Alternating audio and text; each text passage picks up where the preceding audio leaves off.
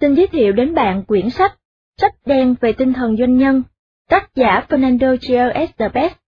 dịch giả Kim Linh, nhà xuất bản Trẻ ấn hành. Sách đen về tinh thần doanh nhân, cẩm nang giúp thành công cho những người dám nghĩ, dám làm. Doanh nhân là người yêu thích việc dấn thân vào công việc kinh doanh mới, nghĩa là tạo ra một cái gì đó mới. Nhà kinh doanh là người yêu thích việc thúc đẩy sự tăng trưởng và trên tất cả, thích điều hành công việc. Làm doanh nhân cũng giống như chơi nhảy dù vậy, bạn sẽ không nhận ra mình đã dấn thân vào cuộc chơi cho đến khi cánh cửa mở ra và người hướng dẫn ra lệnh nhảy xuống. Hãy tiến bước để chiến thắng, cũng giống như trong cuộc sống và trong tình yêu, trở thành một doanh nhân chỉ là vấn đề của ý chí mà thôi. Doanh nhân là nhân tố sống còn của bất kỳ nền kinh tế nào, tuy nhiên, có đến 90% dự án kinh doanh thất bại. Bằng cách cảnh báo những doanh nhân tương lai về 14 nguyên nhân thất bại, những trải nghiệm sâu sắc về thực tế trong quyển sách này sẽ giúp nâng cao phẩm chất trở thành doanh nhân, nhờ vào cách ngăn cản những dự án dại dột và gia tăng con số những công ty khởi nghiệp thành công.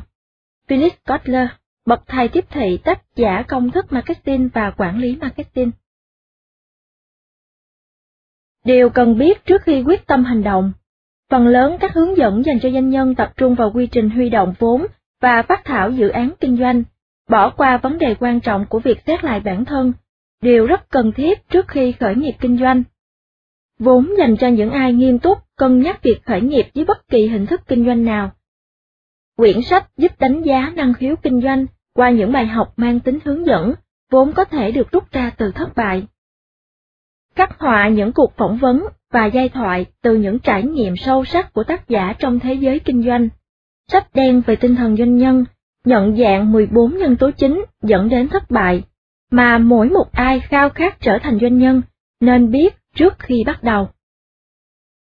Từ việc đào sâu vào ý tưởng ban đầu, cân nhắc giữa việc nên có cộng sự hay không, đến nghiên cứu chi tiết cách thức quản lý tăng trưởng, Trace the Best sẽ dẫn bạn qua những thất bại thông thường và những phương pháp ngăn ngừa tốt nhất để bạn có thể tập trung vào những nước cờ đúng đắn cho doanh nghiệp mới của mình.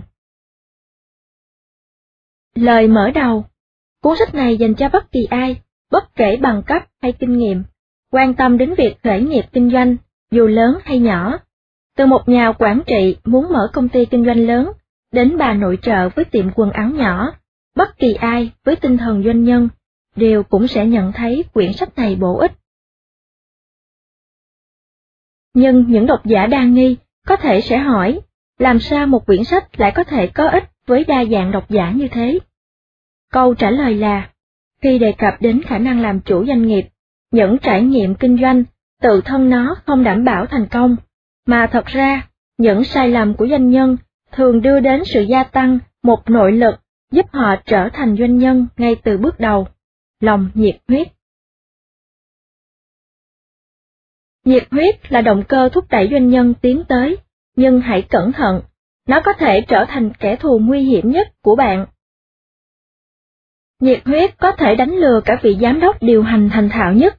Tôi không lên án bản thân nhiệt huyết là nguồn gốc của sai lầm, mà đúng hơn, nó là tấm màn thường ngăn ta nhìn thấy thực tế cuộc sống. Và không nghi ngờ gì, lý do chính dẫn đến thất bại của những doanh nghiệp mới chính là sự thiếu khách quan của người chủ doanh nghiệp, sự bất lực trong việc nhìn nhận vấn đề đúng như bản chất của nó. Bạn không cần phải có bằng thạc sĩ quản trị kinh doanh mới hiểu được quyển sách này. Những khái niệm được thảo luận trong đây, bất kỳ ai cũng có thể hiểu được. Vì vậy, nếu đang cân nhắc việc khởi nghiệp kinh doanh, hãy cùng tìm hiểu. Tại sao chọn quyển sách này? Đã có rất nhiều sách viết dành cho doanh nhân. Trên cùng một kệ sách, bạn tìm thấy quyển này, chắc chắn sẽ có vài tiêu đề khác vẫy gọi sự chú ý của bạn. Có gì khác biệt với quyển sách này? Tại sao lại thêm một sách nữa về đề tài này, trong khi mọi thứ đều đã được đề cập hết rồi? Có hai lý do. Thứ nhất, quyển sách này không hoa mỹ, nó nêu lên vấn đề đúng như bản chất. Quyển sách này bao gồm tất cả những gì bạn muốn biết, nhưng có thể ngại hỏi về việc trở thành doanh nhân. Hầu hết những tài liệu hướng dẫn khởi nghiệp đều tập trung vào việc huy động ngân sách và các yếu tố chuyên môn khác như vốn và công việc kế toán. Những điều khoản pháp lý và cấu trúc doanh nghiệp, hoặc các hay ít dạng hỗ trợ tài chính từ chính phủ và các nguồn vay vốn khác. Cuốn sách này sẽ không đề cập đến những đề tài trên, không phải bởi vì nó không quan trọng, nhưng vì nó đã được trình bày rất kỹ trong các sách khác, và bởi vì theo tôi, nó không phải là nguyên nhân dẫn đến sự thất bại của các doanh nhân. Kinh doanh thường không thất bại vì thiếu khả năng chuyên môn, mà thất bại vì các vấn đề bình thường hơn rất nhiều. Vấn đề cá nhân, bất đồng ý kiến giữa các cộng sự thiếu cân nhắc những lẽ thường tình, sự mong đợi thái quá, nỗi lo sợ vụn vặt, hoặc những sai lầm khác mà theo thời gian kéo doanh nghiệp đến chỗ phá sản. Hai là, cuốn sách nhắm vào khái niệm thất bại. 90% doanh nhân thất bại trong vòng 4 năm đầu. Một số nguồn khác thậm chí còn dẫn chứng ra con số đáng lo hơn, như 95% thất bại trong 5 năm đầu. Chúng ta không thể lờ đi, sự thật, kinh doanh, vốn là một cuộc phiêu lưu vĩ đại. Những thất bại dẫn đến bi kịch gia đình và cá nhân vẫn có thể tránh được, nếu những doanh nhân non trẻ biết được nguyên nhân chính là gì. Song, phần lớn, sách dành cho doanh nhân lại chỉ chú trọng vào những thành công và chiến thắng vang dội toàn cầu, như vị doanh nhân lừng lẫy của hãng Virgin Richard Branson, cha đẻ của Ike, hay những chàng trai của YouTube, vân vân. Trước giờ, chúng ta đều được nhồi nhét rằng học cách người khác thành công sẽ giúp ta tránh thất bại. Không đúng. Để giúp một doanh nhân tránh thất bại, anh ta cần phải biết lý do người khác thất bại. Học từ sự thành công chẳng bổ ích bằng việc hiểu rõ nguyên nhân thất bại. Vậy tại sao ta phải nghiên cứu nó? Chắc chắn luôn có một bài học được rút ra từ những câu chuyện thành công đầy cảm hứng. Nhưng chúng ta cũng biết từ lâu rằng học hỏi từ những sai lầm luôn đạt hiệu quả cao. Cũng giống như những nhân tố thành công chính, một thuật ngữ trong giới kinh doanh, những nhân tố thất bại chính cũng đáng được nghiên cứu. Ví dụ, chẳng có ý nghĩa gì khi nhà hàng hứa hẹn mang lại dịch vụ hoàn hảo, nhưng lại nằm tầng trên cùng của khu nghỉ mát trượt tuyết, luôn có thang máy bị hỏng. Vế đầu tiên có thể là yếu tố chính dẫn đến thành công, nhưng vế sau lại là yếu tố chính dẫn đến thất bại. Tôi đã thử nghiên cứu nhu cầu đối với đề tài này. Vì tò mò, tôi gõ thử nhân tố thành công chính vào công cụ tìm kiếm thông tin trên mạng và tìm thấy 636.000 thông tin liên quan. Trong khi đó, nhân tố thất bại chính chỉ có trên 119. Quả là khó hiểu. Ước chừng khoảng 95% doanh nghiệp đóng cửa trước năm hoạt động thứ 5. Vậy mà, chỉ có 0,02% doanh nghiệp tìm hiểu nguyên nhân thất bại. Xã hội chúng ta đang sống, chỉ thường chăm chú vào những người thắng cuộc, song có phải sẽ có lý khi hé mở những khó khăn, khiến 95% doanh nhân thất bại hơn là phân tích câu chuyện thành công của 5% còn lại. Dĩ nhiên, mọi người có thể thất bại vì những nguyên nhân khác nhau, và cũng không có danh sách chung cho những nhân tố thất bại. Song, tôi thấy việc này thật khó tin, vì nếu chúng ta hiểu ít nhiều về điều kiện con người, chúng ta sẽ đồng ý rằng con người có chiều hướng đấu tranh với những vấn đề tương tự nhau. Vì vậy, biết được những nhân tố thất bại này rất có lợi cho nhiều người. Khởi nghiệp kinh doanh là một vấn đề lớn. Chúng ta không đề cập đến việc dựng lên quầy bán vòng cổ di động trên một bãi biển ở Miami. Chúng ta đang nói về việc mạo hiểm với tiền, với sự nghiệp của chính bạn, với cả tiền tiết kiệm của gia đình. Và khi nói đến trách nhiệm, ta phải nuôi dưỡng một tinh thần doanh nghiệp có trách nhiệm. Ý tôi là gì? Nuôi dưỡng tinh thần doanh nhân không đơn giản chỉ là tăng số lượng doanh nhân, mà nên hậu thuẫn cho ý tưởng, truyền cảm hứng cho những doanh nhân đủ khả năng đảm đương công việc. Việc khởi nghiệp kinh doanh quan trọng đến nỗi ta cần phải có một cẩm nang cảnh báo những mặt tối của nó. Vì lẽ đó, tôi đã nghiên cứu để viết nên quyển sách hiện thực này. Đây là sự thật về cái gọi là trở thành doanh nhân, một nỗ lực đem lại nhiều sự toại nguyện, đồng thời cũng mang đến những cơn đau đầu và những khoảnh khắc khó khăn. Những doanh nhân tương lai xứng đáng được cảnh báo những khó khăn phía trước. Tôi không có ý làm nhục chí bạn, như thế là không tốt, nhưng bất kỳ ai, sau khi đọc quyển sách này, quyết định không dấn bước có thể sẽ tránh được kinh doanh thất bại. Sự ngây thơ, thỉnh thoảng cũng tốt, nhưng đối với doanh nhân, đó là sự nguy hiểm. Vì thế, càng có nhiều thông tin và càng thực tế càng tốt. Tôi lặp lại, mục đích của quyển sách này không phải muốn làm nhục chí bạn, mà ngược lại, nó giúp các doanh nhân thực thụ tìm ra bản thân mình và dấn thân vào con đường kinh doanh phía trước. Quyển sách này như là một trận đấu quyền Anh. Tôi đề nghị như sau. Bạn là một võ sĩ quyền Anh chiến đấu để đạt danh hiệu doanh nhân.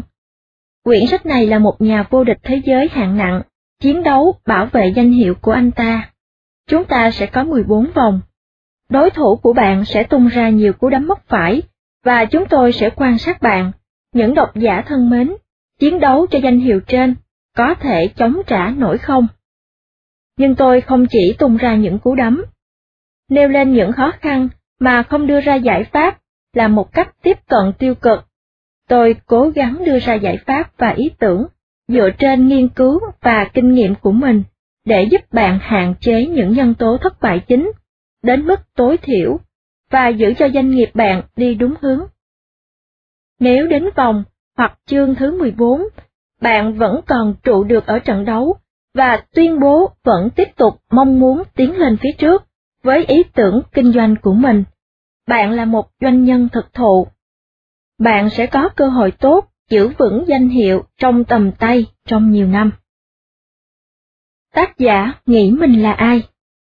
Trong quá trình viết quyển sách, tấm bằng thạc sĩ quản trị kinh doanh và 14 năm kinh nghiệm giảng dạy của tôi cũng giúp ích được đôi chút.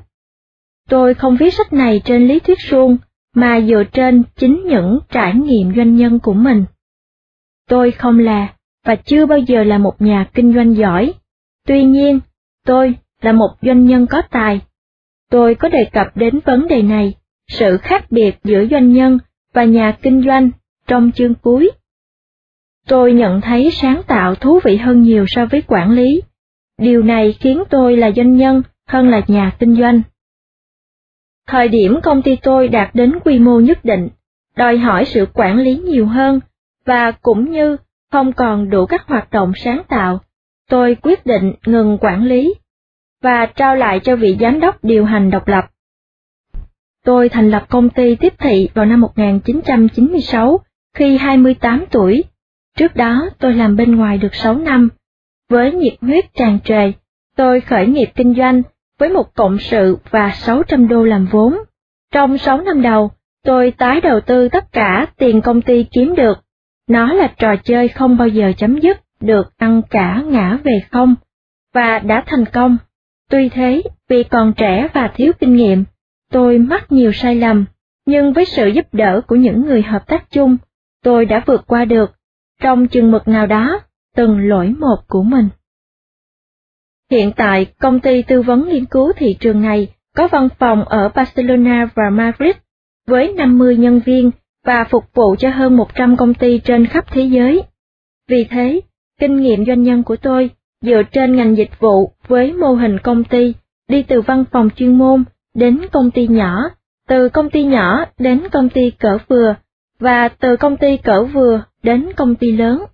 Tôi sẽ không ở vị thế đủ để viết quyển sách này nếu đã không trải qua những năm tháng kinh doanh trên.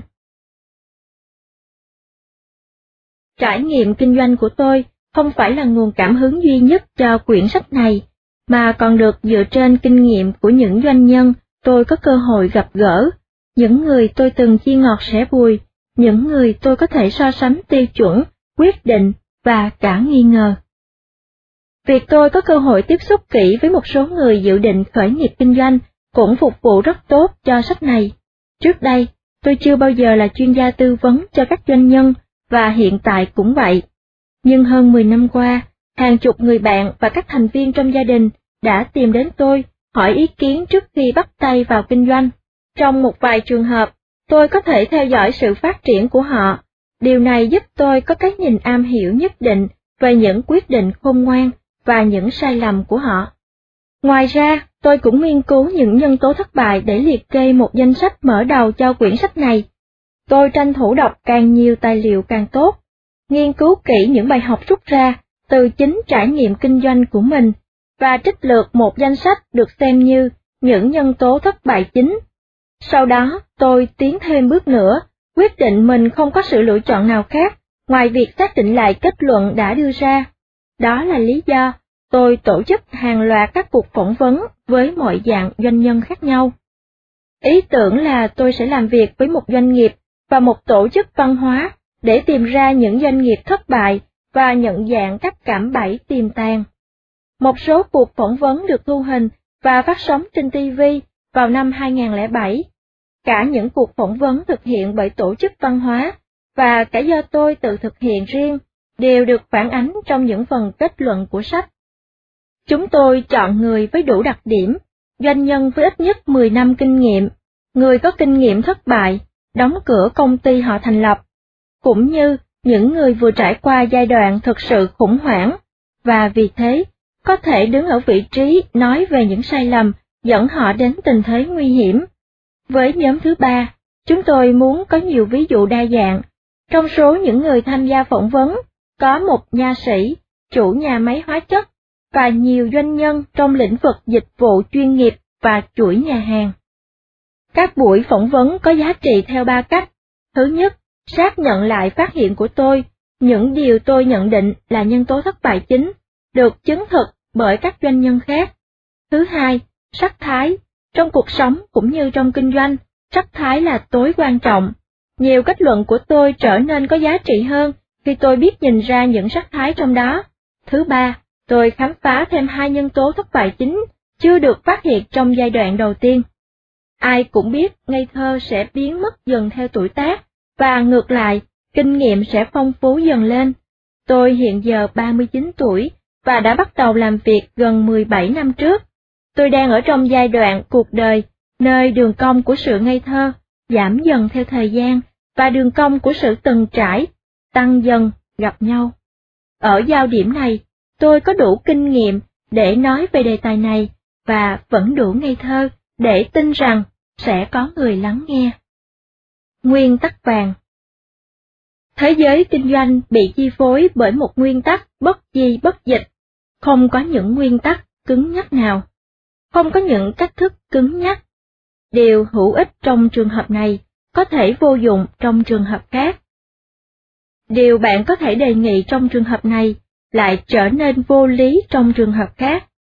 Nếu tôi nói những lời khuyên tôi đưa ra là những sự thật không thể bác bỏ, có thể áp dụng trong mọi trường hợp, tôi sẽ phạm vào hành động gây hấn, chống lại sự thật. Nhiều người tỏ ý nghi ngờ những quy tắc đưa ra trong quyển sách này, nhưng rồi thì họ cũng thành công. Liệu họ có nhận ra mình đang phá luật? Tôi tin rằng không có chiến lược nào hay hơn việc thách thức những gì đã được thiết lập sẵn trong khi vẫn ý thức rõ rằng mình đang bơi ngược dòng. Một doanh nhân thành đạt, sáng lập viên công ty xổ số với doanh thu 17 triệu đô một năm, và 5 nhân viên cho biết chiến lược của ông là luôn làm ngược lại những gì người khác bảo ông nên làm. Tôi tán thành. Sự khác biệt bảo đảm bạn đang đưa ra một ý tưởng độc nhất vô nhị. Dĩ nhiên là có 2 loại khác biệt do sự ngu dốt và khác biệt do sự sáng tạo. Nếu nắm rõ luật chơi, bạn có thể phá luật với cơ hội thành công cao hơn. Những người luôn đổi mới tài tình, không hành động mù quáng. Đó là lý do chúng ta thấy những hành động của họ là sáng tạo, chứ không phải là tắc trách. Cũng như thế, bạn có thể lờ đi những điều sách này đề cập và vẫn đi đến thành công, và đó là lý do tôi tin rằng quyển sách này sẽ hữu ích cho nhiều doanh nhân, hoặc là họ sẽ đột nhiên để ý đến những vấn đề họ chưa từng nghĩ tới, hoặc họ sẽ vẫn đi theo chiến lược cũ nhưng với ý thức lớn hơn về bối cảnh xung quanh. Quyển sách được chia thành 5 phần tương ứng với những lĩnh vực tạo nên các nhân tố dẫn đến thất bại. 1. Đặc điểm của doanh nhân. 2. Cộng sự. 3. Ý tưởng. 4. Tình huống gia đình của doanh nhân. Và 5. Quản lý sự tăng trưởng. Và bây giờ, xin mời bạn vào vòng đấu thứ nhất. Vòng 1. Động cơ không thích đáng của doanh nhân. Động cơ khởi nghiệp kinh doanh cũng chỉ là những cố gắng thoát khỏi những vấn đề cá nhân hay có liên quan đến công việc. Hãy bắt đầu bằng việc xem xét lý do tại sao bạn muốn khởi nghiệp kinh doanh. Trả lời câu hỏi này không dễ như chúng ta tưởng, vì nó đòi hỏi sự trung thực từ phía bạn. Hầu hết doanh nhân thường viện đến câu trả lời cứu hộ muôn thuở, ý tưởng kinh doanh. Ví dụ như, tôi muốn trở thành doanh nhân vì tôi có ý tưởng, hay thậm chí là, sản phẩm này hoặc ý tưởng kinh doanh này là điều khiến tôi muốn trở thành doanh nhân. Ý tưởng không phải là động cơ. Tiếc thay, sản phẩm hay ý tưởng không phải là lý do vững chắc và hợp lý cho việc khởi nghiệp kinh doanh. Ý tưởng là mục đích của kinh doanh, và nó không nên là động cơ. Tưởng tượng ai đó muốn trở thành nhà văn. Chúng ta hỏi động cơ của cô là gì? Và nhà văn tương lai này trả lời: tôi có ý tưởng tuyệt vời cho một quyển truyện. Bạn nghĩ sao? Rằng bạn không đang nói chuyện với một nhà văn thực thụ. Bạn cũng có thể nghĩ rằng, nhà văn này sẽ ra sao một khi cô ta kết thúc câu chuyện này? Tin rằng một ý tưởng hay một vài cơ hội tìm được là động cơ đủ để khởi nghiệp kinh doanh, là sự tự dối mình trắng trợn và quá xa thực tế. Ý tưởng là phương tiện cho hoạt động kinh doanh, không phải là một động lực chắc chắn và lâu dài. Động cơ không thích đáng. Ý tưởng kinh doanh không là động cơ duy nhất mà những doanh nhân rồi sẽ thất bại dùng để biện hộ cho cuộc phiêu lưu kinh doanh của mình. Dưới đây là danh sách những động cơ phổ biến khác. 1. Thất nghiệp và cảm giác cần phải tiến tới. 2. Ghét sếp hay công ty bạn đang làm. 3. Không muốn lệ thuộc vào bất kỳ người sếp nào, ghét bị sai bảo phải làm gì. 4. Mong muốn sự cân bằng giữa cuộc sống nghề nghiệp và cuộc sống cá nhân. 5. Tự do trong việc lựa chọn giờ giấc làm việc và ngày nghỉ. 6. Kiếm được nhiều tiền hơn làm công. 7. Mong muốn lấy lại những tài sản gia đình đã mất. 8. Chứng minh bản thân với người khác, đặc biệt là với bố mẹ, hoặc tự chứng minh mình. 9. Làm giàu, kiếm tiền nhiều và nhanh. 10. Cống hiến hết mình cho những điều bạn thích, điều mà sẽ trở nên vô vọng nếu bạn không làm một doanh nhân. Có thể bạn sẽ nhận thấy lý do của mình, một phần hay hoàn toàn nằm trong vài lý do trên. Cái mà tôi gọi là những động cơ không thích đáng của doanh nhân. Động cơ từ 1 đến 5 trong danh sách trên, thực ra là những mong muốn thoát khỏi tình huống cá nhân và nghề nghiệp căng thẳng và không hài lòng. Những người này mong mỏi một sự thay đổi trong cuộc sống mà họ không điều khiển được. Đó là lý do tôi gọi chúng là những động cơ không thích đáng. Thật tiếc nếu bạn thấy mình trong tình trạng này. Tôi rất tiếc nếu đây là tình huống của bạn. Nhưng trở thành doanh nhân không phải là giải pháp thực sự cho những vấn đề này. Động cơ từ 6 đến 10 cũng không thích đáng, nhưng có lẽ ít hơn so với 7 cái đầu. Song cũng không vững chắc và hợp lý cho những ai muốn trở thành doanh nhân thực thụ. Tại sao? Động cơ thúc đẩy một doanh nhân phải liên quan trực tiếp đến khả năng thành công của anh ta. Nói cách khác, một động cơ không thích đáng, như một trong những lý do trong danh sách trên, thường là nhân tố thất bại chính. Một người bạn doanh nhân chia sẻ với tôi, không có lý do gì cho việc khởi nghiệp kinh doanh dựa vào hội chứng chiều chủ nhật. Một người khác lại nói, nếu anh bị thôi thúc bởi những tình huống, anh chỉ là doanh nhân chơi trò may rủi, anh sẽ thấy nhiều câu chuyện kinh khủng về thất bại và những giấc mơ tan vỡ. Nhưng, dù sao, anh cũng phải học hỏi. Một doanh nhân thành công chia sẻ với tôi về việc nhờ có động cơ đúng, ông đã đạt được thành công ngay từ khi mới bắt tay vào kinh doanh.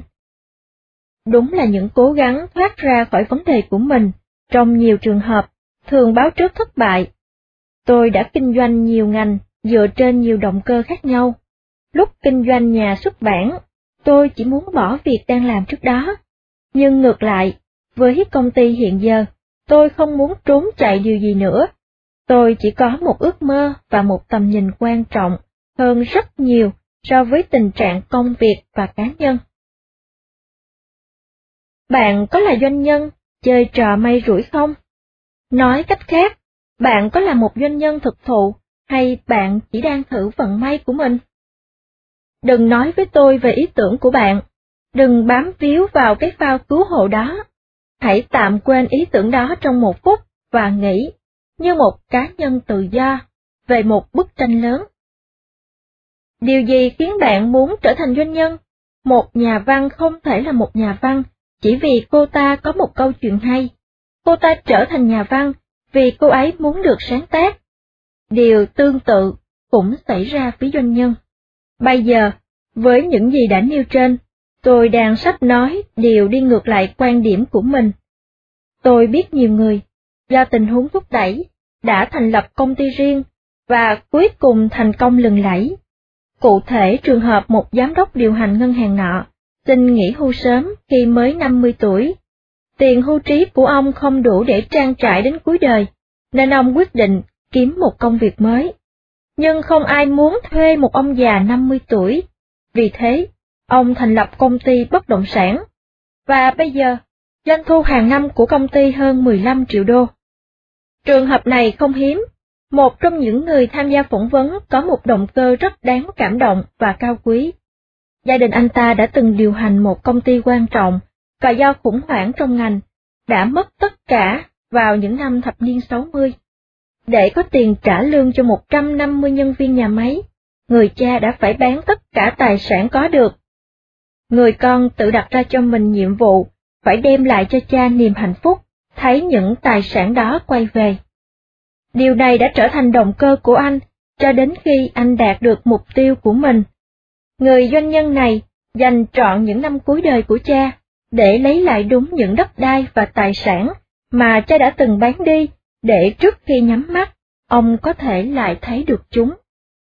Thậm chí trong trường hợp của mình, tôi có động cơ không thích đáng nhất. Tôi trở thành doanh nhân vì không thích thế giới của những tập đoàn đa quốc gia. Khi 27 tuổi, tôi nhìn chung quanh công ty, và nhận ra rằng, nhân viên cấp cao duy nhất trên tôi, đã hơn 40 tuổi, chính là ông tổng giám đốc. Tôi nhận ra, nấc thang nghề nghiệp ở những tập đoàn đa quốc gia thật bấp bênh, và vì thế, tôi khởi nghiệp kinh doanh. Mọi thứ tiến triển tốt đẹp với tôi, nhưng bây giờ, tôi nhận ra, động cơ thành lập công ty của mình nằm trong số không thích đáng nhất. Có khá nhiều người cũng trải qua kinh nghiệm tương tự. Những người mà, không hiểu vì sao, nhận thấy mình không còn sự lựa chọn nào khác, hay không còn đường ra, đã chọn trở thành doanh nhân, và thành công rực rỡ. Đối với mỗi động cơ không thích đáng chúng tôi liệt kê ra, đều có số đông người thành công tốt đẹp.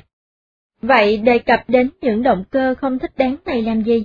Động cơ là không cần thiết khi đã có động lực. Hãy để tôi giải thích. Chúng ta cần phân biệt giữa hai từ, tuy giống nhau về mặt ngữ âm, nhưng có nghĩa khác nhau. Động cơ và động lực. Động cơ là kích nổ, nó là mục đích. Ví dụ như, động cơ của vị giám đốc điều hành ngân hàng khởi nghiệp kinh doanh, chính là sự về hưu sớm của ông. Nhưng động lực lại khác. Nó liên quan đến mong ước và nhiệt huyết của mỗi người. Ước mơ mãnh liệt trở thành doanh nhân. Động cơ dẫn đến quyết định này không còn là quan trọng một khi có lòng nhiệt huyết thực sự. Một doanh nhân thành đạt chia sẻ, tôi nghĩ động lực, nhiệt huyết là nhân tố quyết định khi nhắc đến tiến trình thuận lợi trong việc trở thành doanh nhân. Không có nhiệt huyết, phải may mắn lắm mới thành công, có mặt đúng nơi, đúng thời điểm. Ví dụ, một doanh nhân trong ngành xây dựng hiện nay sẽ dễ thành công, nhưng nếu không có lòng nhiệt huyết mạnh mẽ, anh ta sẽ khó lòng trụ lâu.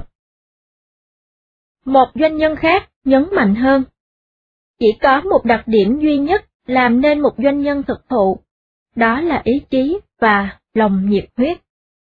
Những ai đi vào con đường kinh doanh với những động cơ khác sẽ gặp nhiều trở ngại lớn không thể vượt qua.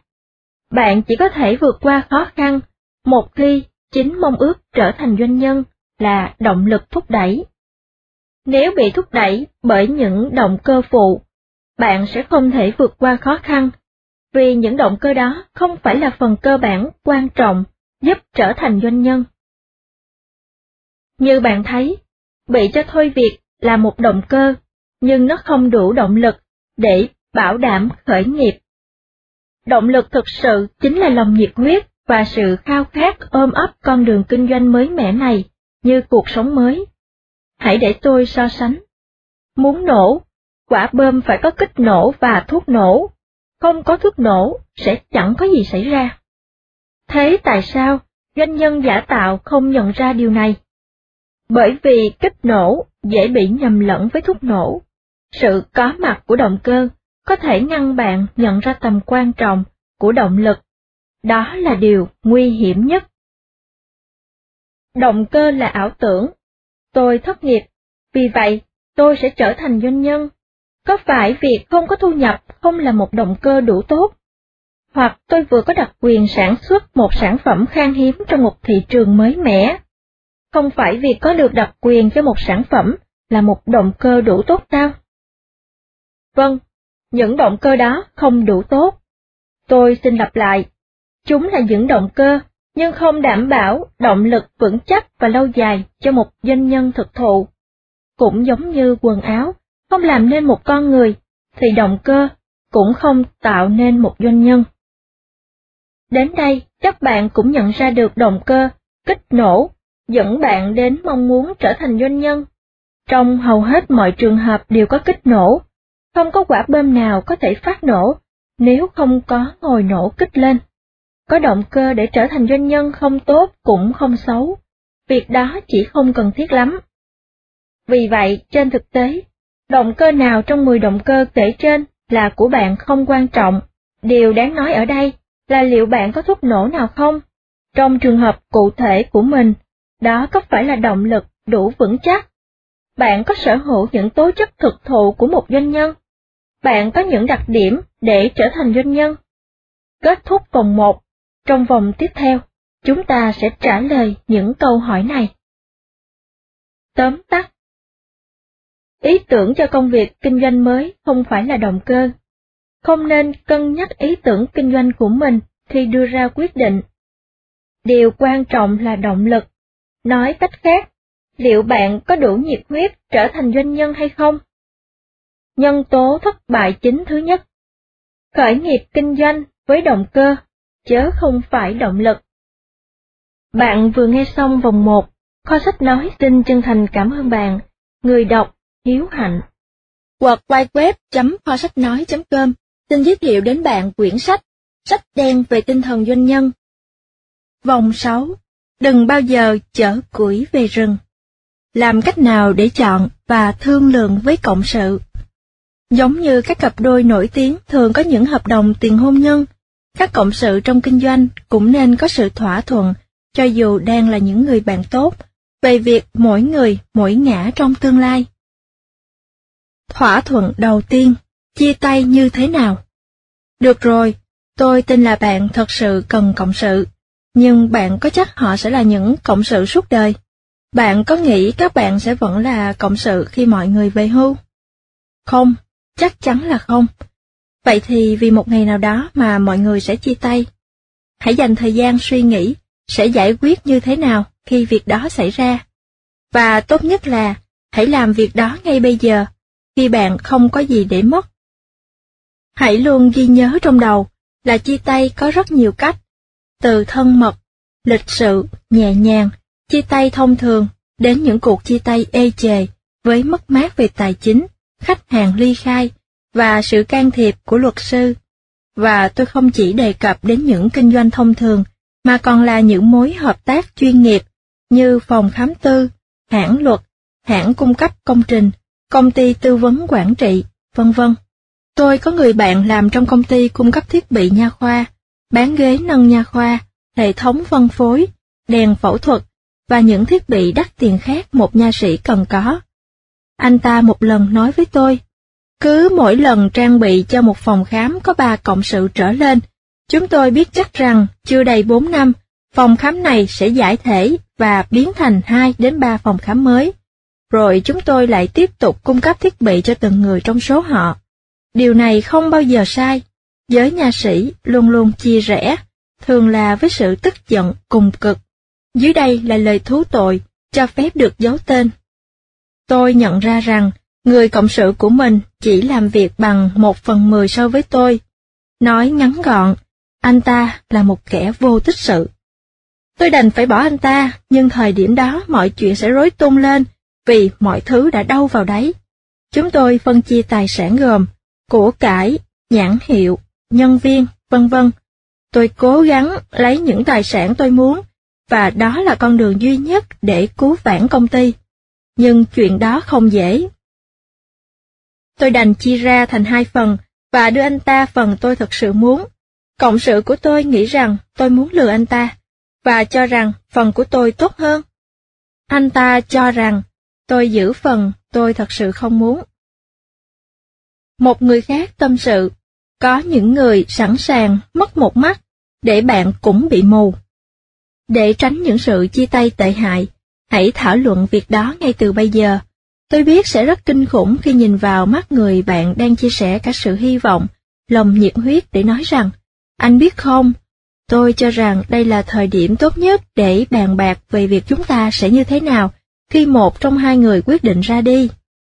Nhưng dù vậy, điều này cũng phải được tính trước, bởi vì khi ngày đó đến, người cộng sự ra đi sẽ chẳng thèm đoái hoài gì đến việc công ty sẽ chìm nghỉm nếu không có anh ta. Tất cả những gì anh ta muốn là lấy được càng nhiều thứ có lợi càng tốt để tồn tại cho đến khi an toàn.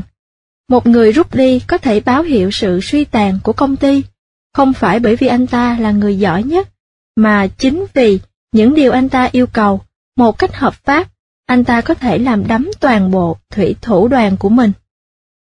Điều này không khó như thoạt nghe. Những điểm cơ bản nhất để đàm phán bao gồm thời gian báo trước, liệu người ra đi vẫn có thể tiếp tục giữ cổ phần, cũng có thể có một bản thỏa thuận chỉ những nhân viên công ty mới có thể là cổ đông, phương thức dùng để định giá cổ phần nếu có, và cuối cùng là khi nào và như thế nào cổ phiếu đó sẽ có hiệu lực.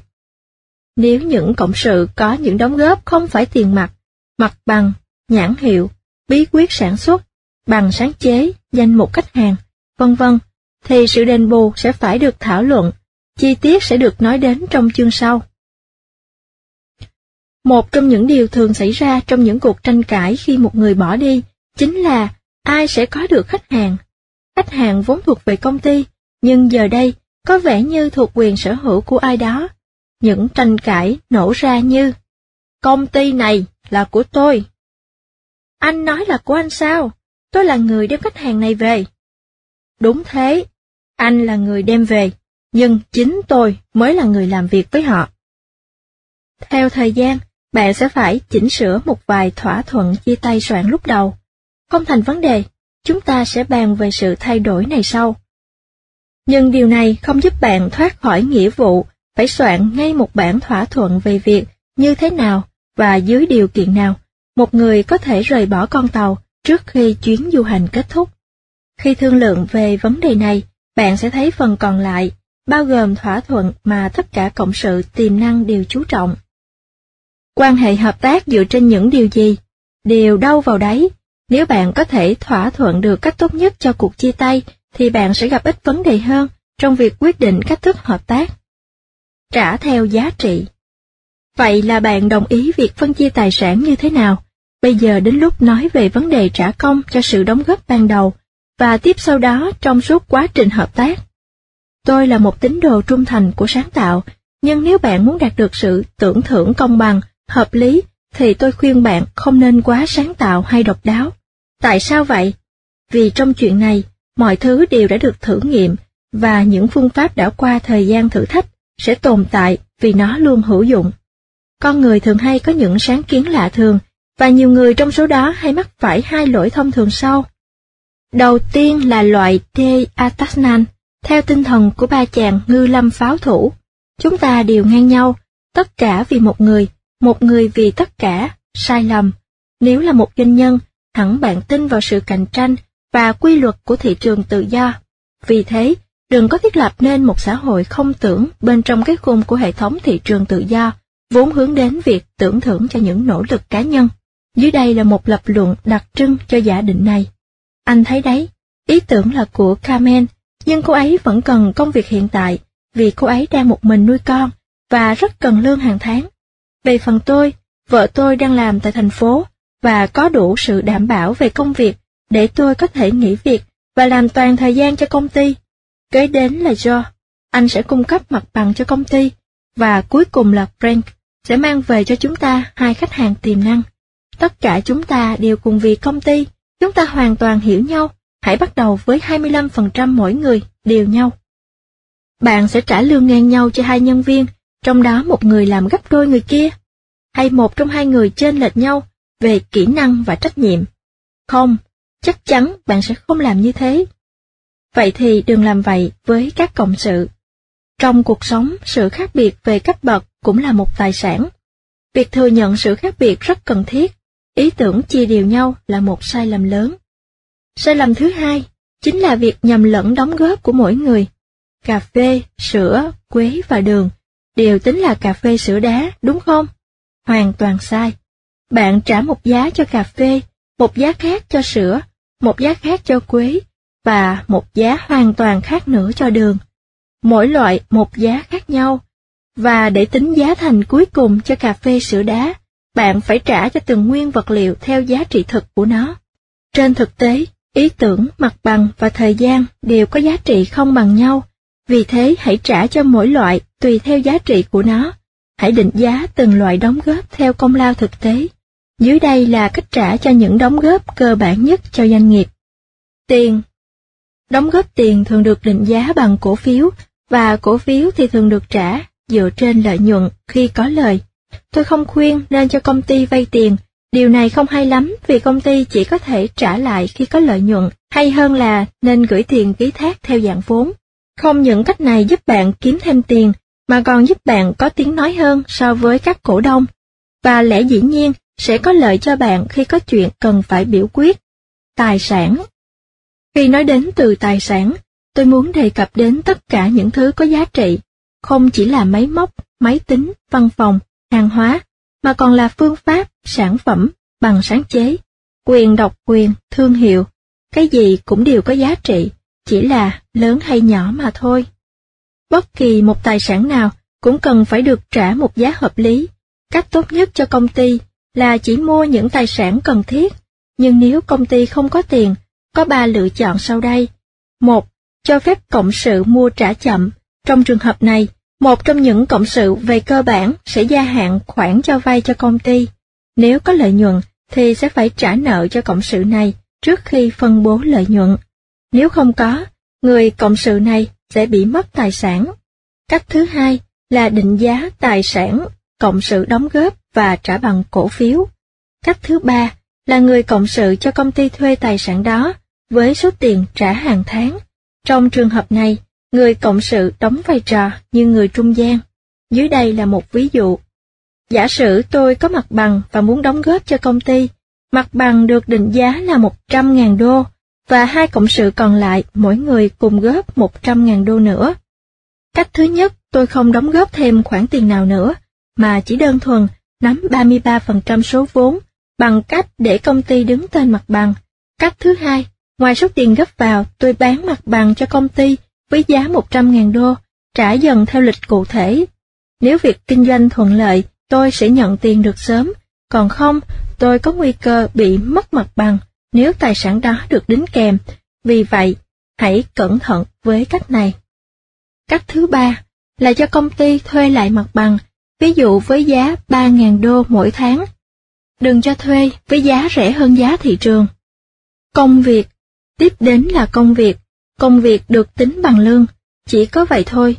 Nếu không thể nghỉ làm để dành hết thời gian cho công ty, bạn sẽ phải đợi lãnh tiền lãi từ cổ phần của bạn, nó sẽ được tính theo số tiền và tài sản bạn đóng góp vào lúc đầu. Thành thật xin lỗi, vì mọi thứ đều đang đóng băng, chúng tôi không thể trả lương cho anh. Không có gì sai với điều trên. Nhiều công ty không thể đạt bước khởi đầu tốt khi các cộng sự không sẵn sàng tạm bỏ những tháng lương đầu tiên, đặc biệt khi số vốn hạn hẹp. Điều này cũng được thôi, miễn chỉ là tạm thời, nhưng bạn cũng phải ghi chú lại phần nợ mỗi người. Lý do làm thế không phải chỉ là vấn đề công bằng, mà thực ra là rất thực tế. Bạn cần phải biết mình sẽ trả lương cho nhân viên bao nhiêu để làm công việc người cộng sự đang làm. Tại sao thế? Bởi vì nếu không, một ngày nào đó khi cần thuê người khác, bạn sẽ phát hiện ra cơ cấu chi phí không thể kham nổi chi phí hoạt động thực tế. Ví dụ như, tôi được trả lương 10.000 đô cho công việc đáng giá 36.000 đô theo giá thị trường. Một ngày nào đó, công ty cần tìm người thay thế vị trí của tôi, và tự dưng công ty sẽ bị thâm hụt đi 26.000 đô cho khoản không dự toán trước. Không bao giờ đền bù lương bằng cổ phiếu mình không trả nổi. Đừng bao giờ làm theo kiểu, tôi bỏ tiền còn anh bỏ công, mỗi người đều được 50%. Lương phải được trả theo giá thị trường, tùy theo số giờ làm, chức năng và trách nhiệm. Và chỉ có vậy thôi, nếu theo con đường này, bạn sẽ tránh được nhiều vấn đề trong tương lai. Và đây là điều quan trọng nhất. Hãy giữ lại những sổ sách thực sự, chỉ ra công ty có khả năng duy trì như thế nào. Thực chất của vấn đề. Cuối cùng là một số câu tự vấn quan trọng. Đầu tiên, ai làm việc gì? Một lần nữa, hãy lấy lại ví dụ về chuyến du hành trên tàu cánh ngầm. Trên một con tàu lớn như vậy, mỗi một thành viên thủy thủ đoàn phải hoàn thành một trách nhiệm cụ thể, nhưng đều được giám sát bởi chỉ huy. Vậy chuyện gì xảy ra cho mối quan hệ cộng tác? Mỗi một người đều thực hiện công việc được giao, nhưng như vậy có nghĩa là không ai có quyền chỉ huy. Bạn tính có đến 2, 3 hay thậm chí 4 giám đốc điều hành. Bạn có thể cho biết có công ty nào có đến 4 giám đốc điều hành, ai chịu trách nhiệm cho việc gì? Nói một cách thực tế hơn, nhưng vẫn rất quan trọng, ai ký tên với ngân hàng, được vay bao nhiêu tiền, ai thương lượng với ngân hàng, ai lo việc đổi mới, ai làm việc với các nhà cung cấp. Quyền lực, chức năng và sức mạnh của cộng sự điều hành, người sẽ lãnh trọng trách đưa việc kinh doanh khởi sắc, phải được xác định và phác thảo thật kỹ. Mọi người thường có xu hướng coi nhẹ chuyện này, nhưng đó không phải là cách tốt nhất. Bên cạnh đó, việc phân chia công việc với cộng sự sẽ giúp bạn thêm hiểu sâu hơn, như đã bàn qua ở chương 5. Hãy tự hỏi, tôi đang tham gia làm việc với nhóm người chỉ làm theo những gì tôi làm, hay những kỹ năng và kiến thức của họ bổ sung cho tôi? Tóm tắt, thỏa thuận cần đạt đến đầu tiên khi bắt đầu quá trình hợp tác, là mọi chuyện sẽ tiến hành ra sao khi một trong những cộng sự quyết định rút khỏi kinh doanh. Cách chia tay công bằng nhất sẽ tiết lộ cách hợp tác hợp lý nhất. Đừng cố gắng tìm ra những cách sáng tạo trong việc chia phần trăm cho mỗi cộng sự. Tài sản và tiền chuyển giao cho công ty phải được định giá hợp lý và phải được tính bằng cổ phiếu. Công việc nên được trả bằng lương theo đúng giá thị trường nếu có thể, và những tài sản khác được cộng sự nhượng lại cho công ty và không tính vào cổ phiếu, nên để ở dạng cho thuê hay tính vào khoản nợ. Nhân tố thất bại chính thứ 6. Trao sự thưởng công bằng nhau cho những đóng góp khác nhau. Kho sách nói xin trân trọng cảm ơn anh Hải đã tài trợ thực hiện quyển sách này. Liên hệ anh Hải quật www.sơntrantrí.net. Người đọc Hiếu Hạnh quật www.kho-sách-nói.com. Xin giới thiệu đến bạn quyển sách Sách đen về tinh thần doanh nhân. Vòng 7. Diễn tập thì tương lai. Tại sao phải tranh luận với cộng sự? Tại sao một mối quan hệ bắt đầu cách đây 5 năm với lòng nhiệt huyết cao độ của tình đồng chí, một tình bạn thấm thiết đầy vị tha, lại có thể kết thúc trong sự chia tay? Lý do thật đơn giản, các cộng sự bất đồng quan điểm. Những lý do chung của sự đổ vỡ. Bất đồng thì có nhiều kiểu, nhưng chung nhất vẫn là vấn đề ai làm nhiều nhất. Trong giai đoạn đầu mới lên kế hoạch kinh doanh, chẳng ai quan tâm xem người này làm nhiều hơn người kia, chẳng ai nghĩ đến điều đó, thật vớ vẩn. Ai thèm đi quan tâm người nào bán hàng, miễn là hàng đã bán được rồi. Tất cả chỉ là làm sao cho mọi thứ tiến triển tốt. Nhưng rồi, chẳng chống thì chày, sự sôi nổi ấy cũng xẹp đi. Từng người một bí mật tính toán xem anh ta có kiếm nhiều tiền hơn cộng sự hay không.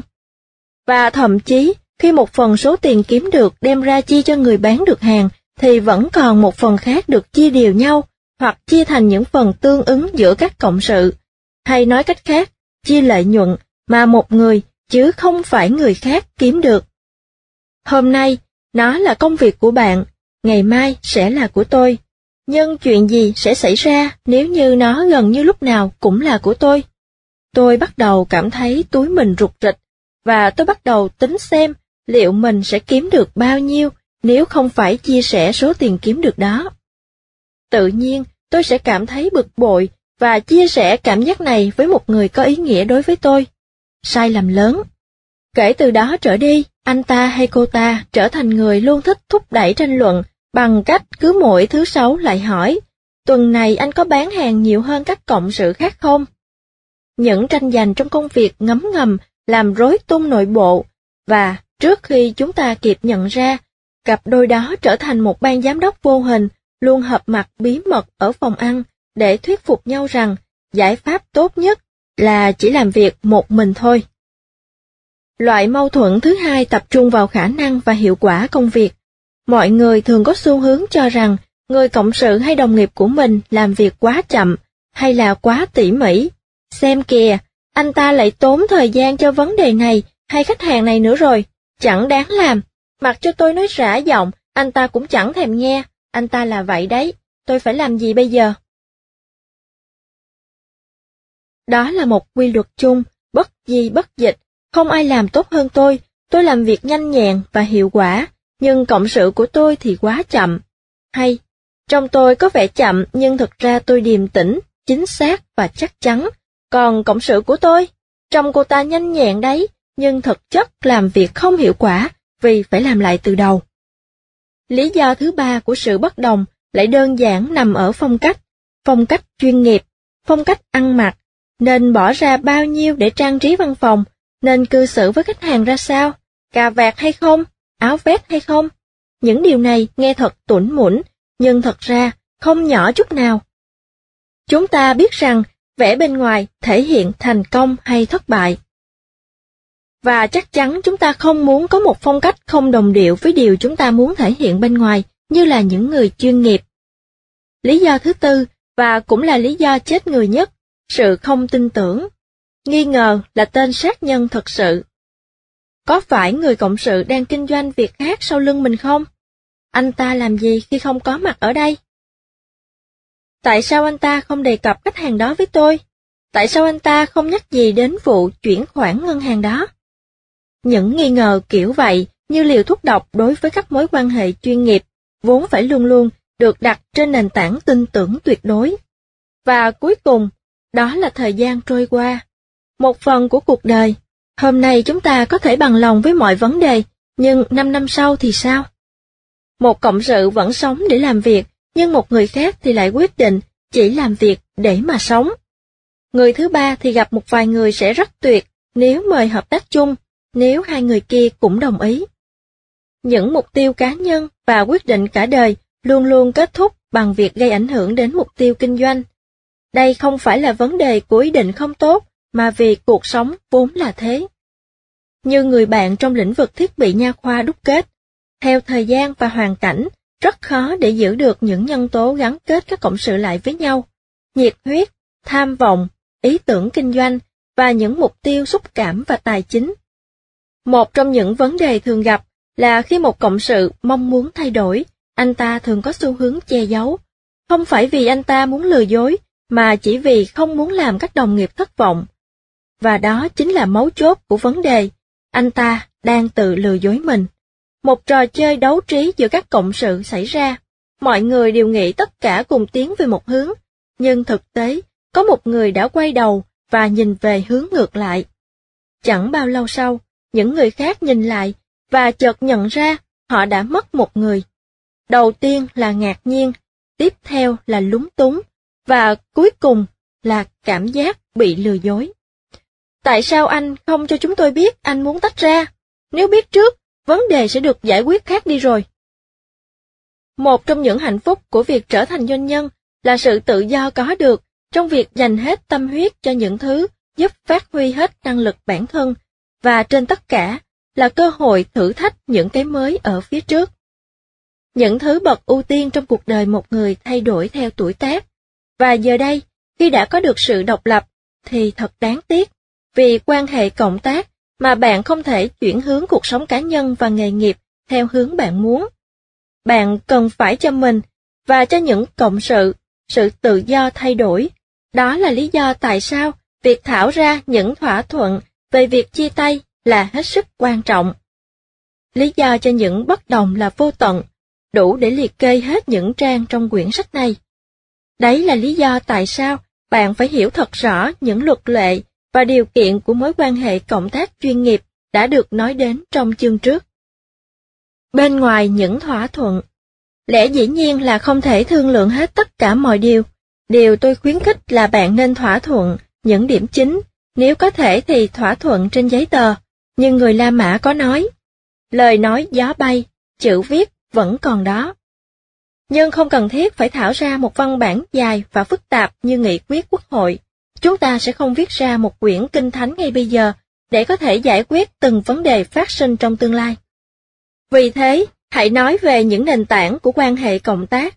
Ngoài những thỏa thuận đã trình bày ở trên, nền tảng của mối quan hệ cộng tác kinh doanh cũng tương tự như trong hôn nhân hay tình bạn, sự trao đổi, thấu hiểu, kiên nhẫn, tin tưởng, trung thành và linh động.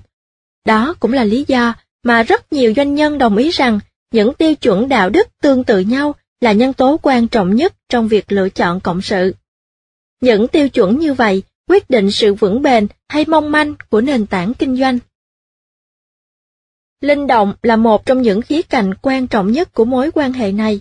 Luôn luôn nhớ rằng rất ít người có thể làm bất cứ điều gì theo cách mà chúng ta làm. Thử nghĩ xem, vì sao có người lại không thể ủy thác việc cho người khác? Đơn giản bởi vì họ không thể chịu được công việc được giải quyết theo cách mà họ sẽ không bao giờ làm. Không may thay, đây lại là một điều cản trở cho tổ chức và thành tích của toàn công ty. Vì thế, những cộng sự có xu hướng làm mọi việc theo cách của mình, cần phải nhớ rằng mỗi người đều có phong cách riêng. Chúng ta phải tôn trọng phong cách của người khác và đủ linh động để ủy thác việc cho người khác, nếu như chẳng may việc ấy xảy ra. Ngoài ra, bạn còn phải biết lắng nghe. Truyền thông là chìa khóa của mọi mối quan hệ. Nếu không có sự truyền thông rõ ràng và liên tục, thì sẽ không có mối quan hệ hợp tác nào kéo dài quá 5 năm. Tóm tắt, bất đồng giữa các cộng sự là lẽ đương nhiên. Bất đồng thường liên quan đến vai trò của mỗi cộng sự, sự đóng góp công sức, của cải và trách nhiệm của mỗi người với việc kinh doanh chung như thế nào. Bất đồng tệ hại nhất lại bắt nguồn từ việc không tin tưởng vào lòng trung thành. Những bất đồng khác là về phong cách và diện mạo của công ty. Nghe có vẻ ít quan trọng nhất, nhưng thật ra cũng rất quan trọng đấy. Và cuối cùng, mấu chốt thông thường nhất của sự bất đồng chính là sự thay đổi không thể tránh được trong thứ tự ưu tiên và mục tiêu cuộc đời, vốn cuối cùng rồi cũng sẽ đến với bất kỳ ai, và vì thế làm ảnh hưởng đến công ty. Bạn cần thỏa thuận về nền tảng của kinh doanh, nhưng thậm chí quan trọng hơn là có được sự tin tưởng và tự do hỏi cộng sự bất cứ điều gì. Nhân tố thất bại chính thứ 7. Không có sự tin tưởng và giao tiếp giữa các cộng sự. Vòng 8. Chỉ có những người thất bại mới tin vào ý tưởng đem lại thành công. Ý tưởng chỉ là việc nhỏ, điều làm nên chuyện chính là hình thức của nó. Không có gì tệ hơn khi ai đó nói rằng, tôi có một ý tưởng kinh doanh tuyệt vời, tôi không thể chia sẻ với anh bởi vì nếu có ai ăn cắp ý tưởng đó, tôi sẽ chết mất. Bạn có thể cá đến đồng xu cuối cùng là người này cuối cùng rồi cũng sẽ để lộ tin tức sau khi đây là điều tồi tệ nhất. Bắt bạn thề lên thề xuống là không hé răng với bất kỳ ai. Đây là kiểu mà tôi gọi là doanh nhân kiểu Gollum dựa theo bộ phim Chúa tể của những chiếc nhẫn. Ôi, kho báu của tôi! Họ đều thất bại ngay cả trước khi bắt đầu. May thay nhiều người trong số này chưa bao giờ đưa ý tưởng đó vào kinh doanh, và nếu có làm thế, thì việc họ thất bại cũng là bình thường. Chỉ có những người thua cuộc mới có thể tin tưởng vào và đưa ra ý tưởng đem lại thành công, ý tưởng đem lại thành công tồi. Có lần, một người quen gọi điện và nói muốn gặp tôi để trình bày về ý tưởng kinh doanh của vợ chồng anh ta. Tôi lập tức bảo anh ta hãy nói sơ cho tôi nghe về ý tưởng ấy, để biết mình có kinh nghiệm gì trong lĩnh vực ấy không. Tôi nghĩ bằng cách đó, mình có thể từ chối gặp anh ta bàn bạc sâu hơn. Nhưng theo dự đoán, anh ta từ chối nói qua điện thoại. Bí mật, anh ta nói. Hơn nữa, tôi cần phải xem nó bởi vì nếu không, tôi sẽ chẳng hiểu gì hết. Theo bình thường, tôi phải hứa với anh ta là sẽ giữ bí mật tuyệt đối. 2 tuần sau, vị doanh nhân xuất hiện cùng với vợ và ý tưởng về tiếng cười trẻ thơ, một tổng hợp thu âm tiếng cười của con nít. Ý tưởng là mỗi khi ru em bé ngủ, cái đĩa này sẽ được bật lên. Hình như là một vài chuyên gia tâm lý người Pháp đã chỉ ra rằng việc em bé nghe tiếng cười trong giấc ngủ sẽ giúp hình thành một tính cách vui vẻ. Theo tôi, điều này không phải là một ý tưởng chấn động đối với các ông bố bà mẹ trẻ. Một trường hợp khác, có người đến tìm tôi để trình bày về một sản phẩm có thể làm anh ta trở nên thật sự giàu có. Có một đạo luật sắp được ban hành về việc các trung tâm giữ trẻ phải lắp đặt hệ thống ngăn trẻ cho tay vào kẹt cửa. Anh bạn tôi, một nhà thiết kế công nghiệp, nảy ra ý tưởng tạo ra những cánh cửa cạnh tròn, và anh sẵn sàng nghỉ làm để dành hết thời gian cho việc sản xuất và phân phối những sản phẩm này cho các trung tâm giữ trẻ. Anh ta cam đoan rằng sẽ có được độc quyền trong lĩnh vực sản xuất mới này, bởi vì các trung tâm sẽ phải mua sản phẩm an toàn này, vốn không có ai khác sản xuất. Lần này, tôi cảm thấy mình khá hiểu con người này, nên trả lời, cánh cửa cạnh tròn, nghe như anh sắp sửa bị kẹt tay vậy. Một người tham dự phỏng vấn giải thích kiểu sau, hơn là một ý tưởng, tôi cho rằng nên gọi đó là cơ hội. Một cơ hội có thể được đặt trên nền tảng một ý tưởng hoàn toàn mới, hay trên một ý tưởng đã có sẵn, nhưng được thực hiện theo cách mới, hoặc theo cách cũ nhưng ở một nơi khác. Trong tất cả những tình huống trên, một người có thể thành công hay thất bại, tất cả phụ thuộc vào việc dự án đó được tiến hành như thế nào. Tuy nhiên, tôi cho rằng việc khai thác cơ hội dựa trên ý tưởng có sẵn đem lại ít rủi ro hơn, bởi vì bạn khởi đầu với nhiều thông tin hơn. Nói cách khác, doanh nhân là người có bản chất gan dạ của một thủy thủ thực sự, nhưng lại có cả sự khôn ngoan, biết người, biết ta, biết tập trung vào những cơ hội thực tế, chứ không chạy đuổi theo những ý tưởng đem thắng lợi, không căn cứ trong thế giới thực. Hình thức của ý tưởng. Điều quan trọng không phải là ý tưởng mà là hình thức của ý tưởng. Đây là vấn đề cơ bản. Điều mà doanh nhân không được phép quên, không phải tất cả ý tưởng hay đều mang lại kinh doanh thành công. Tôi xin lặp lại, giá trị đến từ hình thức thể hiện ý tưởng. Nếu tôi nói tôi muốn sản xuất và bán những đồ chơi mang tính giáo dục nhưng rẻ tiền, thì chẳng ai thèm bỏ ra một xu cho ý tưởng đó. Nhưng đó là mặt tưởng tượng của ý tưởng. Về mặt ý tưởng, trí tưởng tượng nghe có vẻ không có giá trị, nhưng thực chất, giá trị của nó lại nằm trong cách thức thể hiện ý tưởng dưới dạng hình thức của ý tưởng. Một doanh nhân, người đã sáng lập ra chuỗi nhà hàng, giải thích ý tưởng của mình trước đông đảo mọi người trước khi đưa vào thực tế. Một bữa tiệc đứng tất cả đều có thể thưởng thức, với chỉ rau trộn, mì ống và pizza. Mức độ thú vị của ý tưởng trên như thế nào? Chẳng thú vị chút nào đúng không? Nhưng ông lại chia sẻ với tôi, nếu anh có một ý tưởng, và mọi người bảo rằng nó rất hay, bằng cách nào mọi người đánh giá nó hay? Điều thú vị ở đây chính là cách thức bạn đưa ra ý tưởng. Trong trường hợp trên, ý tưởng của ông có vẻ như không thiết thực với những người trong ngành kinh doanh nhà hàng mà ông tham khảo, hóa ra lại thành công lớn. Tại sao thế? Ở một khía cạnh nào đó, trong quá trình lắng nghe lời phản bác của mọi người, vị doanh nhân này đã nhận ra những vấn đề ông cần phải tập trung. Vì thế, khi ý tưởng này đạt được đến hình thức cuối cùng, thì ông cũng đã giải quyết được nhiều vấn đề. Ông mở những nhà hàng hiện đại ở trung tâm thành phố và mang đến những bữa tiệc đứng tất cả đều có thể thưởng thức với những nguyên liệu bổ dưỡng. 10 năm sau, ông bán chuỗi nhà hàng này cho một tập đoàn thực phẩm lớn. Đây là một quy luật chung, tốt hơn hết là nên có một ý tưởng bình thường được thực hiện hoàn hảo hơn là một ý tưởng hoàn hảo mà lại được thực hiện bình thường. Đồng ý là bạn có thể may mắn sở hữu khả năng thiên tài hay sự tài tình giúp thực hiện thành công. Nhưng cứ mỗi một doanh nhân thành công nhờ vào ý tưởng tuyệt vời thì cũng sẽ tìm được 20 người thành công nhờ vào cách thức thực hiện ý tưởng bình thường.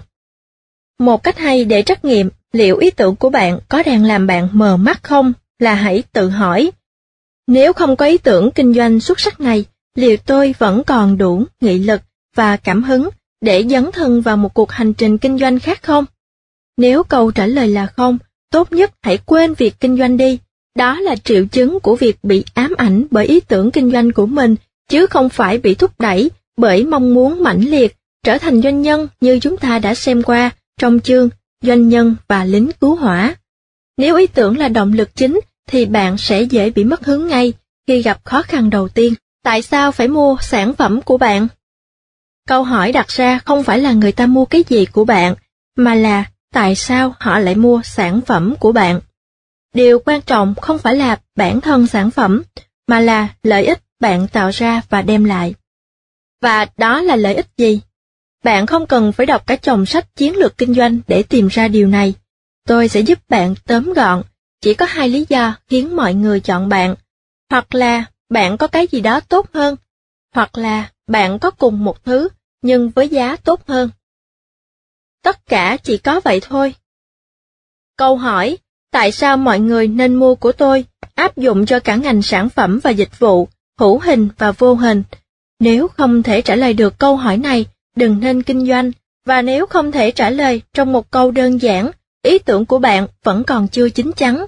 Nếu bạn không thể giải thích khái niệm kinh doanh của mình dưới 30 giây, thường nó sẽ thất bại, bởi vì nếu bạn không thể tóm tắt nó trong vòng một câu, sẽ không khách hàng nào hiểu được.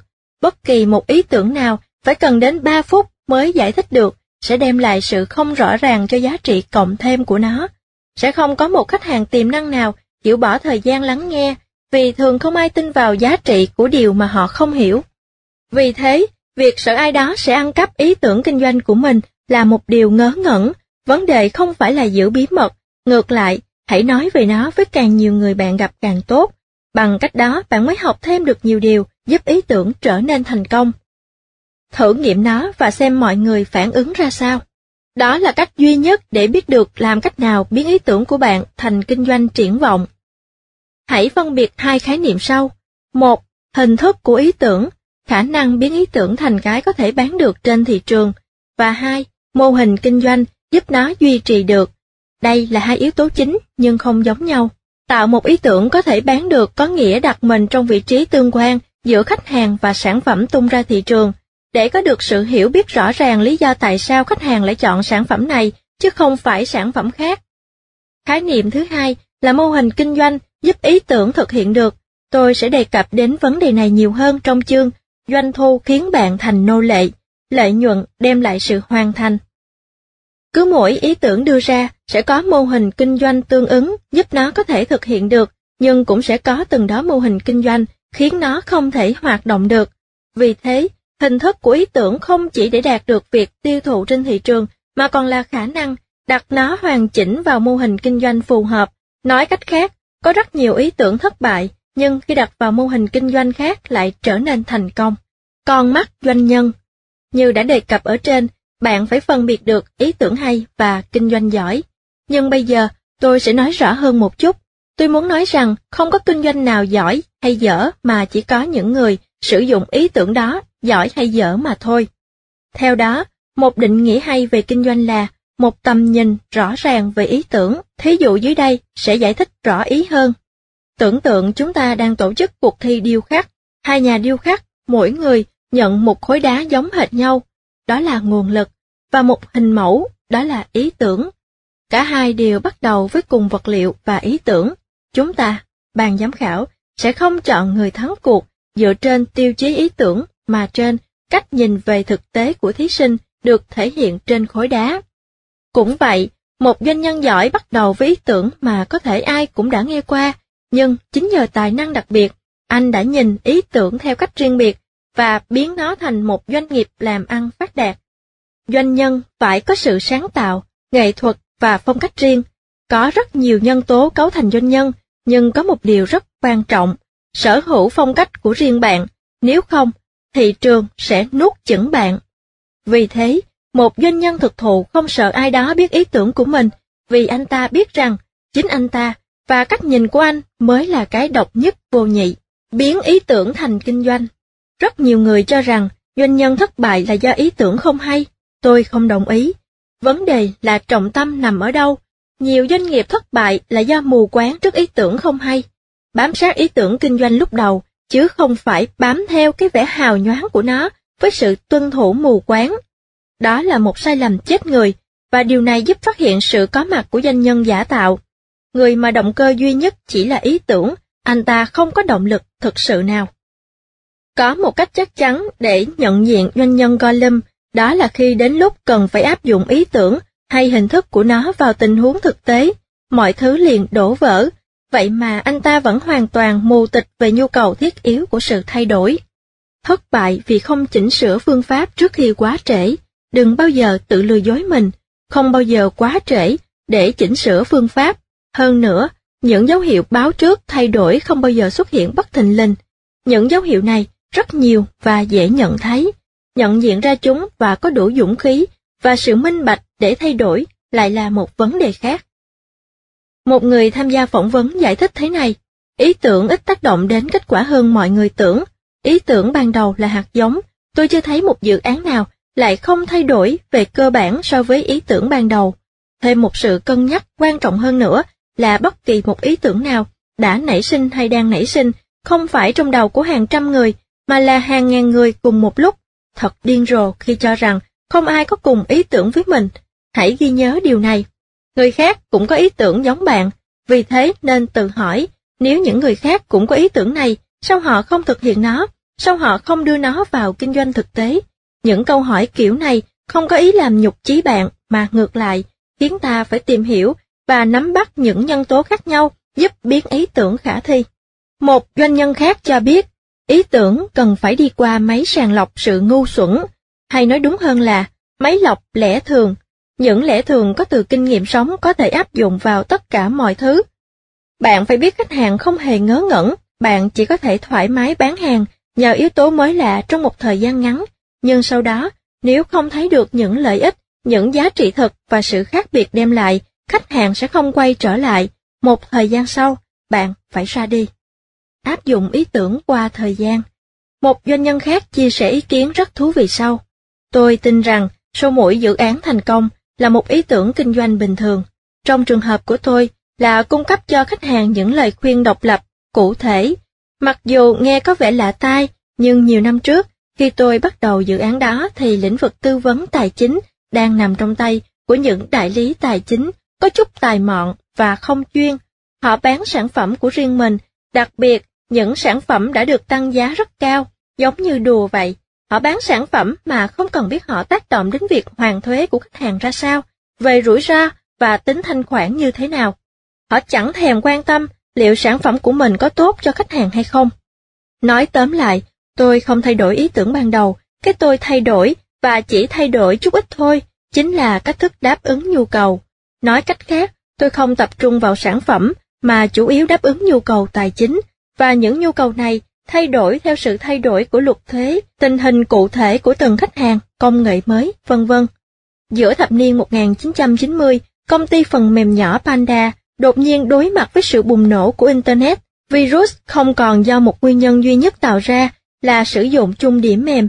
Giờ đây, nó là sự lây truyền lan rộng qua những đường dây viễn thông mang tính toàn cầu. Một con virus cũng đủ gây ảnh hưởng toàn thế giới. Trong vài tháng, Panda ngừng hoạt động để tập trung toàn bộ sức lực vào việc định vị hầu hết những virus trên mạng Internet.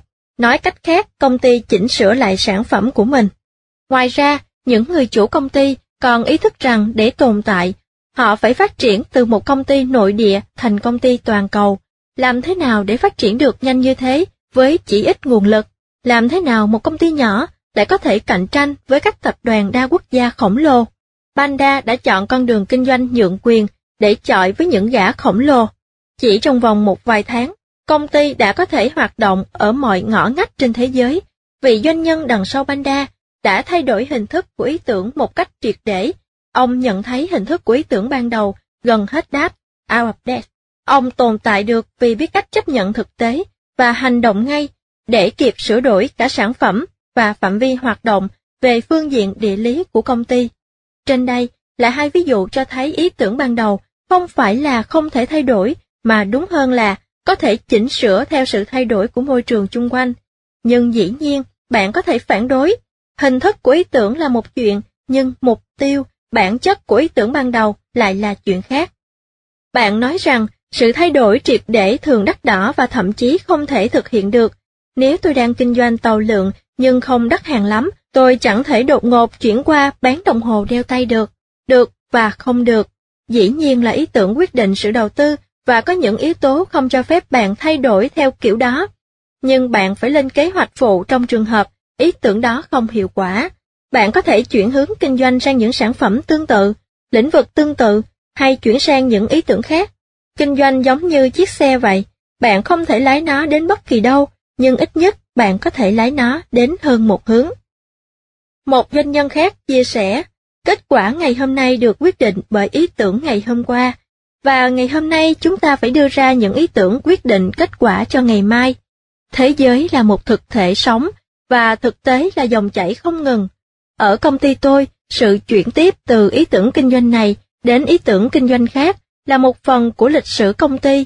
Chúng tôi đi từ kinh doanh nữ trang đến điện tử, rồi đến mạ kim loại, và cuối cùng là chất tẩy rửa. Điều đó có nghĩa là tiếp cận với những khách hàng, hệ thống hoạt động, nguyên vật liệu và máy móc khác nhau cho mỗi lần kinh doanh mới. Từ nữ trang đến điện tử, từ điện tử đến mạ kim loại, từ mạ kim loại đến chất tẩy rửa, tất cả những kinh doanh này đều được đảm trách bởi cùng một người trong cùng một nhà máy. Những tình huống trong một thời gian nhất định đòi hỏi sự thay đổi về sản phẩm và công ty phải tổ chức, định hướng lại bản thân. Đằng sau những ý tưởng khác biệt đó là một nhân tố chung, người đảm nhận chúng. Khi mọi thứ bắt đầu có chiều hướng xấu đi cho việc kinh doanh nữ trang, sẽ dễ dàng để vị doanh nhân này nói rằng ý tưởng đã thất bại và đầu hàng. Nhưng một doanh nhân thực thụ biết rằng nếu biết chuyển động cùng thời gian, ý tưởng không bao giờ thất bại. Tóm tắt, không bao giờ đặt tất cả hy vọng vào một ý tưởng. Cái quan trọng không phải bản thân ý tưởng, mà là hình thức của ý tưởng. Bạn chỉ có thể tìm ra hình thức phù hợp bằng cách chia sẻ ý tưởng với càng nhiều người càng tốt. Không nên tập trung vào việc bán cái gì, mà chính là tại sao khách hàng phải mua sản phẩm từ bạn. Mỗi một ý tưởng không chỉ cần hình thức giúp nó thắng cuộc, mà còn cần cả mô hình kinh doanh giúp nó hoạt động được, rất cần thiết cho việc lên kế hoạch cho cả hai điều trên. Thông thường ý tưởng giữ nguyên không đổi trong khi hình thức thay đổi theo thời gian. Bạn cần có sự linh hoạt và tư tưởng rõ ràng để chỉnh sửa lại ý tưởng ngay khi có dấu hiệu xuất hiện, dù bạn mới bắt đầu hay đang đi trên con đường kinh doanh.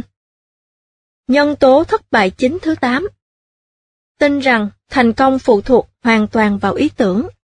Bạn vừa nghe xong vòng 7, Kho Sách Nói xin chân thành cảm ơn bạn. Người đọc Hiếu Hạnh, www.kho-sách-nói.com xin giới thiệu đến bạn quyển sách Sách đen về tinh thần doanh nhân. Vòng 8. Chỉ có những người thất bại mới tin vào ý tưởng đem lại thành công. Ý tưởng chỉ là việc nhỏ, điều làm nên chuyện chính là hình thức của nó. Không có gì tệ hơn khi ai đó nói rằng, tôi có một ý tưởng kinh doanh tuyệt vời, tôi không thể chia sẻ với anh bởi vì nếu có ai ăn cắp ý tưởng đó, tôi sẽ chết mất. Bạn có thể cá đến đồng xu cuối cùng, là người này cuối cùng rồi cũng sẽ để lộ tin tức, sau khi đây là điều tồi tệ nhất. Bắt bạn thề lên thề xuống là không hé răng với bất kỳ ai. Đây là kiểu mà tôi gọi là doanh nhân kiểu Gollum dựa theo bộ phim Chúa tể của những chiếc nhẫn. Ôi, kho báu của tôi! Họ đều thất bại ngay cả trước khi bắt đầu. May thay nhiều người trong số này chưa bao giờ đưa ý tưởng đó vào kinh doanh, và nếu có làm thế, thì việc họ thất bại cũng là bình thường. Chỉ có những người thua cuộc mới có thể tin tưởng vào và đưa ra ý tưởng đem lại thành công, ý tưởng đem lại thành công tồi. Có lần, một người quen gọi điện và nói muốn gặp tôi để trình bày về ý tưởng kinh doanh của vợ chồng anh ta. Tôi lập tức bảo anh ta hãy nói sơ cho tôi nghe về ý tưởng ấy để biết mình có kinh nghiệm gì trong lĩnh vực ấy không. Tôi nghĩ bằng cách đó, mình có thể từ chối gặp anh ta bàn bạc sâu hơn. Nhưng theo dự đoán, anh ta từ chối nói qua điện thoại. Bí mật, anh ta nói. Hơn nữa, tôi cần phải xem nó bởi vì nếu không, tôi sẽ chẳng hiểu gì hết. Theo bình thường, tôi phải hứa với anh ta là sẽ giữ bí mật tuyệt đối. 2 tuần sau, vị doanh nhân xuất hiện cùng với vợ và ý tưởng về tiếng cười trẻ thơ, một tổng hợp thu âm tiếng cười của con nít. Ý tưởng là mỗi khi ru em bé ngủ, cái đĩa này sẽ được bật lên. Hình như là một vài chuyên gia tâm lý người Pháp đã chỉ ra rằng việc em bé nghe tiếng cười trong giấc ngủ sẽ giúp hình thành một tính cách vui vẻ. Theo tôi, điều này không phải là một ý tưởng chấn động đối với các ông bố bà mẹ trẻ. Một trường hợp khác, có người đến tìm tôi để trình bày về một sản phẩm có thể làm anh ta trở nên thật sự giàu có. Có một đạo luật sắp được ban hành về việc các trung tâm giữ trẻ phải lắp đặt hệ thống ngăn trẻ cho tay vào kẹt cửa. Anh bạn tôi, một nhà thiết kế công nghiệp, nảy ra ý tưởng tạo ra những cánh cửa cạnh tròn, và anh sẵn sàng nghỉ làm để dành hết thời gian cho việc sản xuất và phân phối những sản phẩm này cho các trung tâm giữ trẻ. Anh ta cam đoan rằng sẽ có được độc quyền trong lĩnh vực sản xuất mới này, bởi vì các trung tâm sẽ phải mua sản phẩm an toàn này, vốn không có ai khác sản xuất. Lần này, tôi cảm thấy mình khá hiểu con người này, nên trả lời, cánh cửa cạnh tròn, nghe như anh sắp sửa bị kẹt tay vậy. Một người tham dự phỏng vấn giải thích kiểu sau, hơn là một ý tưởng, tôi cho rằng nên gọi đó là cơ hội. Một cơ hội có thể được đặt trên nền tảng một ý tưởng hoàn toàn mới, hay trên một ý tưởng đã có sẵn, nhưng được thực hiện theo cách mới, hoặc theo cách cũ nhưng ở một nơi khác. Trong tất cả những tình huống trên, một người có thể thành công hay thất bại, tất cả phụ thuộc vào việc dự án đó được tiến hành như thế nào. Tuy nhiên, tôi cho rằng việc khai thác cơ hội dựa trên ý tưởng có sẵn đem lại ít rủi ro hơn, bởi vì bạn khởi đầu với nhiều thông tin hơn. Nói cách khác, doanh nhân là người có bản chất gan dạ của một thủy thủ thực sự, nhưng lại có cả sự khôn ngoan, biết người, biết ta, biết tập trung vào những cơ hội thực tế, chứ không chạy đuổi theo những ý tưởng đem thắng lợi, không căn cứ trong thế giới thực. Hình thức của ý tưởng. Điều quan trọng không phải là ý tưởng mà là hình thức của ý tưởng. Đây là vấn đề cơ bản. Điều mà doanh nhân không được phép quên, không phải tất cả ý tưởng hay đều mang lại kinh doanh thành công. Tôi xin lặp lại, giá trị đến từ hình thức thể hiện ý tưởng. Nếu tôi nói tôi muốn sản xuất và bán những đồ chơi mang tính giáo dục nhưng rẻ tiền, thì chẳng ai thèm bỏ ra một xu cho ý tưởng đó. Nhưng đó là mặt tưởng tượng của ý tưởng. Về mặt ý tưởng, trí tưởng tượng nghe có vẻ không có giá trị, nhưng thực chất, giá trị của nó lại nằm trong cách thức thể hiện ý tưởng dưới dạng hình thức của ý tưởng. Một doanh nhân, người đã sáng lập ra chuỗi nhà hàng, giải thích ý tưởng của mình trước đông đảo mọi người trước khi đưa vào thực tế. Một bữa tiệc đứng tất cả đều có thể thưởng thức, với chỉ rau trộn, mì ống và pizza. Mức độ thú vị của ý tưởng trên như thế nào? Chẳng thú vị chút nào đúng không? Nhưng ông lại chia sẻ với tôi, nếu anh có một ý tưởng, và mọi người bảo rằng nó rất hay, bằng cách nào mọi người đánh giá nó hay? Điều thú vị ở đây chính là cách thức bạn đưa ra ý tưởng. Trong trường hợp trên, ý tưởng của ông có vẻ như không thiết thực với những người trong ngành kinh doanh. Điều thú vị ở đây chính là cách thức bạn đưa ra ý tưởng. Trong trường hợp trên, ý tưởng của ông có vẻ như không thiết thực với những người trong ngành kinh doanh nhà hàng mà ông tham khảo, hóa ra lại thành công lớn. Tại sao thế? Ở một khía cạnh nào đó, trong quá trình lắng nghe lời phản bác của mọi người, vị doanh nhân này đã nhận ra những vấn đề ông cần phải tập trung. Vì thế, khi ý tưởng này đạt được đến hình thức cuối cùng, thì ông cũng đã giải quyết được nhiều vấn đề. Ông mở những nhà hàng hiện đại ở trung tâm thành phố và mang đến những bữa tiệc đứng tất cả đều có thể thưởng thức với những nguyên liệu bổ dưỡng. 10 năm sau, ông bán chuỗi nhà hàng này cho một tập đoàn thực phẩm lớn. Đây là một quy luật chung, tốt hơn hết là nên có một ý tưởng bình thường được thực hiện hoàn hảo hơn là một ý tưởng hoàn hảo mà lại được thực hiện bình thường. Đồng ý là bạn có thể may mắn sở hữu khả năng thiên tài hay sự tài tình giúp thực hiện thành công. Nhưng cứ mỗi một doanh nhân thành công nhờ vào ý tưởng tuyệt vời thì cũng sẽ tìm được 20 người thành công nhờ vào cách thức thực hiện ý tưởng bình thường.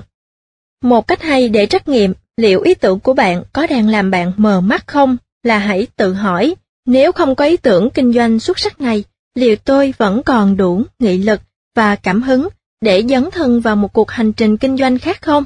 Nếu câu trả lời là không, tốt nhất hãy quên việc kinh doanh đi.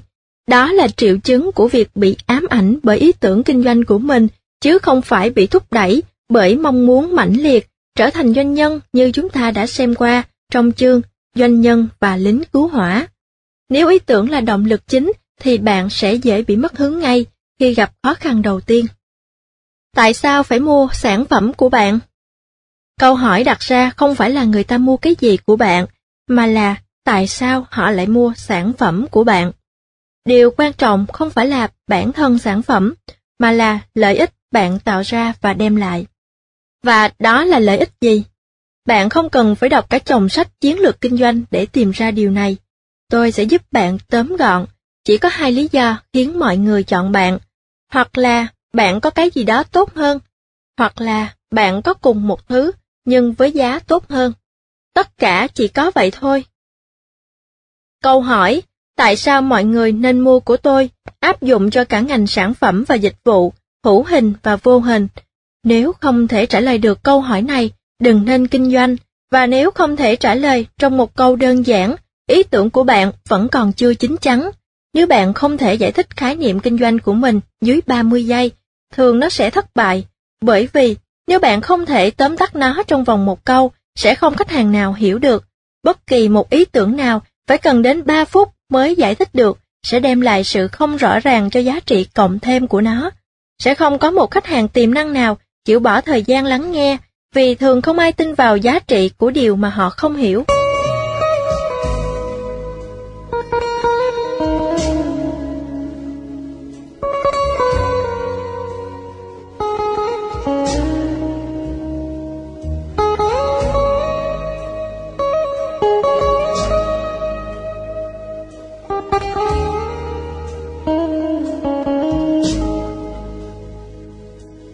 Kính thưa quý thính giả, kho sách nói.com xin gián đoạn ít phút để nhắn gửi lời cảm ơn chân thành đến tất cả các bạn cộng tác viên, phát thanh viên đã đóng góp giọng đọc xây dựng kho sách nói trong thời gian qua. Các bạn là những nhân tố quan trọng tạo nên nội dung của trang web. Thêm vào đó, kho sách nói xin cảm ơn những tác giả, dịch giả và nhà xuất bản đã mang tri thức từ nước ngoài vào Việt Nam. Các tác giả, dịch giả và nhà xuất bản là những nhân tố quyết định nội dung của kho sách nói. Đồng thời, kho sách nói xin bày tỏ lòng tri ân sâu sắc đến những nhà hảo tâm đã âm thầm đóng góp kinh phí, ủng hộ, giúp đỡ kho sách nói vượt qua khó khăn, thực hiện trên 100 quyển audiobook. Những nhà hảo tâm này có những người không có nhu cầu nghe sách nói, nhưng vẫn âm thầm đóng góp, giúp đỡ cho kho sách nói, vì họ biết rằng có nhiều người cần nghe sách nói. Kho sách nói vô cùng cảm kích điều này. Ông Dương Tuấn Ngọc nguyện nỗ lực hết mình, gắng sức thực hiện 1000 quyển audiobook trước khi qua đời vì lý do sức khỏe. Dù sao, cũng cảm ơn cuộc đời đã mang đến những điều tốt đẹp lẫn những điều bất hạnh. Uống nước nhớ nguồn, ăn quả nhớ kẻ trồng cây. Ông Dương Tuấn Ngọc cùng kho sách nói không bao giờ quên ơn những người đã giúp đỡ mình.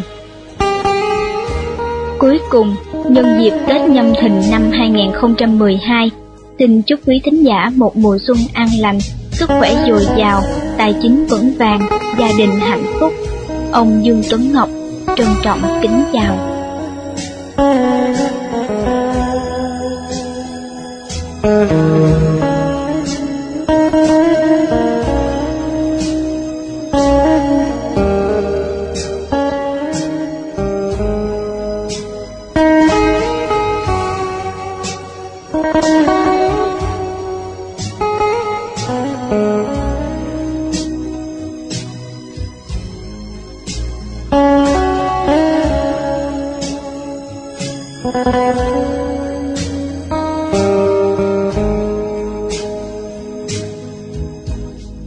Vì thế, việc sợ ai đó sẽ ăn cắp ý tưởng kinh doanh của mình là một điều ngớ ngẩn.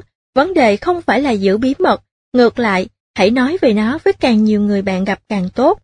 Bằng cách đó, bạn mới học thêm được nhiều điều giúp ý tưởng trở nên thành công. Thử nghiệm nó và xem mọi người phản ứng ra sao. Đó là cách duy nhất để biết được làm cách nào biến ý tưởng của bạn thành kinh doanh triển vọng.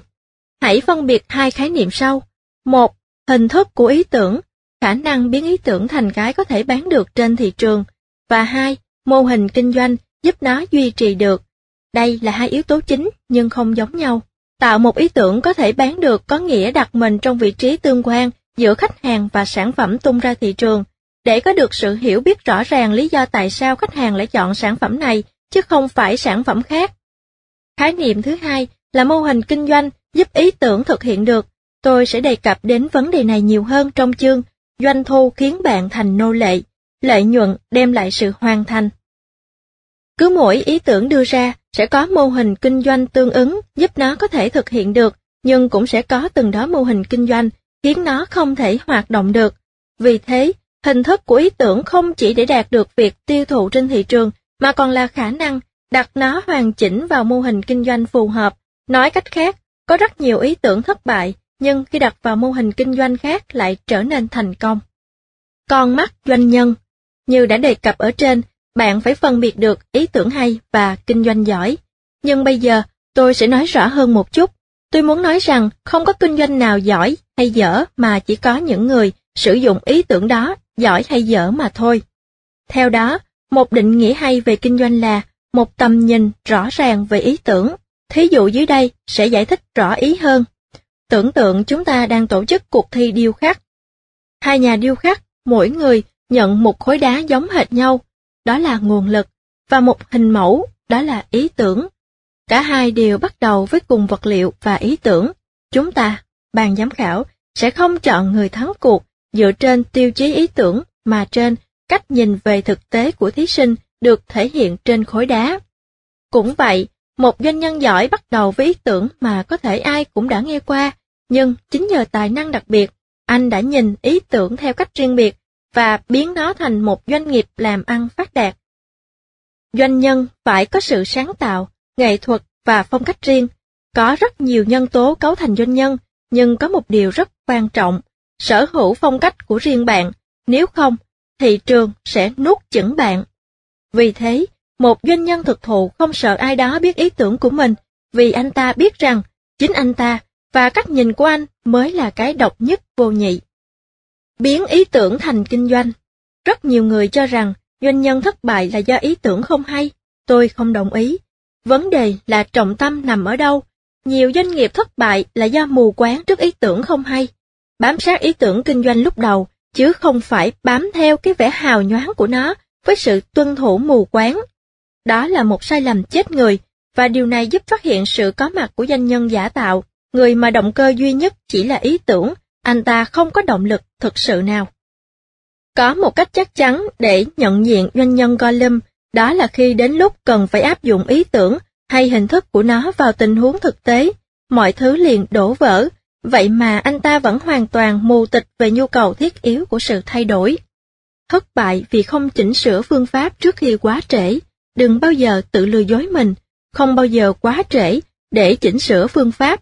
Hơn nữa, những dấu hiệu báo trước thay đổi không bao giờ xuất hiện bất thình lình. Những dấu hiệu này rất nhiều và dễ nhận thấy. Nhận diện ra chúng và có đủ dũng khí và sự minh bạch để thay đổi lại là một vấn đề khác. Một người tham gia phỏng vấn giải thích thế này: ý tưởng ít tác động đến kết quả hơn mọi người tưởng. Ý tưởng ban đầu là hạt giống, tôi chưa thấy một dự án nào lại không thay đổi về cơ bản so với ý tưởng ban đầu. Thêm một sự cân nhắc quan trọng hơn nữa là bất kỳ một ý tưởng nào đã nảy sinh hay đang nảy sinh không phải trong đầu của hàng trăm người, mà là hàng ngàn người cùng một lúc. Thật điên rồ khi cho rằng không ai có cùng ý tưởng với mình. Hãy ghi nhớ điều này, người khác cũng có ý tưởng giống bạn, vì thế nên tự hỏi, nếu những người khác cũng có ý tưởng này, sao họ không thực hiện nó, sao họ không đưa nó vào kinh doanh thực tế? Những câu hỏi kiểu này không có ý làm nhục chí bạn, mà ngược lại, khiến ta phải tìm hiểu và nắm bắt những nhân tố khác nhau giúp biến ý tưởng khả thi. Một doanh nhân khác cho biết, Ý tưởng cần phải đi qua máy sàng lọc sự ngu xuẩn, hay nói đúng hơn là máy lọc lẽ thường. Những lẽ thường có từ kinh nghiệm sống có thể áp dụng vào tất cả mọi thứ. Bạn phải biết khách hàng không hề ngớ ngẩn, bạn chỉ có thể thoải mái bán hàng nhờ yếu tố mới lạ trong một thời gian ngắn. Nhưng sau đó, nếu không thấy được những lợi ích, những giá trị thực và sự khác biệt đem lại, khách hàng sẽ không quay trở lại. Một thời gian sau, bạn phải ra đi. Áp dụng ý tưởng qua thời gian. Một doanh nhân khác chia sẻ ý kiến rất thú vị sau. Tôi tin rằng sau mỗi dự án thành công là một ý tưởng kinh doanh bình thường. Trong trường hợp của tôi là cung cấp cho khách hàng những lời khuyên độc lập, cụ thể. Mặc dù nghe có vẻ lạ tai, nhưng nhiều năm trước, khi tôi bắt đầu dự án đó thì lĩnh vực tư vấn tài chính đang nằm trong tay của những đại lý tài chính có chút tài mọn và không chuyên. Họ bán sản phẩm của riêng mình, đặc biệt những sản phẩm đã được tăng giá rất cao, giống như đùa vậy. Họ bán sản phẩm mà không cần biết họ tác động đến việc hoàn thuế của khách hàng ra sao, về rủi ro và tính thanh khoản như thế nào. Họ chẳng thèm quan tâm liệu sản phẩm của mình có tốt cho khách hàng hay không. Nói tóm lại, tôi không thay đổi ý tưởng ban đầu, cái tôi thay đổi và chỉ thay đổi chút ít thôi, chính là cách thức đáp ứng nhu cầu. Nói cách khác, tôi không tập trung vào sản phẩm mà chủ yếu đáp ứng nhu cầu tài chính, và những nhu cầu này thay đổi theo sự thay đổi của luật thuế, tình hình cụ thể của từng khách hàng, công nghệ mới, vân vân. Giữa thập niên 1990, công ty phần mềm nhỏ Panda đột nhiên đối mặt với sự bùng nổ của Internet. Virus không còn do một nguyên nhân duy nhất tạo ra là sử dụng chung điểm mềm, giờ đây nó là sự lây truyền lan rộng qua những đường dây viễn thông mang tính toàn cầu. Một con virus cũng đủ gây ảnh hưởng toàn thế giới. Trong vài tháng, Panda ngừng hoạt động để tập trung toàn bộ sức lực vào việc định vị hầu hết những virus trên mạng Internet. Nói cách khác, công ty chỉnh sửa lại sản phẩm của mình. Ngoài ra, những người chủ công ty còn ý thức rằng để tồn tại, họ phải phát triển từ một công ty nội địa thành công ty toàn cầu. Làm thế nào để phát triển được nhanh như thế với chỉ ít nguồn lực? Làm thế nào một công ty nhỏ lại có thể cạnh tranh với các tập đoàn đa quốc gia khổng lồ? Panda đã chọn con đường kinh doanh nhượng quyền để chọi với những gã khổng lồ. Chỉ trong vòng một vài tháng, công ty đã có thể hoạt động ở mọi ngõ ngách trên thế giới. Vị doanh nhân đằng sau Panda đã thay đổi hình thức của ý tưởng một cách triệt để. Ông nhận thấy hình thức của ý tưởng ban đầu gần hết đát. Ông tồn tại được vì biết cách chấp nhận thực tế và hành động ngay để kịp sửa đổi cả sản phẩm và phạm vi hoạt động về phương diện địa lý của công ty. Trên đây là hai ví dụ cho thấy ý tưởng ban đầu không phải là không thể thay đổi, mà đúng hơn là có thể chỉnh sửa theo sự thay đổi của môi trường chung quanh. Nhưng dĩ nhiên, bạn có thể phản đối. Hình thức của ý tưởng là một chuyện, nhưng mục tiêu, bản chất của ý tưởng ban đầu lại là chuyện khác. Bạn nói rằng sự thay đổi triệt để thường đắt đỏ và thậm chí không thể thực hiện được.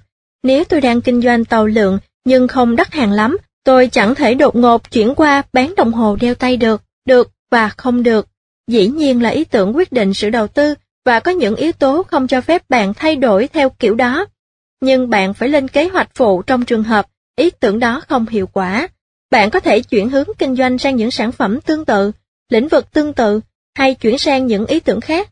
Kinh doanh giống như chiếc xe vậy, bạn không thể lái nó đến bất kỳ đâu, nhưng ít nhất bạn có thể lái nó đến hơn một hướng.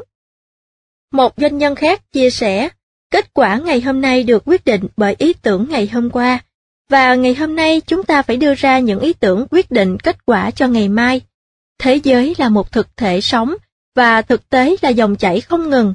Ở công ty tôi, sự chuyển tiếp từ ý tưởng kinh doanh này đến ý tưởng kinh doanh khác là một phần của lịch sử công ty. Chúng tôi đi từ kinh doanh nữ trang đến điện tử, rồi đến mạ kim loại, và cuối cùng là chất tẩy rửa. Điều đó có nghĩa là tiếp cận với những khách hàng, hệ thống hoạt động, nguyên vật liệu và máy móc khác nhau cho mỗi lần kinh doanh mới.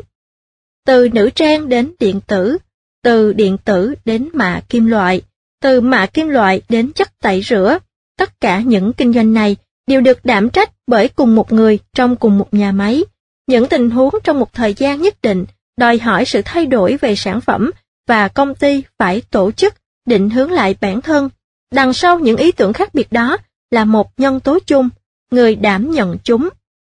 Khi mọi thứ bắt đầu có chiều hướng xấu đi cho việc kinh doanh nữ trang, sẽ dễ dàng để vị doanh nhân này nói rằng ý tưởng đã thất bại và đầu hàng. Nhưng một doanh nhân thực thụ biết rằng nếu biết chuyển động cùng thời gian, ý tưởng không bao giờ thất bại. Tóm tắt, không bao giờ đặt tất cả hy vọng vào một ý tưởng. Cái quan trọng không phải bản thân ý tưởng, mà là hình thức của ý tưởng. Bạn chỉ có thể tìm ra hình thức phù hợp bằng cách chia sẻ ý tưởng với càng nhiều người càng tốt. Không nên tập trung vào việc bán cái gì, mà chính là tại sao khách hàng phải mua sản phẩm từ bạn. Mỗi một ý tưởng không chỉ cần hình thức giúp nó thắng cuộc, mà còn cần cả mô hình kinh doanh giúp nó hoạt động được, rất cần thiết cho việc lên kế hoạch cho cả hai điều trên. Thông thường ý tưởng giữ nguyên không đổi trong khi hình thức thay đổi theo thời gian. Bạn cần có sự linh hoạt và tư tưởng rõ ràng để chỉnh sửa lại ý tưởng ngay khi có dấu hiệu xuất hiện, dù bạn mới bắt đầu hay đang đi trên con đường kinh doanh. Nhân tố thất bại chính thứ 8. Tin rằng thành công phụ thuộc hoàn toàn vào ý tưởng. Bạn vừa nghe xong vòng 8, xin chân thành cảm ơn bạn, và Kho Sách Nói xin trân trọng cảm ơn anh Hải đã tài trợ thực hiện quyển sách này. Liên hệ anh Hải, www.santrantrí.net, người đọc, Hiếu Hạnh. Sách đen về tinh thần doanh nhân, www.kho-sách-nói.com xin giới thiệu đến bạn quyển sách Sách đen về tinh thần doanh nhân, tác giả Fernando G.A.S. dịch giả Kim Linh, nhà xuất bản Trẻ ấn hành. Quyển sách này do anh Hải tài trợ. Liên hệ anh Hải, www.santrantrí.net. Vòng 10. Sự đầu tư tốt. Tầm quan trọng của việc chọn lĩnh vực sinh lợi và phát triển. Một trong những thử thách đầu tiên đối với doanh nhân là sự khan hiếm về tài chính. Mọi kinh doanh đều cần một số vốn tối thiểu để bước đầu hoạt động. Nguồn tài chính thông dụng nhất là từ những nhà đầu tư cá nhân. Trước kia họ thường là những người họ hàng, nhưng bây giờ bạn có thể tìm thấy một loạt các doanh nghiệp cho vay vốn có hứng thú với những công ty có triển vọng. Những nhà đầu tư kiểu này thường góp một phần vốn của họ vào một dự án kinh doanh nhất định. Nguồn tài chính thông dụng thứ hai là ngân hàng. Bất kỳ quyển sách nào về đề tài làm thế nào để khởi nghiệp kinh doanh cũng sẽ đề cập rất kỹ điều này. Lĩnh vực thị trường cũng là một nguồn tài chính. Nhưng vẫn có một nguồn tài chính thứ ba với khả năng huy động tiền mặt nhanh và rẻ hơn bất kỳ công ty tài chính nào. Nói chung, chỉ có một số ít doanh nhân suy xét về nguồn tài chính này. Đó chính là lĩnh vực thị trường. Trong chương trước, tôi đã giải thích rõ về tầm quan trọng trong việc chọn lựa lĩnh vực hấp dẫn bạn, và bạn biết rõ về nó, nhưng bạn cũng phải biết rõ về hoàn cảnh kinh tế của lĩnh vực bạn chọn lựa. Không quan tâm đến điều này cũng là một nhân tố thất bại chính. Đã bao lần bạn nghe, anh ta ở đúng nơi, đúng thời điểm? Điều đó ám chỉ là những gì một người đạt được hay những gì xảy đến với một ai đó không phụ thuộc vào chính họ, mà là chính hoàn cảnh. Khi một doanh nhân bắt đầu kinh doanh trong một lĩnh vực, tại một địa điểm và một thời điểm nào đó, anh ta, theo nghĩa đen, dấn thân vào những hoàn cảnh đã được quyết định trước. Nếu chúng thuận lợi, cơ may thành công của anh ta được nhân lên gấp bội. Nhưng nếu những hoàn cảnh này đầy trắc trở, thì ngay cả những doanh nhân tài ba nhất cũng phải đương đầu với cuộc chiến cam go, chỉ để mà tồn tại. Trong những năm cuối của thập niên 90, một nhóm thanh niên trẻ thành lập công ty tư vấn Luster. Họ nhìn thấy cơ hội cho công ty tư vấn quản lý chuyên về lĩnh vực truyền thông. Họ đã nhắm tới mục tiêu chính xác, những công ty điện thoại bàn, điện thoại di động và mạng Internet. Trong sự vội vã để kịp thời hạn cuối cùng khai trương, và do nhu cầu cấp thiết phải có một lực lượng các chuyên viên về viễn thông đào tạo bài bản, đổ dồn đến với họ. Từ năm 1996 đến năm 2001, công ty tư vấn Luster phát triển nhanh như nấm. Số lượng nhân viên từ 10 tư vấn viên làm việc tại một văn phòng địa phương phát triển lên hơn 450 người, làm việc tại một số chi nhánh toàn thế giới. Vào năm 2001, công ty tư vấn Luster sát nhập vào một công ty quy mô lớn hơn và lập thành Diamond Luster. Nhưng năm đó cũng chính là năm bùng nổ công nghệ cao, và chỉ trong vòng vài tháng, các nhà đầu tư giành giật nhau bán hạ giá cổ phiếu viễn thông. Kết quả là đa số các công ty trong ngành thiếu vốn đầu tư. Giữa những năm 2001 và 2006, Diamond Luster không tăng trưởng và số lượng khách hàng hạ xuống hẳn. Những doanh nhân đứng sau công ty vẫn như cũ. Vậy điều gì thay đổi? Chỉ là hoàn cảnh của ngành. Tôi từng có dịp trao đổi với những cộng sự từ Diamond Luster, những người đã từng có thời bán những dự án hàng triệu đô một cách dễ dàng. Những năm sau đó, tôi vô tình gặp vài người trong số họ đang lảng vảng quanh văn phòng của những tập đoàn đa quốc gia, nhằm hy vọng được dự án tư vấn với giá thật bèo. Họ đều tâm sự một điều. Cách đây 4 năm, chúng tôi bán những dự án đáng giá hàng trăm ngàn đô như không. Còn bây giờ, tôi phải đổ mồ hôi, sôi nước mắt mới bán được một dự án với giá chỉ 40.000 đô. Tôi không có ý nói những người sáng lập và dẫn dắt Diamond Luster đến mức tăng trưởng đáng kinh ngạc đó không xứng đáng sự tín nhiệm. Hoàn toàn không phải vậy.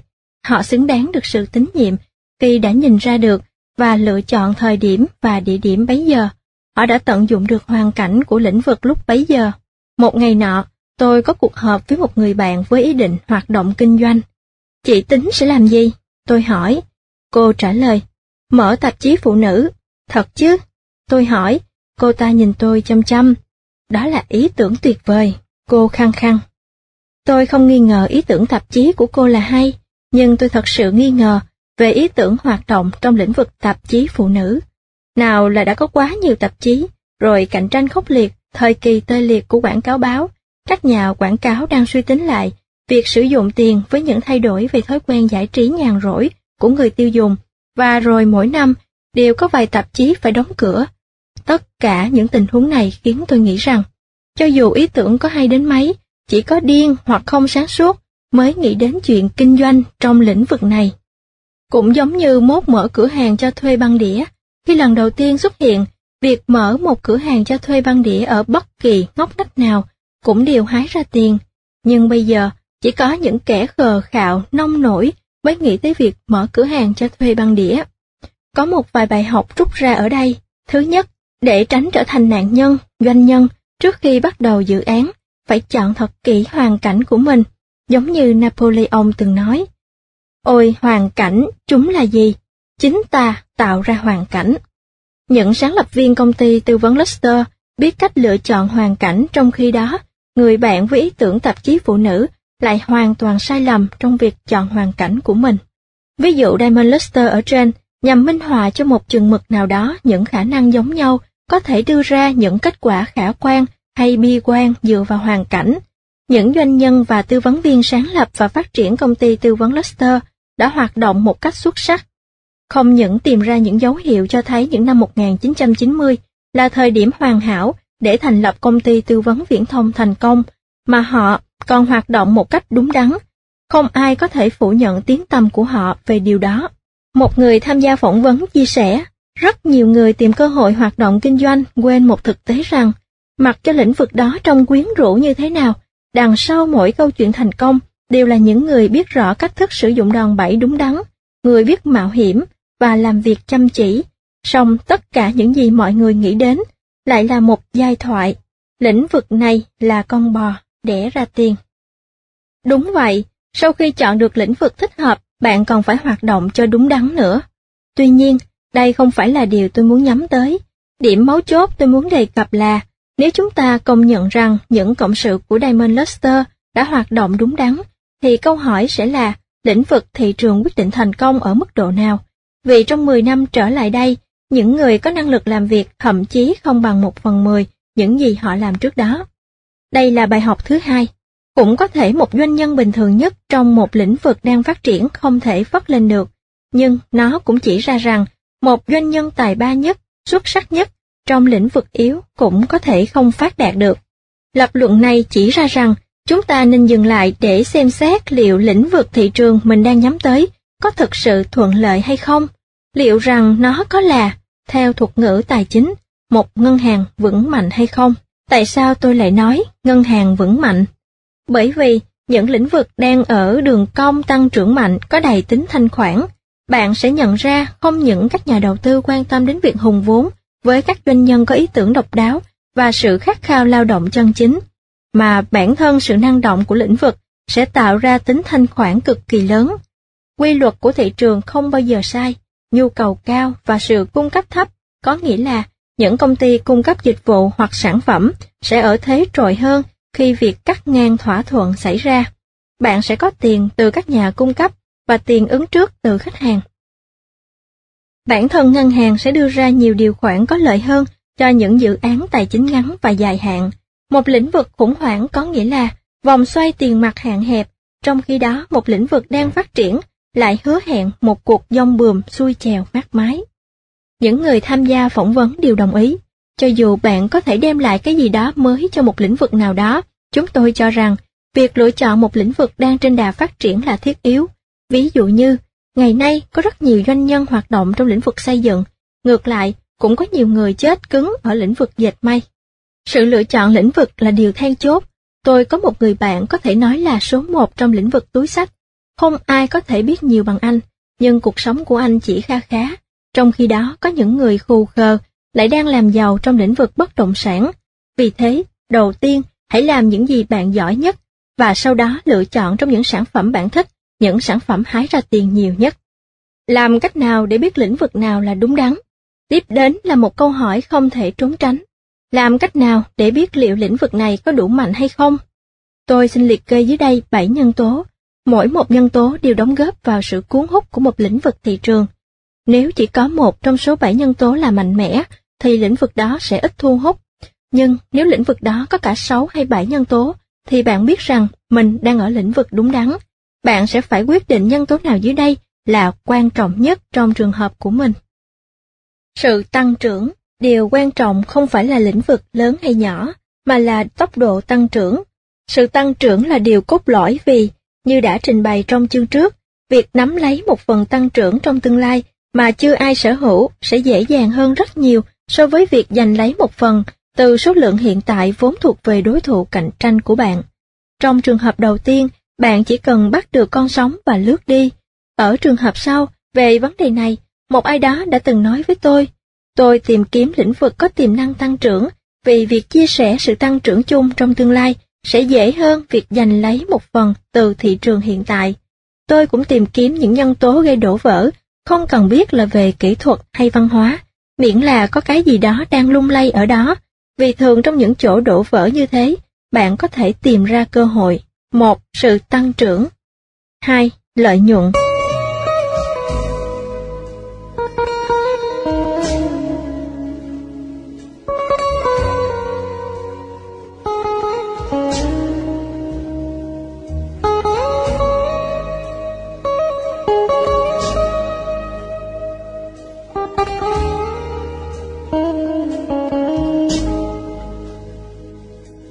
Kính thưa quý thính giả, kho sách nói chấm cơm xin gián đoạn ít phút để nhắn gửi lời cảm ơn chân thành đến tất cả các bạn cộng tác viên, phát thanh viên đã đóng góp giọng đọc xây dựng kho sách nói trong thời gian qua. Các bạn là những nhân tố quan trọng tạo nên nội dung của trang web. Thêm vào đó, kho sách nói xin cảm ơn những tác giả, dịch giả và nhà xuất bản đã mang tri thức từ nước ngoài vào Việt Nam. Các tác giả, dịch giả và nhà xuất bản là những nhân tố quyết định nội dung của kho sách nói. Đồng thời, kho sách nói xin bày tỏ lòng tri ân sâu sắc đến những nhà hảo tâm đã âm thầm đóng góp kinh phí, ủng hộ, giúp đỡ kho sách nói vượt qua khó khăn, thực hiện trên 100 quyển audiobook. Những nhà hảo tâm này có những người không có nhu cầu nghe sách nói, nhưng vẫn âm thầm đóng góp, giúp đỡ cho kho sách nói, vì họ biết rằng có nhiều người cần nghe sách nói. Kho sách nói vô cùng cảm kích điều này. Ông Dương Tuấn Ngọc nguyện nỗ lực hết mình, gắng sức thực hiện 1000 quyển audiobook trước khi qua đời vì lý do sức khỏe. Dù sao, cũng cảm ơn cuộc đời đã mang đến những điều tốt đẹp lẫn những điều bất hạnh. Uống nước nhớ nguồn, ăn quả nhớ kẻ trồng cây. Ông Dương Tuấn Ngọc cùng kho sách nói không bao giờ quên ơn những người đã giúp đỡ mình. Cuối cùng, nhân dịp Tết Nhâm Thìn năm 2012, xin chúc quý thính giả một mùa xuân an lành, sức khỏe dồi dào, tài chính vững vàng, gia đình hạnh phúc. Ông Dương Tuấn Ngọc trân trọng kính chào.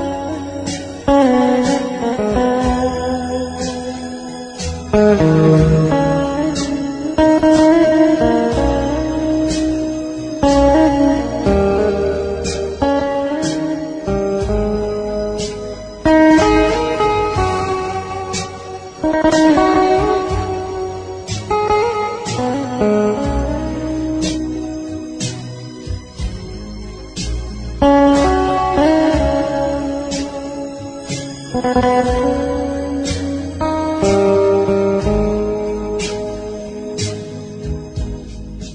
trở thành một lĩnh vực hứa hẹn thành công cho doanh nhân, lĩnh vực đó phải có độ lớn đủ để dung nạp những sai lầm đầu tiên và hứa hẹn lợi nhuận gộp thích đáng.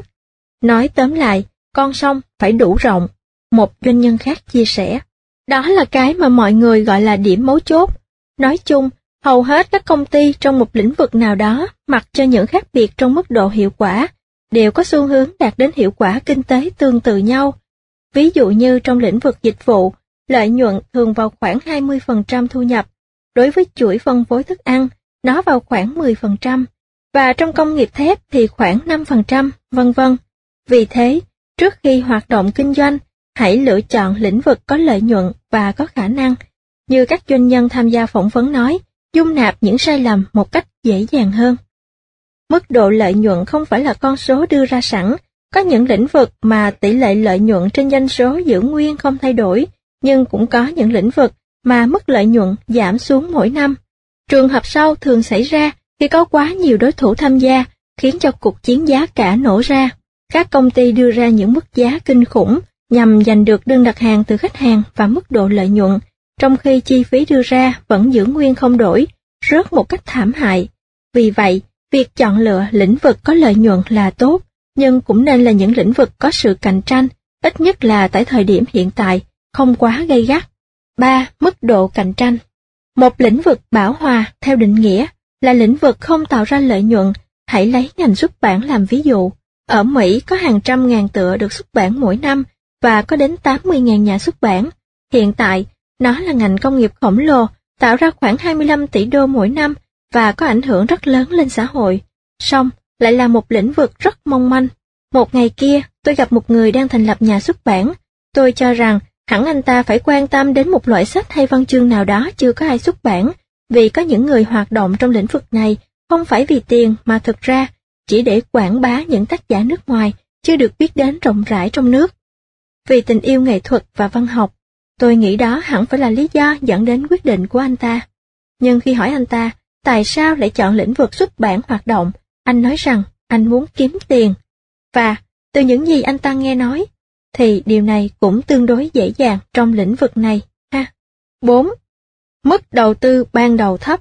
Tôi cho rằng nên bắt đầu với hoạt động kinh doanh nào đòi hỏi ít vốn đầu tư, độc đáo, vui vẻ, có khả năng sinh lợi và lợi nhuận bán hàng cao. Một doanh nhân kỳ cựu khuyên, nếu bạn có thể tìm được ngành kinh doanh đòi hỏi vốn đầu tư ban đầu thấp thì càng tốt. Một vài người cho rằng những lĩnh vực có sự đầu tư cao thì hấp dẫn hơn vì sự đầu tư ban đầu góp phần tạo ra những rào cản tốt nhất cho những đối thủ cạnh tranh mới. Tôi đồng ý, nhưng đây là chiến lược thiết thực chỉ khi bạn giàu có, hoặc có nguồn tài chính dồi dào hậu thuẫn. Song, đây thường không phải là trường hợp của doanh nhân, và càng ít hơn với những người trẻ mới tập tễnh vào nghề. Có một người thành lập chuỗi bán lẻ với mức đầu tư ban đầu 2 triệu đô.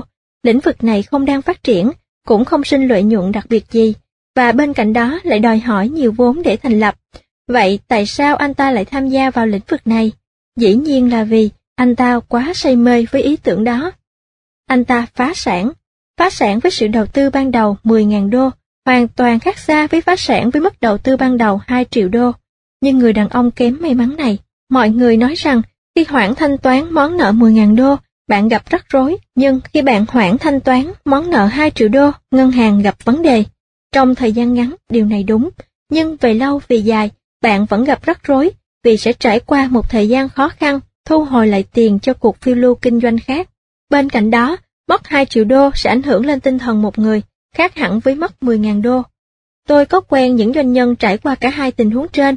Trong trường hợp sau, họ xem đó như một bài học và sau đó sẽ làm lại. Nhưng trong tình huống đầu, họ hồi tưởng lại thời điểm đó như giai đoạn tối tăm nhất của cuộc đời.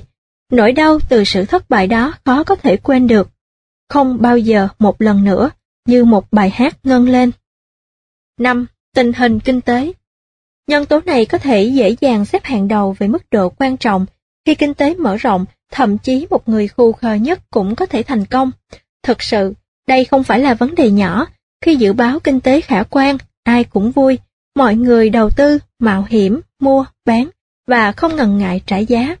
Tốc độ phân phối, tái đầu tư và sản xuất trở thành ưu tiên hàng đầu, cơ hội đầy rẫy, thậm chí trong những lĩnh vực ít hấp dẫn nhất. Vào năm 1990, ở Đại học Michigan, tôi gặp một chàng trai trẻ người Brazil, một trong những người thông minh nhất tôi từng biết, một kỹ sư công nghiệp, và, ở độ tuổi 25, đã phát minh và được cấp bằng sáng chế cho các hình nợ mannequin cơ học, một sự kiện chấn động tại nước của cậu. Vào thời điểm đó, cậu ta sở hữu một nhà máy với hơn 50 nhân viên. Đó là những năm phát triển của Brazil, rồi sau đó khủng hoảng xảy ra, và thứ đầu tiên các nhà bán lẻ cắt giảm chính là chi phí trưng bày hàng hóa. Thời điểm không còn phù hợp để trưng bày mannequin, những nhà bán lẻ bắt đầu chọn những mô hình rẻ hơn. Người bạn này của tôi đủ thông minh để cắt giảm thua lỗ và đóng cửa nhà máy. Với tất cả tiền dành dụm được, sau khi đền bù thỏa đáng cho công nhân, cậu ta quyết định theo học khóa thạc sĩ, quản trị kinh doanh tại Mỹ. Cậu ta nghĩ rằng, chừng nào mà tình hình kinh tế ở Brazil chưa phục hồi, thì không có lý do gì kinh doanh ở đó. Cậu ta tận dụng thời cơ này để học cách điều hành kinh doanh. Khi tôi gặp cậu ta, cậu đang rửa chén trong nhà hàng ở khu trường đại học. Cậu ta cần tiền, sự mất giá của đồng tiền Brazil đã làm tiêu hao hết tiền để dành của cậu, và bây giờ cậu không còn đủ khả năng trả tiền học phí và chi phí sinh hoạt nữa.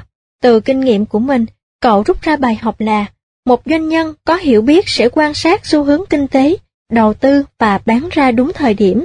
Lời nhắn nhủ từ cậu ta là, không những bạn nên hoạt động kinh doanh khi kinh tế đang đi lên, mà khi kinh tế đi xuống, bạn cũng nên cân nhắc liệu việc thanh lý hay bán công ty có tốt hơn không trước khi mọi thứ trở nên tồi tệ hơn. 6. Thị trường phát triển. Ở đây, kết luận cũng tương tự như điểm nêu trên, quan trọng hơn sức hấp dẫn của lĩnh vực là sức hấp dẫn của khu vực. Đầu tư hay bắt đầu kinh doanh ở những khu vực có cơ hội và sự phát triển. Trung Quốc đang phát triển với tốc độ hàng năm là 10%, châu Âu thì không lên nổi 2%. Đâu sẽ là nơi dễ dàng thành công hơn, bất kể khu vực nào. 7. Trình độ quản lý thấp. Một nhân tố thường bị bỏ sót mà có thể đem lại nguồn cơ hội dồi dào, đặc biệt cho những người có kỹ năng quản lý cao và nhiều kinh nghiệm lẽ thường, chính là trình độ quản lý thấp trong một lĩnh vực cụ thể. Tôi thích hoạt động trong những lĩnh vực mà vấn đề quản lý không được ưu tiên hàng đầu, bởi vì đối với tôi, đó là ngưỡng cạnh tranh.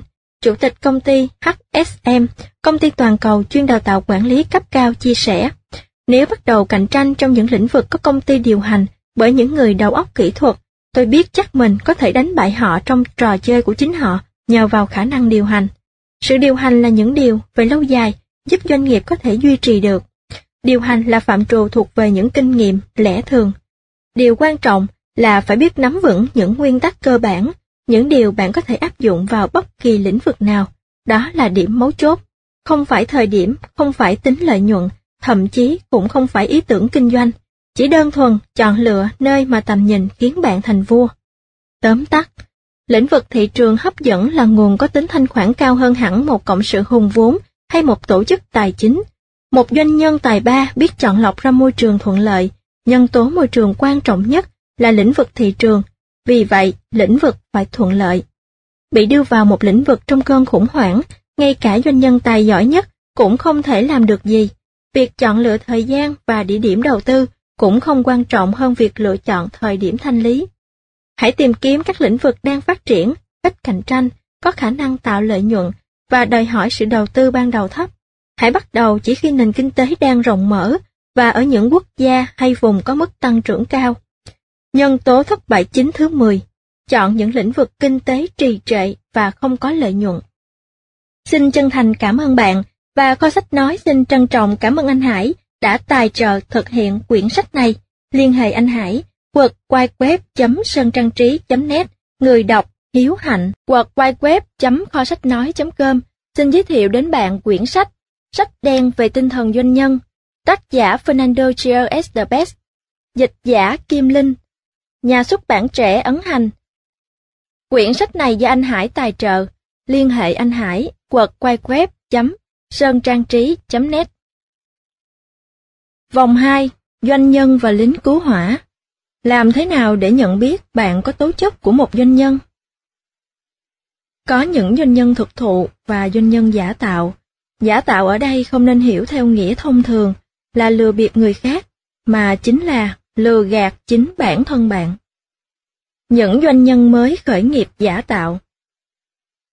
Hãy nhìn vào hai mẫu doanh nhân mới khởi nghiệp giả tạo cơ bản sau. Loại đầu tiên là loại ở mức độ cơ bản nhất mà tôi gọi là doanh nhân với mã số thuế công ty. Với những người này, họ cho rằng chỉ cần đến công chứng viên hay luật sư đăng ký kinh doanh là đã trở thành một doanh nhân thực thụ. Thật vậy, một trong những dấu hiệu của loại doanh nhân này là xu hướng khoe khoang kiểu như ngày mai tôi phải đến văn phòng đăng ký giấy phép kinh doanh. Cứ như thể việc điền vào những giấy tờ đó thực sự biến họ thành doanh nhân. Khi thành lập doanh nghiệp xong hay có được giấy phép kinh doanh, họ bắt đầu khoe khoang với bạn bè trong những buổi bù khú về việc sắp kinh doanh hay sở hữu công ty. Nhưng sự thật, tất cả những gì họ làm mới chỉ là bỏ tiền ra mà thôi. Mức độ thứ hai của doanh nhân giả tạo chính là doanh nhân với ý tưởng vui vẻ. Đối với họ, như tôi đã đề cập từ trước, việc sở hữu một ý tưởng kinh doanh cụ thể, có được quyền kinh doanh một cửa hàng hay quyền xuất nhập khẩu một loại thương hiệu hay sản phẩm nào đó, đã có nghĩa là họ trở thành doanh nhân. Ý tưởng kinh doanh trở thành phao cứu hộ, một hướng giải quyết cho mọi vấn đề. Chúng ta sẽ trở lại vấn đề này rõ hơn trong phần 3. Khởi nghiệp kinh doanh là một lý tưởng, một trạng thái tâm lý. Nó không giống như việc thành lập một công ty hay xin nghỉ việc, vốn chỉ là những bước hành chính và pháp luật cần thiết cho phép bạn làm việc cho chính mình thay vì cho người khác. Rõ ràng một doanh nghiệp muốn hoạt động cần phải có số chứng minh tài chính và như là một thực thể pháp lý riêng biệt. Nhưng những bước hành chính trên không thể tạo nên một doanh nhân. Là doanh nhân không chỉ là việc bắt đầu công việc kinh doanh, thậm chí cũng không phải là một phương thức làm việc. Vậy thì trở thành doanh nhân là như thế nào? Trở thành doanh nhân chính là cách bạn đối mặt với thế giới, cách nhìn nhận cuộc sống mà không phải ai cũng cảm thấy thoải mái. Vậy đó là cách nhìn gì? Bạn thích thú với cảm giác không chắc chắn và không an toàn, với tình trạng không biết chuyện gì sẽ xảy ra vào ngày mai. Doanh nhân có được sự vui thích nhất định với tình trạng không chắc chắn.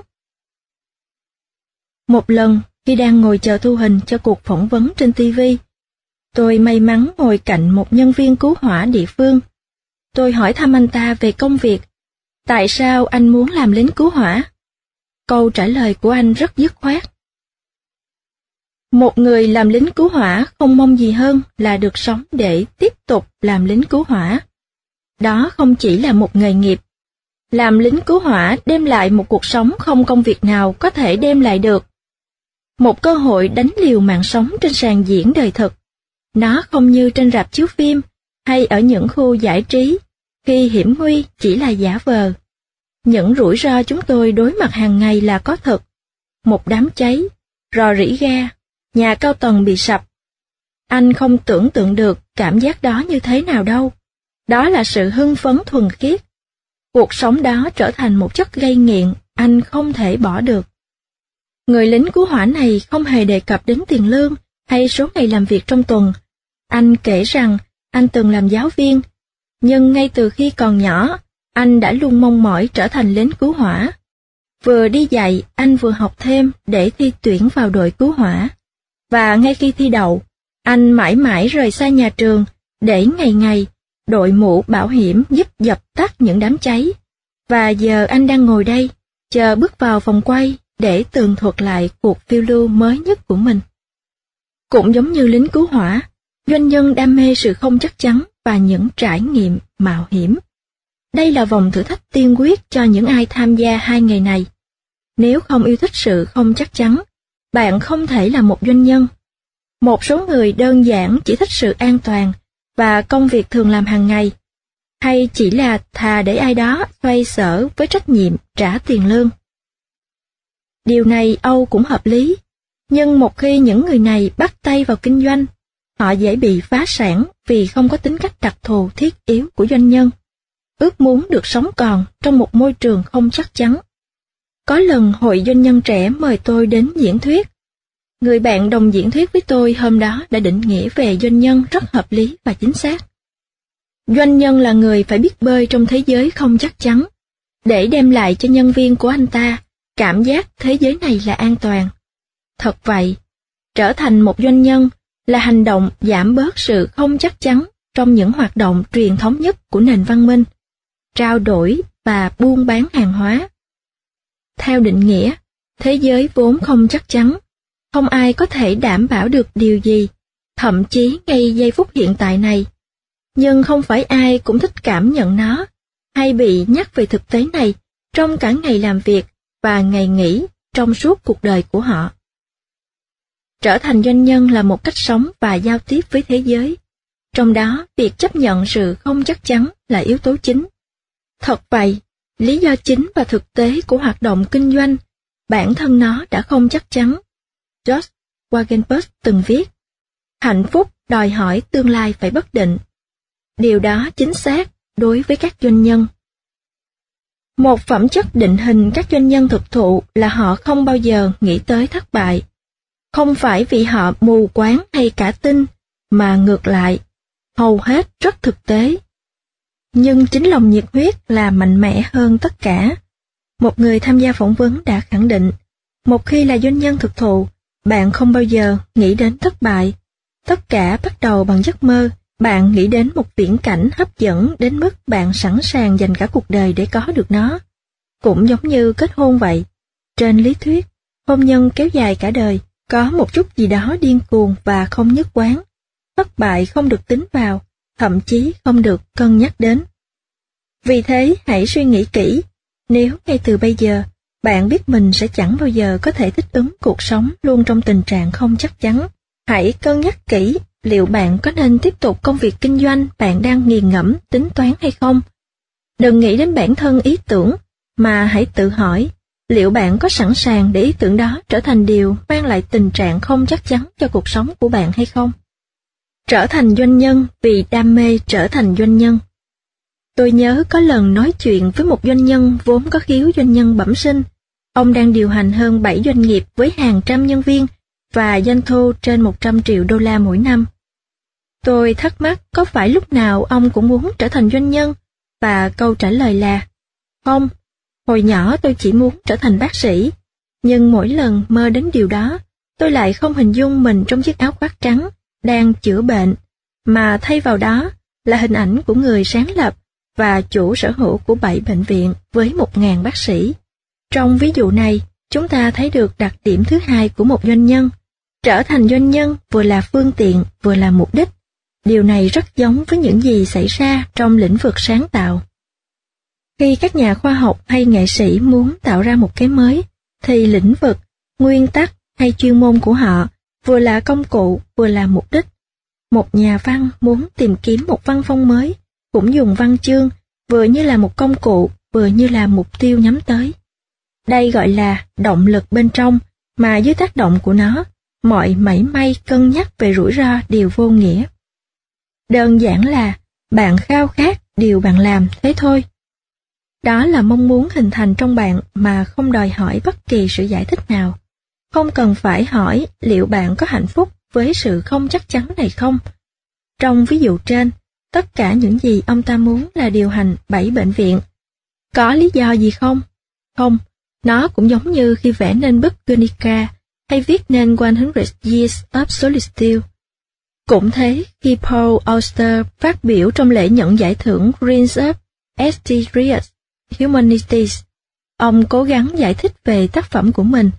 Tại sao trên đời này lại có người muốn làm điều đó? Lý do duy nhất tôi có thể tìm thấy là bởi vì bạn phải làm như thế, bởi vì bạn không có sự lựa chọn nào khác. Không nghi ngờ gì, nhu cầu làm việc, sáng tạo và phát minh là động cơ thúc đẩy chính của con người. Nhưng những điều đó nhắm tới mục đích gì? Mục đích của nghệ thuật, đặc biệt là nghệ thuật hư cấu, trong bối cảnh thế giới thực là gì? Tôi không thể nghĩ ra điều gì, ít nhất là theo cách thông thường. Bạn có thể nghĩ rằng doanh nhân kinh doanh vì tiền, trở thành triệu phú, để lại danh tiếng trên thế giới, trở thành một ai đó, tạo công ăn việc làm, mang lại sự thịnh vượng cho thành phố của anh ta, hay là bất kỳ điều gì đó được liệt kê trong danh sách những động cơ dài lê thê. Anh ta có thể cũng muốn một vài điều trong đó, nhưng một doanh nhân thực thụ không phải chỉ có thế. Thực tế là một doanh nhân, cũng giống như Auster đề cập đến việc sáng tác văn chương, không thể làm điều gì khác hơn. Một doanh nhân thành đạt trong ngành bán thiết bị leo núi qua mạng hàng đầu mà tôi từng phỏng vấn cho biết, doanh nhân nhận biết tình huống của mình qua cảm giác trống trải bên trong. Không phải anh ta không hạnh phúc, anh ta có thể đang hạnh phúc, nhưng trong sâu thẳm, anh ta cảm thấy một nỗi trống trải cần được lấp đầy. Và cách duy nhất có thể lấp đầy khoảng trống ấy chính là tạo ra những khái niệm. Và không cần gì nhiều, chỉ với điều đó thôi, anh ta cũng đủ nhận ra mình có phải là một doanh nhân hay không. Để ý thấy rằng khái niệm nhắc tới đây không khác gì nhiều so với khoảng trống bên trong thôi thúc một nghệ sĩ bắt tay sáng tác. Có thể nhận thấy nhiều điểm tương đồng giữa động cơ của doanh nhân và nghệ sĩ mà Paul Auster nhắc đến. Một vài người được phỏng vấn khẳng định với tôi họ có thể nhận biết một doanh nhân thực thụ bởi vì anh có thể biết đâu là người thắng cuộc qua ánh mắt và cách anh ấy nhìn bạn khi đề cập đến công việc kinh doanh anh ta đang gầy dựng. Và một khi công việc ấy thất bại, anh ta lại bắt tay làm lại từ đầu. Một người khác lại nói, tôi có thể nhận diện một doanh nhân thực thụ qua cách anh ta kể cho tôi nghe về dự án của mình. Và khi tôi hỏi, anh có chắc không? Anh ta liền trả lời rằng, anh ấy không mong ước điều gì hơn. Lòng nhiệt huyết, vừa là động cơ, vừa là nhiên liệu. Cậu bé ước mơ sở hữu 7 bệnh viện không mong muốn gì khác ngoài việc trở thành một doanh nhân. Cũng như thế, người đàn ông yêu thích sự không chắc chắn, không mong ước gì hơn ngoài việc trở thành lính cứu hỏa. Một người khao khát có được cơ hội tạo dựng một cái gì lớn lao, và người kia lại khao khát tìm kiếm sự rủi ro. Cả hai khao khát ấy đều là yếu tố cốt yếu để trở thành một doanh nhân. Lòng yêu thích sự không chắc chắn và sự đam mê hoạt động kinh doanh giúp tạo nên cả động cơ lẫn nhiên liệu thúc đẩy doanh nhân, lòng nhiệt huyết. Nếu có một điểm nào là điểm chung của hàng chục doanh nhân tham dự buổi phỏng vấn cho quyển sách này, thì đó chính là điểm vừa nhắc đến này đây. Để trở thành doanh nhân, như đã đề cập sơ qua ở chương trước, bạn phải có lòng nhiệt huyết tràn đầy và vô tận. Dưới đây là một vài tuyên bố khá thuyết phục. Doanh nhân không tạo nên từ trường lớp, không bao giờ. Trở thành một doanh nhân là một hành động thuộc về cảm xúc. Một doanh nhân thực thụ không cần những động lực từ bên ngoài, anh ta làm điều ấy vì bản thân mình, cái đó thuộc về tính cách. Nhiệt huyết đánh dấu sự khác biệt giữa doanh nhân thực thụ và doanh nhân giả tạo. Bản chất của một doanh nhân thực thụ giúp tạo nên lòng nhiệt huyết vô tận và không bao giờ cùng kiệt.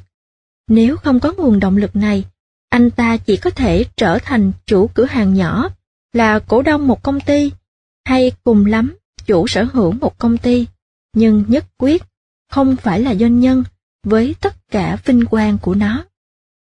Đừng vội nản chí nếu bạn thiếu lòng nhiệt huyết này ngay từ khi còn nhỏ. Vẫn còn lựa chọn khác. Mặc dù không có tính cách doanh nhân bẩm sinh, nhưng bạn có cả một con đường rộng mở ở phía trước để bước đi. Tôi sẽ trình bày rõ hơn trong chương sau. Tóm tắt. Trở thành doanh nhân là một cách sống và một doanh nhân thực thụ phải biết nâng niu sự không chắc chắn và phát triển nhờ vào nó. Nếu không chấp nhận được điều này, hãy cân nhắc lại ý định khởi nghiệp kinh doanh. Một người với tinh thần doanh nhân luôn yêu thích sự không chắc chắn và bản thân việc trở thành doanh nhân. Trở thành doanh nhân vừa là phương tiện, vừa là mục đích cuối cùng. Nhân tố thất bại chính thứ hai. Tận đáy lòng không phải là một doanh nhân thực sự. Vòng 3. Bản lãnh doanh nhân. Điều cần thiết bù đắp cho những ai thiếu tinh thần doanh nhân. Tôi muốn giải thích rõ hơn về điều đã đề cập trong chương trước. Làm cách nào một người không có tài năng bẩm sinh và động lực sáng tạo có thể trở thành doanh nhân? Tôi có thể không sở hữu năng khiếu hội họa, nhưng vẫn có cảm nhận thẩm mỹ để vẽ nên một bức tranh đẹp Tôi có thể không sinh ra là một vận động viên, nhưng vẫn có những yếu tố đủ để kiếm sống nhờ bóng đá. Nếu chúng ta đòi hỏi mỗi một bác sĩ, phi công, kỹ sư, luật sư và những nghề khác phải có tố chất bẩm sinh cho nghề của mình, thì có lẽ chúng ta phải tạm chấp nhận một nửa số bác sĩ, phi công, kỹ sư, luật sư, vân vân hiện có trên thế giới này. Tinh thần chiến đấu trong nghịch cảnh. Trong trường hợp của doanh nhân, có một đặc điểm giúp bất kỳ ai, cho dù người đó có thiên hướng, kỹ năng hay kinh nghiệm hay không, có thể tồn tại và thậm chí chiến thắng trong hầu hết bất kỳ một cuộc phiêu lưu kinh doanh nào. Tôi đang đề cập đến khả năng vượt qua mọi khó khăn, đối mặt với chướng ngại. Bạn gọi đó là gì cũng được, sự kiên cường, tinh thần chiến đấu, ngưỡng chịu đau cao, nhưng tính cách này rất cần thiết cho một doanh nhân. Một nhà sản xuất tâm sự với tôi, sau khi quay hoàn tất một loạt phim truyền hình thành công, tôi phải mất đến 3 năm mới bán được nó. Cuối cùng tôi bán được nó cho các đài truyền hình ở 3 châu lục. Tất cả là nhờ vào tính kiên trì, sự kiên cường, bền bỉ, để có được một sản phẩm tốt, để có được cái mà người khác sẵn sàng là người đầu tiên mua nó khi có cơ hội.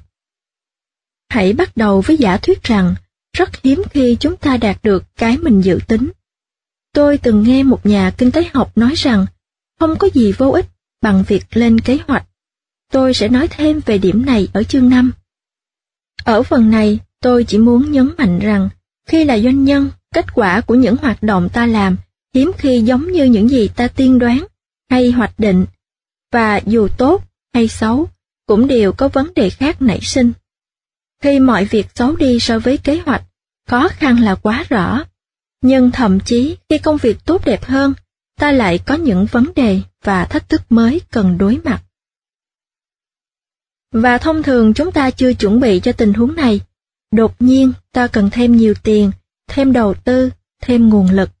Dù thắng hay thua, thì kết cục thực tế vẫn khác đi so với những gì ta hoạch định. Bên cạnh sự khác biệt giữa thực tế và mong đợi, cuộc phiêu lưu khởi nghiệp mở ra nhiều bất ngờ lý thú khác. Ví dụ lúc tôi mới bắt đầu kinh doanh, chúng tôi mong đợi rất nhiều vào một khách hàng tiềm năng, từng hứa sẽ mời chúng tôi đấu thầu nếu có dịp. Chúng tôi đã phác thảo dự án kinh doanh dựa trên cơ hội đó. 70% doanh số dự án trong năm đầu phụ thuộc vào khách hàng đó. Và rồi dự án đa quốc gia cũng tới, và chúng tôi tham gia đấu thầu. Để hoàn thành cuộc đấu thầu, chúng tôi đã bỏ ra một số tiền khá lớn, hơn 50% số vốn chúng tôi có được. Chúng tôi thua thầu. Lúc đó chúng tôi tưởng chừng sắp bỏ cuộc. Toàn bộ dự án kinh doanh phụ thuộc vào khách hàng tiềm năng đó, vậy mà họ lại từ chối chúng tôi. Đấy là cái mà chúng ta gọi là chướng ngại không mong đợi. Tôi không cho rằng mình là người yêu thích sự không chắc chắn hay yêu thích việc khởi đầu kinh doanh, nhưng tôi tin rằng mình có bản lãnh để trở thành doanh nhân. Nói cách khác, tôi có tinh thần chiến đấu. Tôi không dễ đầu hàng. Điều này giúp tôi có khả năng xem xét lại những sai lầm của mình, xem mình đã đi sai đường ra sao, mà không tự khiển trách mình. Sửa lỗi và bắt tay làm lại từ đầu với một nhiệt huyết mới. Bạn có thể gọi một ai đó là chiến binh, khi anh ta hay cô ta có khả năng cạnh tranh cao. Dù cho có ở hoàn cảnh nào, một trận bóng bầu dục hay chơi cờ, hay cạnh tranh để có được hợp đồng, người chiến binh không thích bị thua cuộc. Ngay khi biết thua, tôi đề nghị cùng cộng sự bỏ ra 2 tuần thảo ra những dự án đem lại thắng lợi khi đấu thầu. Những gói thầu nổi trội hơn những cái khác. Lỗi của chúng tôi trong lần đấu thầu trước là do quá tự tin. Chúng tôi còn trẻ trong lĩnh vực này, sẽ không có ai thuê chúng tôi nếu chúng tôi không chứng minh mình làm tốt hơn các đối thủ, từ ngân sách đến bản đề xuất hợp tác. Chúng tôi quyết định không nhắm tới các khách hàng lớn, cho tới khi có được hợp đồng từ những khách hàng nhỏ hơn. Chúng tôi đã làm như vậy, và đã thành công. 2 năm sau, chúng tôi thắng được hợp đồng đầu tiên từ vị khách hàng từ chối chúng tôi năm xưa. Từ đó đến nay đã 10 năm rồi, và chúng tôi vẫn còn đang làm việc cho họ. Đó chỉ là một ví dụ. Những doanh nhân giàu kinh nghiệm biết rất rõ những tính toán sai lầm kiểu vậy không những có thể xảy ra bất kỳ lúc nào, mà còn có thể tệ hơn nhiều. Mất nhà cung cấp chính, khách hàng chính hay đặc quyền nhập khẩu, cả hệ thống lung lay, con số các sự việc có thể trở nên tồi tệ không bao giờ chấm dứt. Bạn sẽ không trở thành một doanh nhân nếu chưa phạm sai lầm lớn. Trong số những vấn đề có thể xảy ra, chắc chắn sẽ có một sai lầm lớn. Hãy ghi nhớ kỹ trong đầu. Không có chuyện một doanh nhân chưa từng mắc lỗi lớn cả đời. Tất nhiên, chuyện anh ta có thừa nhận điều đó, hay có sẵn sàng chia sẻ lỗi lầm đó hay không là một chuyện khác. Tại một hội nghị bàn tròn tổ chức bởi Hiệp hội Quản lý nâng cao với chủ đề Cải tiến qua ví dụ, ông David Costa, thuộc công ty tư vấn DMA, kể lại việc công ty ông đã phá hỏng hợp đồng lớn nhất mà công ty có trong những năm đầu hoạt động như thế nào. Đó là dự án hợp tác với ngân hàng Deutsche, trị giá 5,5 triệu đô. Vào thời điểm đó, doanh số của DMA là 7,3 triệu đô. Bạn cũng thấy được là hợp đồng này có ý nghĩa như thế nào đối với công ty. DMA đã không làm tốt như mong đợi của khách hàng. DMA đã quyết định làm gì để đền đáp lại từng ấy năm dịch vụ, thừa nhận lỗi và hoàn tiền lại cho khách hàng. DMA đã hoàn trả lại số tiền bằng 3/4 doanh số hàng năm của công ty. Đây rõ ràng là một quyết định rất khó khăn, đồng nghĩa với việc phải đóng cửa công ty với hàng trăm nhân viên và một tương lai hứa hẹn phía trước. Nhưng may thay, câu chuyện lại kết thúc có hậu. DMA đã vượt qua được sai lầm đó. Ban quản lý rút ra được bài học rằng không nên nhận những hợp đồng quá tầm, và công ty đã phát triển thịnh vượng. Nhưng khắc phục sai lầm không phải là điều dễ dàng. Những con người, hiệp hội hay công ty bạn có thể tin cậy là những người biết nhận trách nhiệm về những sai lầm của mình. Và điều này nghe có vẻ dễ dàng, lại hiếm hơn cả nhật thực toàn phần. Thật vậy, thật khó khi phải đối diện với lỗi lầm, nhất là khi bạn bị bắt quả tang. Nhưng một doanh nhân bản lãnh phải thừa nhận lỗi và rút ra bài học từ nghịch cảnh. Thay vì trở nên chán nản và vứt bỏ mọi thứ, doanh nhân phải biết suy nghĩ, sửa sai và hành động. Khi nào đến lúc tái xác định? Đây là điểm mấu chốt của những sự phát triển không mong đợi. Khi mới bắt tay vào kinh doanh, bạn nhận ra mình cần phải chỉnh sửa, thay đổi và thậm chí xác định lại hoàn toàn ý tưởng ban đầu. Bạn có thể nghĩ, đây không phải là công việc kinh doanh tôi mong muốn. Bản lãnh doanh nhân buộc bạn phải nhượng bộ trước yêu cầu của việc kinh doanh, cho dù bạn có muốn hay không. Doanh nhân sẽ phải đối diện với những trở ngại, nhưng anh ta không bao giờ để nó đè bẹp mong ước thành công của anh ta. Mặc dù không là một doanh nhân bẩm sinh, nhưng anh ta có được bản lãnh nhờ không bao giờ lùi bước và biết cách điều chỉnh phù hợp với những thay đổi trong thực tế. Đây là một trong những chìa khóa dẫn đến thành công. Nếu chúng ta chấp nhận mọi việc không bao giờ diễn ra đúng như những gì hoạch định, thì điều đó có nghĩa rằng khả năng đối mặt với những tình huống bất ngờ và đa dạng là điều kiện cần thiết cho sự tồn tại. Vài tháng trước khi bắt đầu công việc kinh doanh, tôi có dịp ngồi cạnh một người đàn ông trên một chuyến bay. Chúng tôi bắt chuyện, và hóa ra ông ta là một doanh nhân dày dạn kinh nghiệm. Tôi kể ông nghe về kế hoạch của mình, và thú thực về nỗi lo lắng mình không đủ khả năng về công việc đó. Ông im lặng lắng nghe, mắt dõi ra ngoài cửa sổ, rồi ông nói một điều mà tôi không bao giờ quên được. Để trở thành doanh nhân, anh phải biết linh hoạt và có khả năng chịu đựng khó khăn. Bản lãnh từ đâu có? Tới đây có lẽ bạn tự hỏi, điều gì khiến một người lại có thể ngoan cường, bền bỉ, còn người kia lại không? Mặc dù không có những nghiên cứu cụ thể về vấn đề này, nhưng tôi có thể nói rằng nó phụ thuộc vào môi trường nơi bạn sinh ra và lớn lên, môi trường dạy dỗ. Một doanh nhân từng trải giải thích như sau: niềm đam mê học hỏi và ý chí muốn vượt trội tạo nên một tính cách mạnh mẽ và sắc sảo. Đúng là có một số doanh nhân sinh ra là để trở thành doanh nhân. Bản năng kinh doanh là một phần con người họ, nhưng đó là những trường hợp ngoại lệ. Những trường hợp bình thường khác là sản phẩm của môi trường cá nhân và nghề nghiệp. Thường là trường hợp của những người mà cuộc sống vốn có ít nhiều khó khăn, ví như mối quan hệ khó khăn với cha mẹ, bạn bè đồng trang lứa, giáo viên, hoặc có một tuổi thơ nghèo khó, hay phải đi làm để trang trải học phí đại học.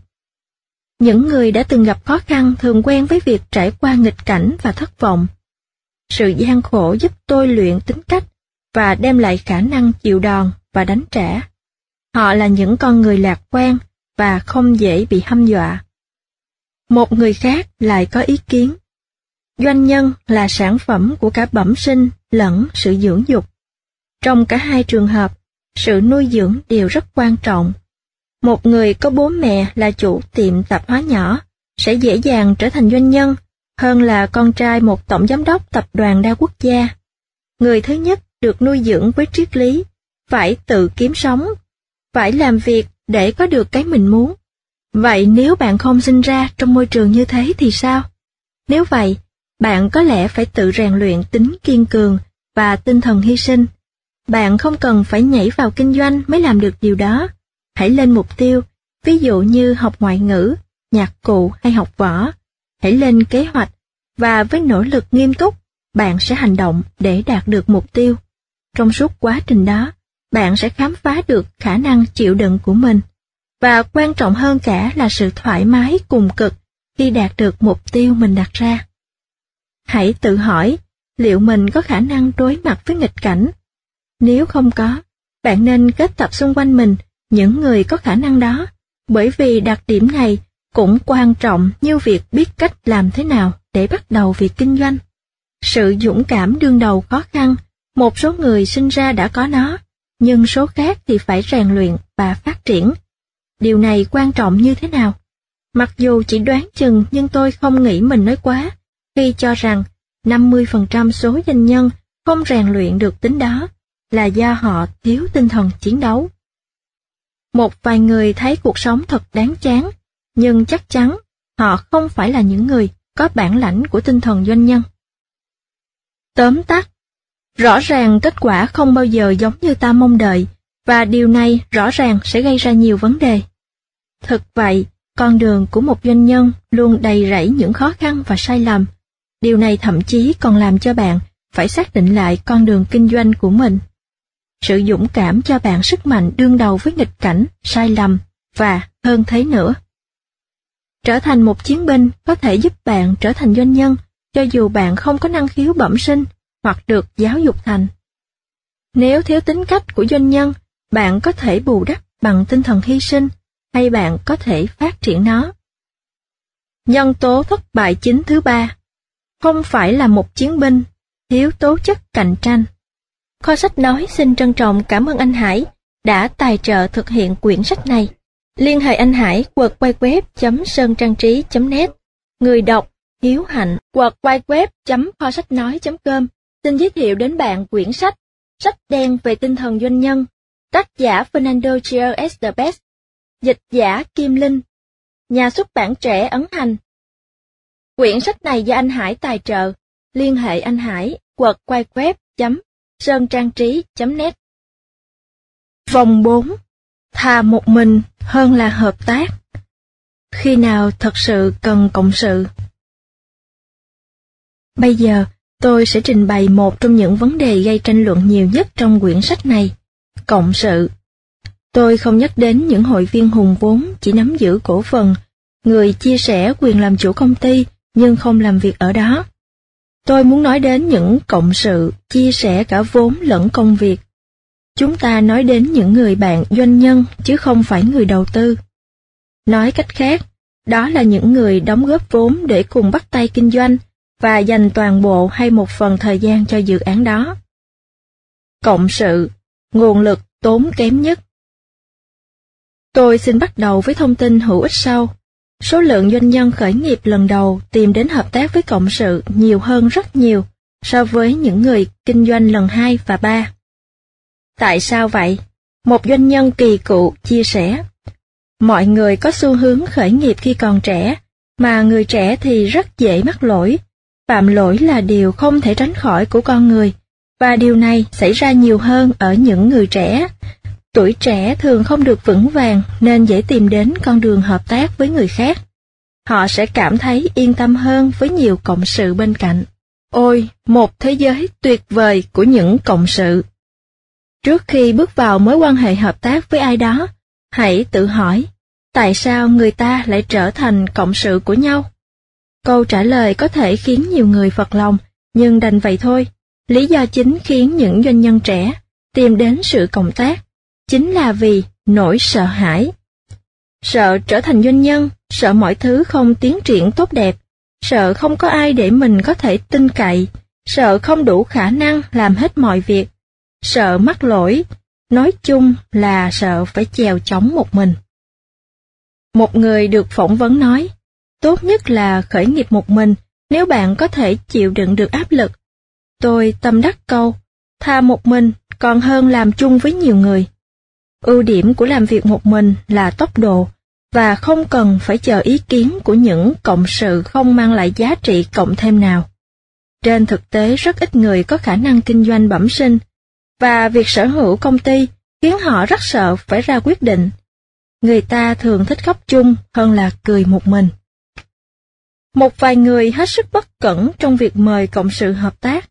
Hãy nên tự hỏi, liệu những cộng sự bạn mời có thật sự cần thiết, hay đơn giản chỉ là một người bạn của một người bạn vốn thường hay ở đó mỗi khi bạn bàn đến dự án này?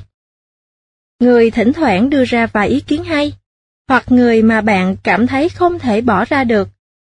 Ban đầu khi ý tưởng được đem ra thảo luận, bạn có thể có cảm giác rằng bất kỳ một nguồn lực, một gợi ý, một đóng góp, hay bất kỳ người nào có đầu óc.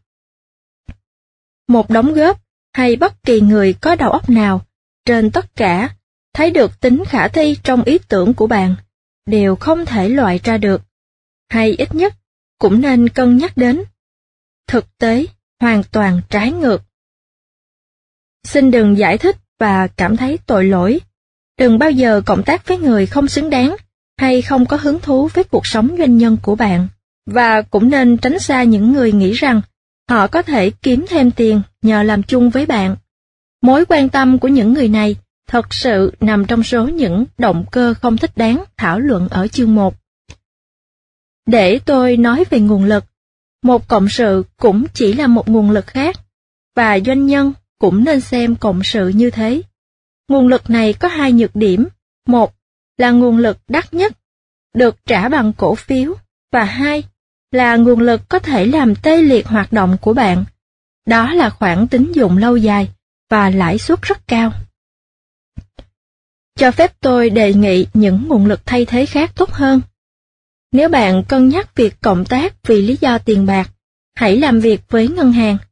Nếu bạn cân nhắc việc cộng tác vì bạn không thể tự mình làm hết tất cả, hãy thuê nhân viên. Nếu bạn cân nhắc việc cộng tác vì có một vài khía cạnh bạn không thành thạo lắm, hãy ký hợp đồng thuê ngoài dịch vụ đó. Nếu bạn cân nhắc việc cộng tác vì bạn phải giải thích một số vấn đề, hãy tìm cho mình một người tư vấn. Nếu bạn cân nhắc việc cộng tác vì cảm thấy lo sợ, hãy đăng ký học một môn thể thao nào đó để tăng sự tự tin. Mối quan hệ cộng tác thường rất phức tạp.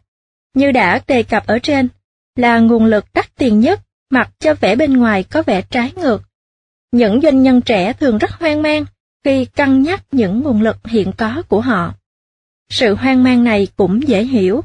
Nhìn vào bảng nguồn lực, họ thấy khoản vay tín dụng thì lại tốn thêm phần lãi suất, thuê nhân viên thì tốn tiền lương, và những phúc lợi y tế bảo hiểm, rồi lại những đóng góp an sinh xã hội, và việc ký hợp đồng dịch vụ thì chi phí rất cao. Trong khi đó, cộng sự thì lại miễn phí, đúng không? Hoàn toàn sai lầm. Cộng sự là nguồn lực đắt tiền nhất, bởi vì tiền lương của anh ta được tính bằng lợi nhuận hiện tại và tương lai của công ty. Nếu bạn có tài năng, kỹ năng, niềm đam mê, tính kiên cường, sự táo bạo, liều lĩnh, hay gọi là gì cũng được, hãy tự mình thành lập và phát triển kinh doanh. Đừng chia sẻ với ai, không phải vì ích kỷ, mà là vì trong tương lai, bạn sẽ phải trả một giá rất đắt cho giây phút yếu lòng trước khi kịp nhận ra, hoặc thậm chí để tin vào sự thật rằng bạn hoàn toàn có khả năng. Sự đơn nhất trong mệnh lệnh. Hãy nói chuyện với các doanh nhân giàu kinh nghiệm, bạn sẽ sớm nhận ra làm thế nào cá nhân mỗi người họ lại thừa nhận kinh doanh một mình tốt hơn rất nhiều. Tôi không nói rằng cộng tác là không tốt. Tôi chỉ nói rằng, theo quan điểm tâm lý, những điều một cộng sự có thể mang đến cho bạn, giúp bạn giải quyết những mối bận tâm ngày qua ngày, thì bạn cũng có thể có được qua việc nói chuyện với những doanh nhân hay đồng nghiệp của mình. Trong tất cả những cuộc phỏng vấn thu thập được, có vài vấn đề đạt được sự đồng tình áp đảo. Thứ nhất, như đã đề cập ở trên, tầm quan trọng của lòng nhiệt huyết như là động cơ của mọi việc. Thứ hai, là giá trị của việc làm một mình. Khi đối diện với câu hỏi nên bắt đầu công việc kinh doanh một mình hay với cộng sự, 95% những người được phỏng vấn đều trả lời một mình. Dưới đây là một số câu trả lời tham khảo. Rõ ràng là bắt tay vào công việc kinh doanh một mình là tốt hơn, vì về lâu dài, mục tiêu của mỗi người, trên lý thuyết thường khác nhau, thay đổi cuộc sống và hoàn cảnh của bạn sẽ thay đổi theo. Nếu phải có cộng sự, thì tốt hơn cả, hãy chọn hội viên hùng vốn, silent partner, và thậm chí hãy tìm hiểu thật kỹ mong muốn của họ là gì. Tìm cộng sự chẳng qua chỉ là một cách chia sẻ rủi ro và phiêu lưu. Nó đem lại cho bạn cảm giác an toàn nhất định. Tuy nhiên, bản thân tôi tin rằng nên bắt tay vào công việc kinh doanh một mình hơn là với cộng sự. Tôi ngày càng do dự làm việc chung với cộng sự. Tôi chưa bao giờ có cộng sự nào. Có thể một ngày nào đó trong tương lai, tôi sẽ phạm sai lầm nào đó và cần phải tìm đến cộng sự. Nhưng ngay thời điểm này thì không. Với trường hợp nhà xuất bản, tôi thất bại vì ý tưởng, nhưng trong trường hợp công ty dịch vụ giáo dục, tôi thất bại vì các cộng sự. Tôi không dám đấm tay xuống bàn và nói rằng, việc ai có quyền hành ở đây thậm chí cũng còn chưa được xác định. Trong những trường hợp như thế này, tốt nhất là bạn nên chấm dứt và bắt đầu lại từ đầu. Đơn giản là bạn đã phạm phải sai lầm. Có nhiều điểm giống nhau giữa thương trường và chiến trường. Chiến lược, mục tiêu, chiến thuật, nguồn lực, hiệu quả chi phí và nhiều khái niệm khác đều là thuật ngữ quân sự. Hồi còn trong thời gian phục vụ, nghĩa vụ quân sự, tôi từng làm trung úy trong quân đội Tây Ban Nha. Có một chương trong quy định tôi thuộc nằm lòng, đó là sự đơn nhất trong mệnh lệnh. Đây là một câu nói rất chính xác. Ra lệnh, hướng dẫn, tổ chức, kiểm soát, vân vân, đều mang tính đơn nhất. Trong môi trường kinh doanh vận hành quy củ, một ai đó cần nắm sức mạnh và quyền lực. Công ty có hơn một người ra lệnh thì không hiệu quả, vì khi có vấn đề xảy ra, sẽ không rõ ai là người nắm tình hình và ra quyết định cuối cùng. Để điều hành công ty hiệu quả, bạn phải cho biết rõ ai là chủ. Không phải ai cũng có thể ra lệnh, chỉ một người duy nhất mà thôi. Ngày nay, trái ngược với trước đây, một trong những nhân tố quan trọng trong kinh doanh là tốc độ của việc đưa ra quyết định. Tốc độ này sẽ khó được đảm bảo nếu mọi quyết định đều phải đợi hội ý từng cộng sự. Quyết định một mình giúp ta đưa ra quyết định nhanh chóng. Đây là một lợi thế không thể chối cãi được. Một doanh nhân chia sẻ về những bất lợi khi điều hành chung doanh nghiệp với người khác như sau. Từng có thời điểm tôi và các anh trai cùng điều hành chung công ty gia đình, nhưng công ty hoạt động không hiệu quả. Có quá nhiều việc cần phải quyết định nhanh chóng, nên tôi đã mua lại cổ phần của họ để dễ dàng điều hành hơn. Vấn đề là, trở thành doanh nhân đòi hỏi bạn phải có một tầm nhìn đặc biệt về mọi vấn đề mà không thể chia sẻ với bất kỳ ai. Đó là sự kết hợp giữa trực giác và ý thức kinh doanh. Nó giống như chuyện xảy ra với hòn đá dùng trong đê chắn sóng nhân tạo. Các kỹ sư không thể giải thích được tại sao biển chỉ nuốt chửng một số đê chắn sóng, còn một số khác thì không. Như trong tiểu thuyết Friendship the Bad Child, tạm dịch, trò đùa tinh quái của đứa con hư, của Mario Vargas Llosa. Ông dựng nên một nhân vật hết sức phi thường. một dạng pháp sư tiên đoán đê chắn sóng. Người mà chỉ nhìn xuống biển đã có thể tiên đoán nơi một kiến trúc pharaoh như đê chắn sóng có thể tồn tại vĩnh viễn, nơi thì không. Tương tự như vậy, tầm nhìn đặc biệt của doanh nhân về mọi vấn đề không phải lúc nào cũng trở nên hợp lý, nhưng chính tầm nhìn đó đánh bại mọi thứ khác. Không phải mỗi một doanh nhân đều là pháp sư, người có thể dựa vào trực giác để đoán biết nơi nào đê chắn sóng có thể hoặc không bị nuốt chửng bởi những làn sóng biển. Nhưng một doanh nhân thực thụ luôn biết dựa vào trực giác khi quyết định. Và trực giác trên định nghĩa là cá biệt chứ không phải là tập thể. Hãy tìm đến cộng sự khi và chỉ khi bạn không còn một lựa chọn nào khác.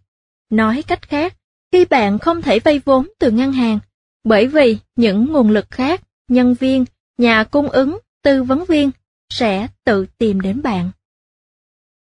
Trong trường hợp nào thì sự cộng tác được khuyến khích? Tuy nói như trên, nhưng sẽ có lúc hội viên hùn vốn trở nên hữu ích. Đó là khi một số dự án cần vốn nhiều hơn những gì bạn có, mà lại không mượn được tiền từ ngân hàng. Trong khi các công ty cho vay vốn, hoặc những đại lý tài chính khác lại sẵn sàng cho mượn. Trong trường hợp này, có lẽ hội viên hùn vốn là chọn lựa duy nhất. Tôi nhắc lại, hội viên hùn vốn, người chỉ bỏ tiền hùn vốn cho dự án, chứ không tham gia điều hành công việc. Tuy nhiên, có hai tình huống phải cần đến cộng sự. Tình huống thứ nhất là khi bạn hay công ty thầu phụ không thể đảm đương được. Ví dụ như, trong chương nói về việc chọn lĩnh vực hoạt động ở phần sau, bạn có thể sẽ cần đến người có kiến thức sâu sắc về lĩnh vực bạn đang định đầu tư trong khi bạn không có kinh nghiệm. Hay có thể dự án quá phức tạp và phải cần đến nhiều quan điểm khác nhau để đem lại kết quả tốt. Nếu cảm thấy mình không hội đủ những tố chất trở thành doanh nhân, hay cũng không có đủ tinh thần chiến đấu để tạo nên con đường thênh thang hay bản lĩnh để kinh doanh, lúc đó hãy tìm đến cộng sự, hội đủ những đặc điểm đó. Trong những thời điểm khó khăn mà chắc chắn sẽ luôn xảy ra, họ sẽ giúp bạn kiên cường vượt qua. Tìm kiếm cộng sự trong tình huống như thế không làm giảm giá trị của bạn.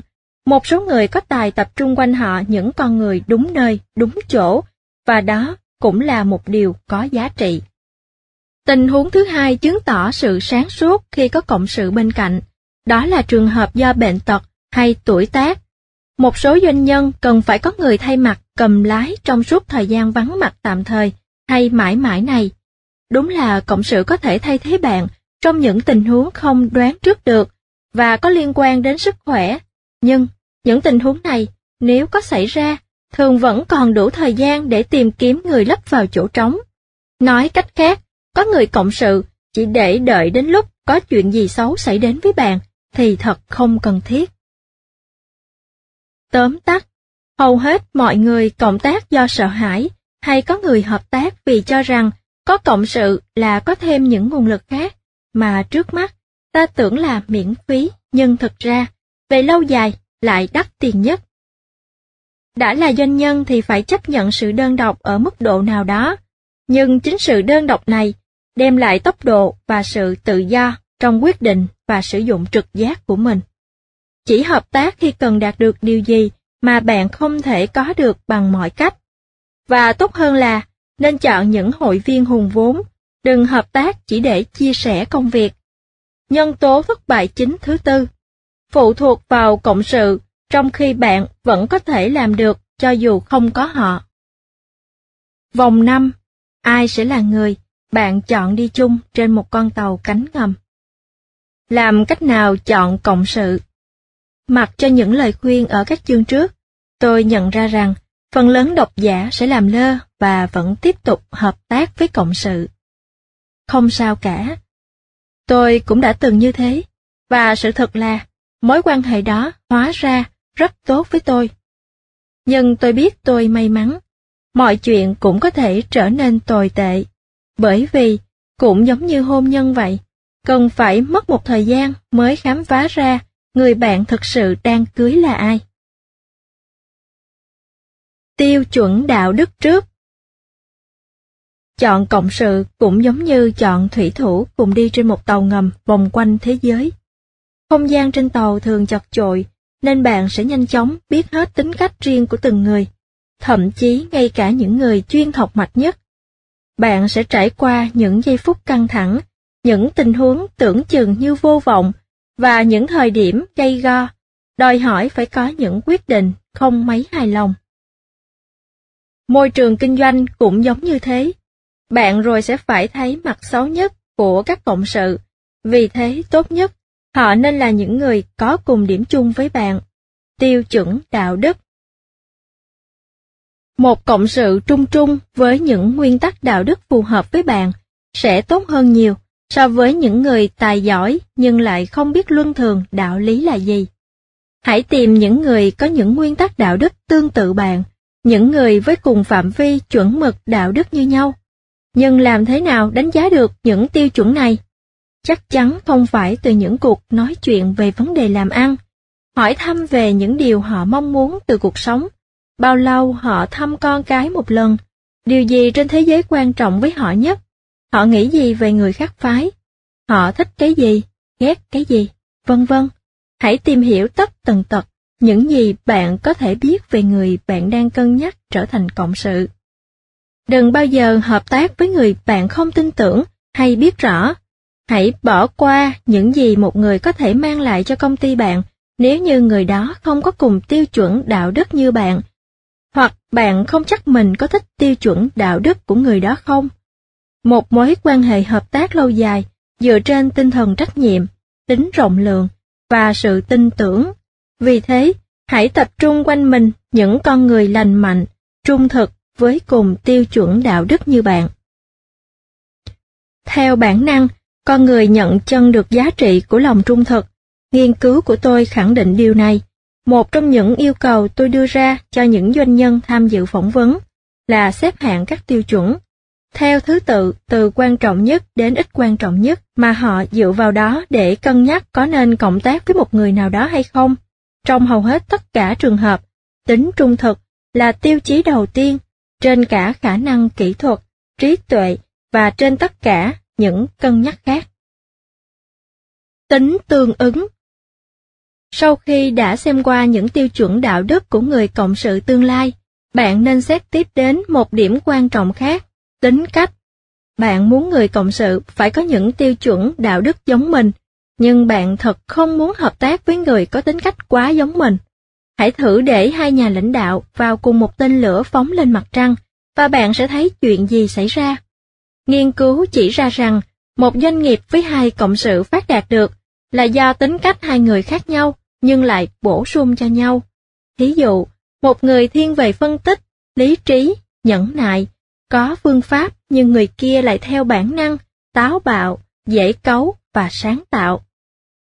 Cơ quan hàng không và vũ trụ quốc gia Mỹ, NASA, khi chọn đội phi hành gia cho một nhiệm vụ thường phân tích tính cách những ứng cử viên trước khi cùng lên tàu cánh ngầm bay, tàu con thoi hay trạm vũ trụ.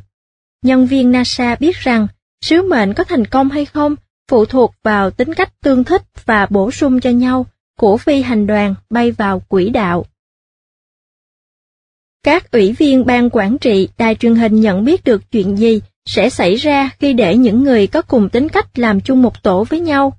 Các biên tập viên và nhà sản xuất của chương trình truyền hình thực tế Big Brother cho biết tỷ lệ những cuộc cãi vã và nước mắt, chẳng hạn như việc xếp hạng chương trình, trực tiếp tương xứng với mức độ giống nhau trong tính cách của những người cùng ở chung một nhà. Và nếu như vô tình mức độ ấy càng tiến sát đến mức vô lý, càng tốt. Nếu thực sự muốn thấy một đàn chim bay như thế nào, hãy thử nhốt một nhóm người Đức Quốc xã lại với nhau. Điều tương tự cũng xảy ra trong lĩnh vực tài năng và kinh nghiệm. Để mối quan hệ cộng tác tiến triển tốt, bạn nên cần nhiều tài năng khác nhau. Khi tìm kiếm cộng sự, hãy chọn những người có kỹ năng và tài năng bạn không có. Đừng chọn bạn mình làm cộng sự chỉ vì điều đó mang đến sự vui vẻ. Nếu không có các tài năng khác nhau, bạn khó có thể thành công, và tình bạn của bạn cũng vì thế mà trượt dốc. Chuyện đó chẳng phải đùa. Có lần 3 người bạn đến gặp tôi, họ muốn thành lập công ty in ấn trong một tiệm in cho thuê. Cả ba đều dày dạn kinh nghiệm trong khoản bán hàng, nhưng không ai có một chút khái niệm nào về kỹ thuật in ấn và hậu cần. Vâng, tôi biết tôi đã từng nói bạn có thể bù đắp việc không có chuyên ngành kỹ thuật bằng việc thuê nhân viên giỏi, và các bạn tôi cũng dự định làm thế. Nhưng ý tôi là, nếu bạn có 3 cộng sự cùng đều tham gia làm việc, cả ba đều không góp vốn, thì sẽ có lý hơn nếu một người chuyên về mua hàng, một người về in ấn và một về bán hàng. Đó là những gì tôi nêu ra trong cuộc họp. Tôi phải thừa nhận điều này thật không dễ. 3 người bạn nhìn nhau thất vọng. Họ nhận ra rằng họ đến với nhau chỉ vì họ có chung một ý tưởng. Nhưng thực ra, không ai trong số họ là cộng sự mà người kia cần. Hãy chọn người thật sự có đóng góp. Một khi đã tìm được người có chung tiêu chuẩn đạo đức và tính cách bổ sung, bạn chỉ cần chắc chắn rằng anh ta hay cô ta không đang lừa phỉnh bạn. Tôi không đùa chút nào, có rất nhiều người không có tài cán gì, nhưng lại có khả năng cực hay trong việc che giấu nó, và có những doanh nhân tương lai, vì mãi tìm kiếm cộng sự, lại có khả năng cực tài trong việc lờ đi sự thật rõ ràng kia. Hãy chọn người thực sự đem lại giá trị, người có kiến thức sâu rộng hơn, có thành tích đáng nể hơn, và có những ý tưởng hay hơn. Người bạn chọn làm cộng sự nên là người có những ý kiến khiến bạn tôn trọng, một quyền lực trong mắt bạn, một tiếng nói có trọng lượng. Một trong những người tham gia phỏng vấn nói, một cộng sự không nên yếu kém hơn, bởi vì nếu anh ta kém hơn, thì vị trí anh ta chẳng khác hơn là đồ cống nạp. Dĩ nhiên, có một nghịch lý ở đây, nếu ai cũng áp dụng tiêu chuẩn này, thì sẽ không ai có cộng sự hết. Nếu cứ mỗi cặp đôi có trình độ và năng lực khác nhau, và cả hai đều biết rằng họ chỉ có lợi khi kết hợp với người có trình độ hơn mình, thì người giỏi hơn trong hai người họ sẽ tìm đến người giỏi hơn nữa. Nhưng khi anh ta hay cô ta tìm được người đó, thì họ cũng sẽ từ chối, vì anh ta hay cô ta không bằng mình. Vì thế, khi tìm được người có năng lực hơn mình, đừng tiết lộ tiêu chuẩn này ra, cho đến khi cả hai làm việc chung được vài năm. Mục tiêu chung. Khi đã tìm được người đạt được 3 tiêu chuẩn trên, bạn nên tiếp tục đặt ra những câu hỏi sau. Mục tiêu kinh doanh của bạn là gì? Bạn muốn kiểu doanh thu nào? Bạn định kiếm bao nhiêu tiền? Bạn muốn thuê bao nhiêu nhân viên? Bạn kinh doanh để sau này bán nó đi? Bạn muốn đi xa đến đâu? Hay, như một cộng sự của tôi nói, nếu mục tiêu kinh doanh của các cộng sự khác nhau, thì khi đối mặt với tình thế tiến thoái lưỡng nan hay khó khăn, sẽ có những quan điểm mâu thuẫn trong việc giải quyết tình huống, dẫn đến bất đồng và đôi khi còn là sự tuyệt giao. Khi bắt đầu kinh doanh riêng, hãy xác định thật kỹ mục tiêu của bạn, và điều này càng quan trọng hơn khi có sự góp mặt của các cộng sự. Tóm lại, hãy dành thời gian xác định thật kỹ mục tiêu của mình, và bảo đảm mục tiêu của bạn cũng giống như của các đồng nghiệp trước khi bước vào cuộc phiêu lưu vĩ đại. Tóm tắt, những tiêu chuẩn quan trọng nhất trong việc chọn cộng sự theo thứ tự ở đây như sau: sự trung thực, những tiêu chuẩn đạo đức chung, tính cách bổ sung cho nhau, và những kỹ năng hay kinh nghiệm có ích. Việc thảo luận và xác định rõ mục tiêu kinh doanh rất quan trọng, và nó càng quan trọng hơn khi những mục tiêu này được chia sẻ hoàn toàn giữa các cộng sự không một chút giấu giếm. Nhân tố thất bại chính thứ 5. Chọn cộng sự mà không chắc họ thật sự tương thích với bạn. Bạn vừa nghe xong vòng 4 và vòng 5, xin chân thành cảm ơn bạn, và Kho Sách Nói xin trân trọng cảm ơn anh Hải đã tài trợ thực hiện quyển sách này. Liên hệ anh Hải quật quay web.sơntrantrí.net, người đọc Hiếu Hạnh, quật quay web.kho-sách-nói.com. Xin giới thiệu đến bạn quyển sách Sách đen về tinh thần doanh nhân, tác giả Fernando Tries-Lebet, dịch giả Kim Linh, nhà xuất bản Trẻ Ấn Hành. Quyển sách này do anh Hải tài trợ. Liên hệ anh Hải quật quay web.sơntrantrí.net. Vòng 11. Không bao giờ đặt tất cả trứng vào cùng một giỏ. Tầm quan trọng của đa dạng hóa thu nhập gia đình trong những năm đầu kinh doanh.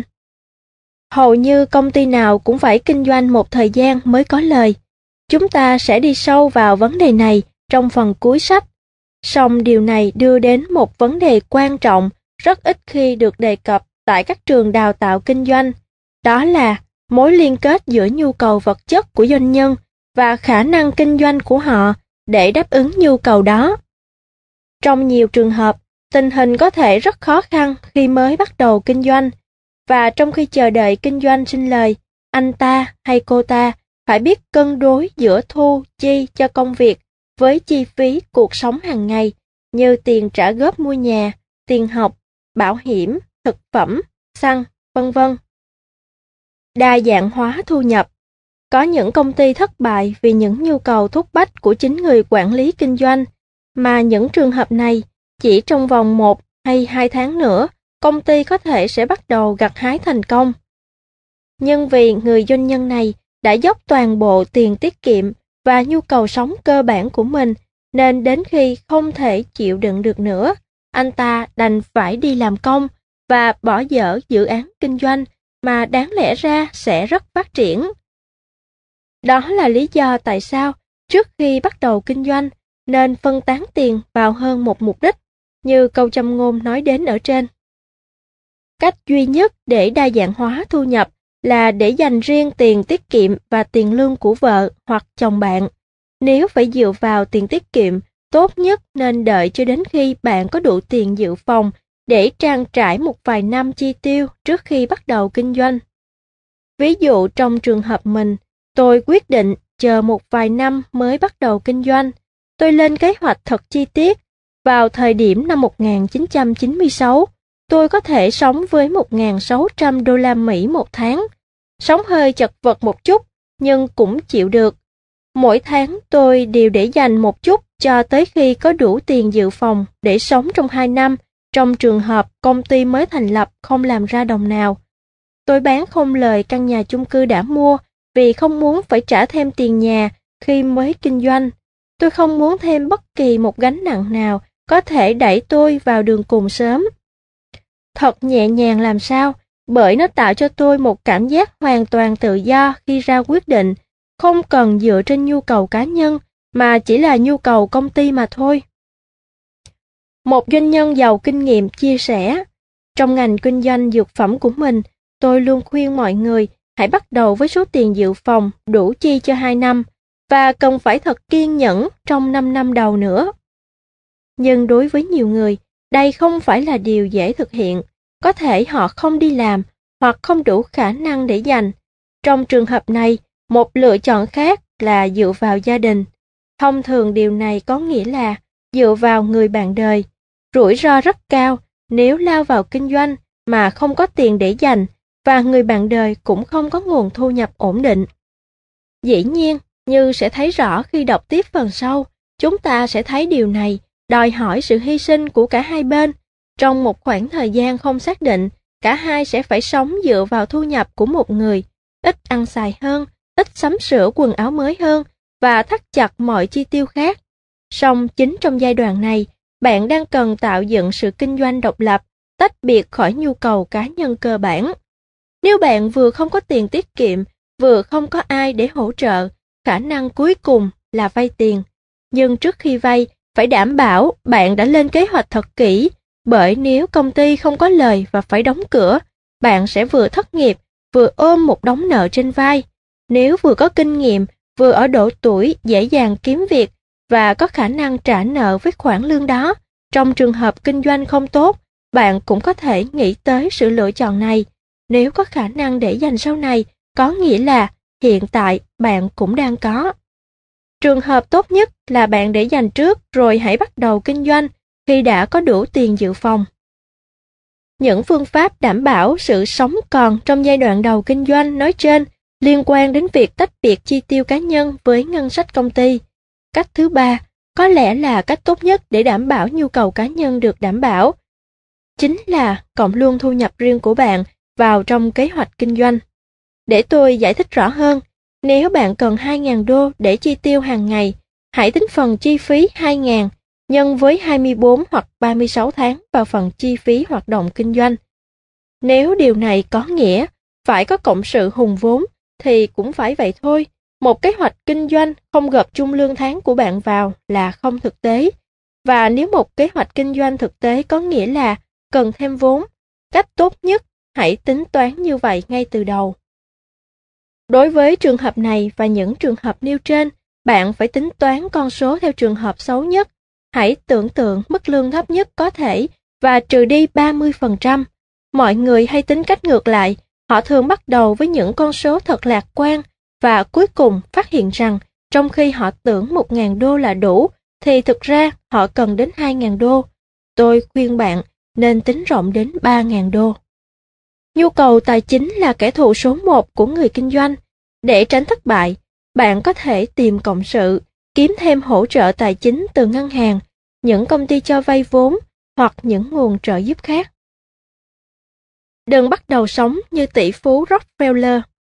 Ở trường dạy kinh doanh, doanh nghiệp được giới thiệu như là một thực thể hoàn toàn tách biệt khỏi tham vọng vật chất của người chủ.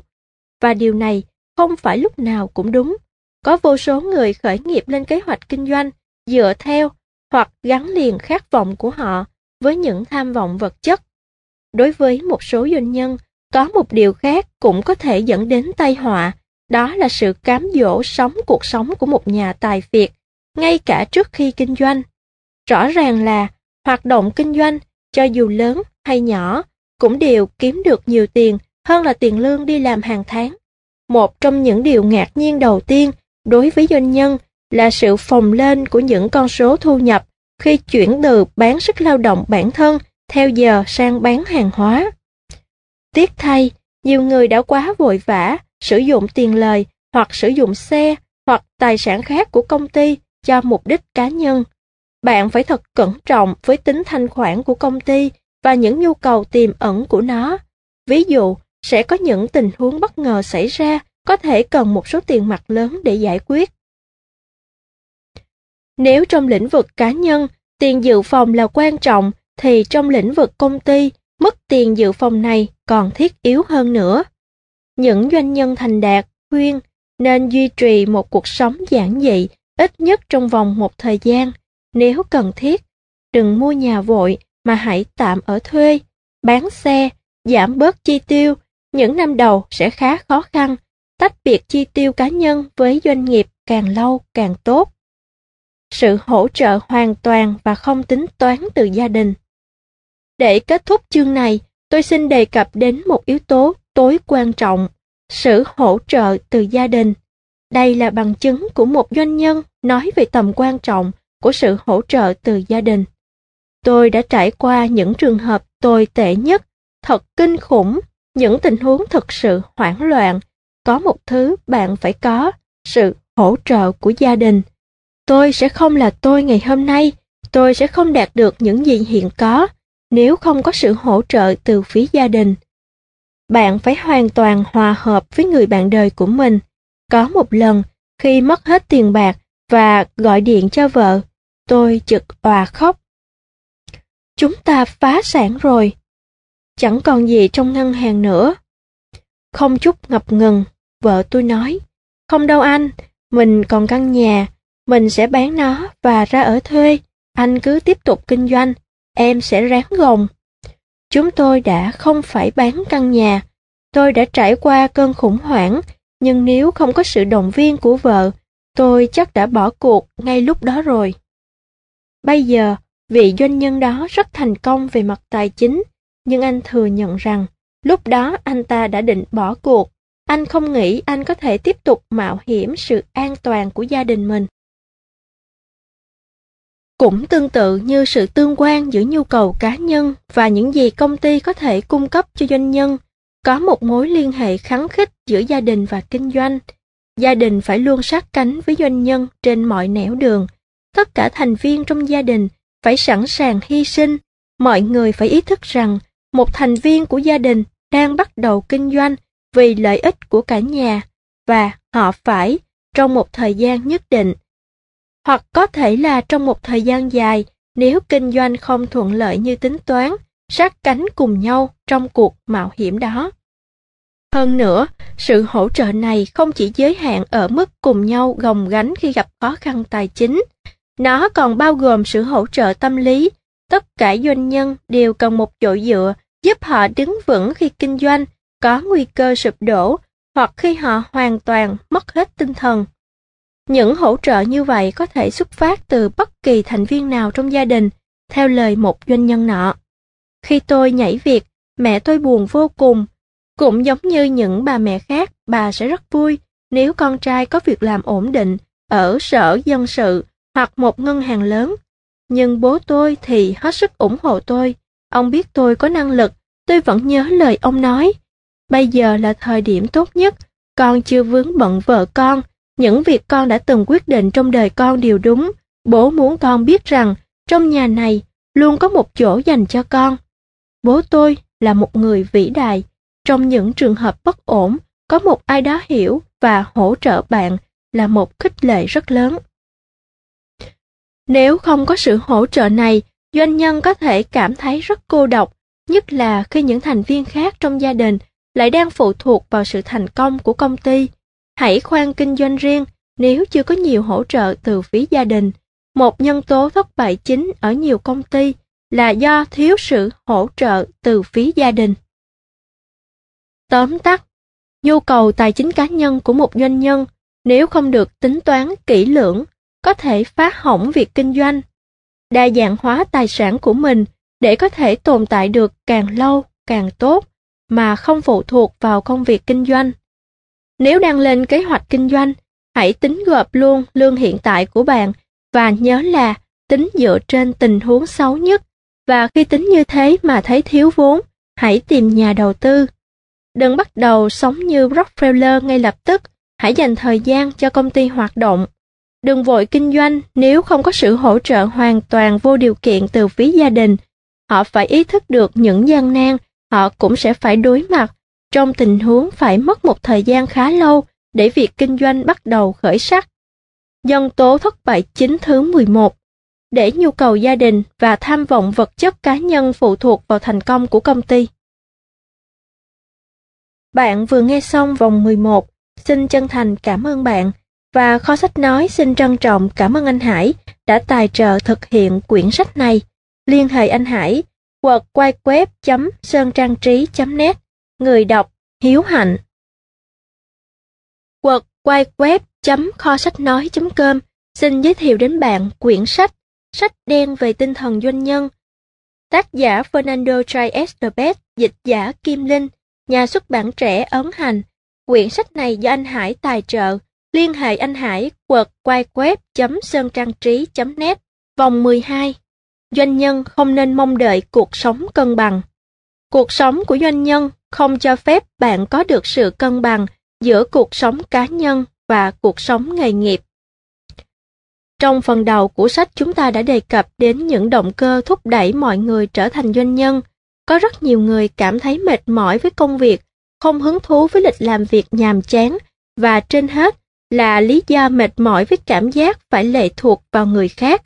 Họ khao khát được làm chủ số phận mình. Điều này cũng dễ hiểu thôi.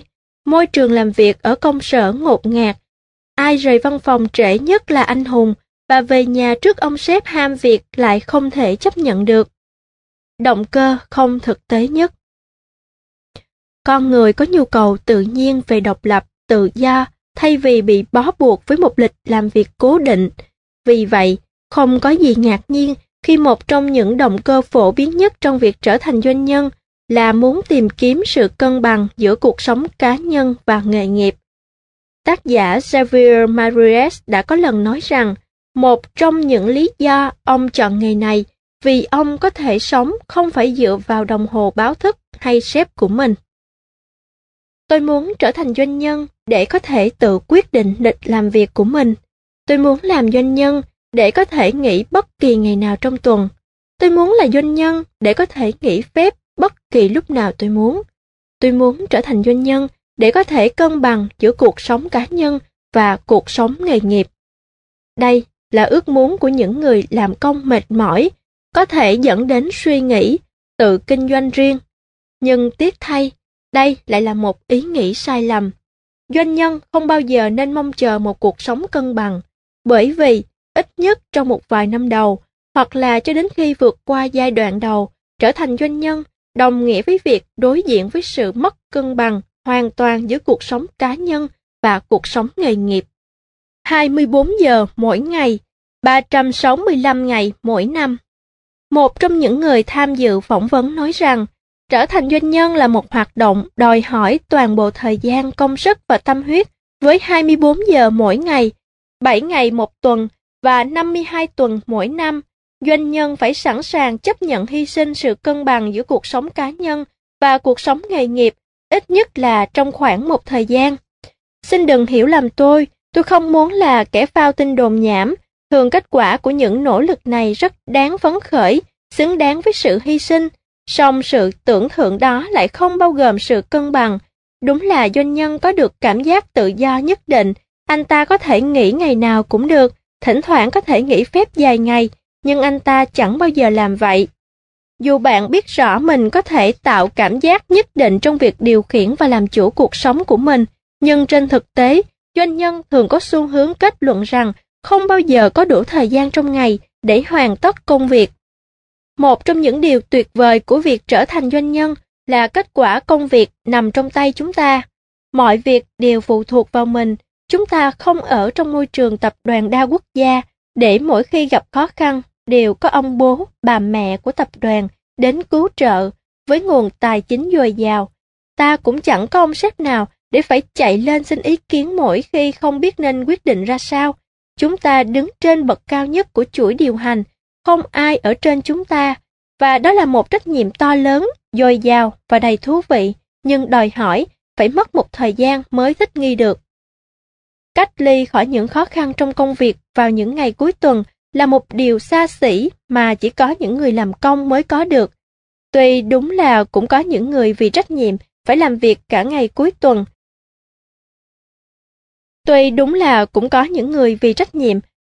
Cả cuối tuần, nghiền ngẫm những quyết định họ phải thực hiện. Nhưng doanh nhân thường đem công việc về nhà, bởi vì những quyết định của họ sẽ ảnh hưởng đến công ty của chính họ, và không ai có thể tránh được chuyện đó. Là doanh nhân, nghĩa là dự bữa tiệc nướng ở nhà người bạn vào ngày Chủ nhật, nhưng không thể bắt kịp cuộc tán gẫu của mọi người về vụ bê bối bóng chày mới xảy ra, đơn giản vì trong đầu bạn đang nghĩ đến cuộc họp quan trọng của ngày hôm sau. Doanh nhân không những làm việc nhiều giờ và nhiều ngày hơn người làm hưởng lương, mà còn phải suy nghĩ và lo lắng đến công việc ngay cả khi họ đang không làm việc. Doanh nhân không bao giờ ngưng làm việc, không bao giờ. Nó giống như một hợp đồng làm việc hà khắc, không bao giờ kết thúc. Đó là lý do vì sao bạn phải gạt công việc ra khỏi giấc ngủ, những lo lắng, phiền muộn, cùng với những nỗ lực, rồi sẽ chiếm lĩnh toàn bộ đầu óc đến mức bạn hiếm khi nói chuyện với ai mà không đề cập đến công việc kinh doanh. Nhiều khi bạn không nhận ra rằng, ngay trong những bữa cơm gia đình, bạn không ngớt đưa ra ý kiến này, ý kiến nọ, nào là về một sản phẩm mới nhập từ Trung Quốc, nào là những nghi ngại về một hợp đồng đặt hàng lớn, hay những khó khăn đang mắc phải với nhân viên mới. Cuối cùng, người bạn đời hay những người thân khác sẽ chán ngán công việc của bạn.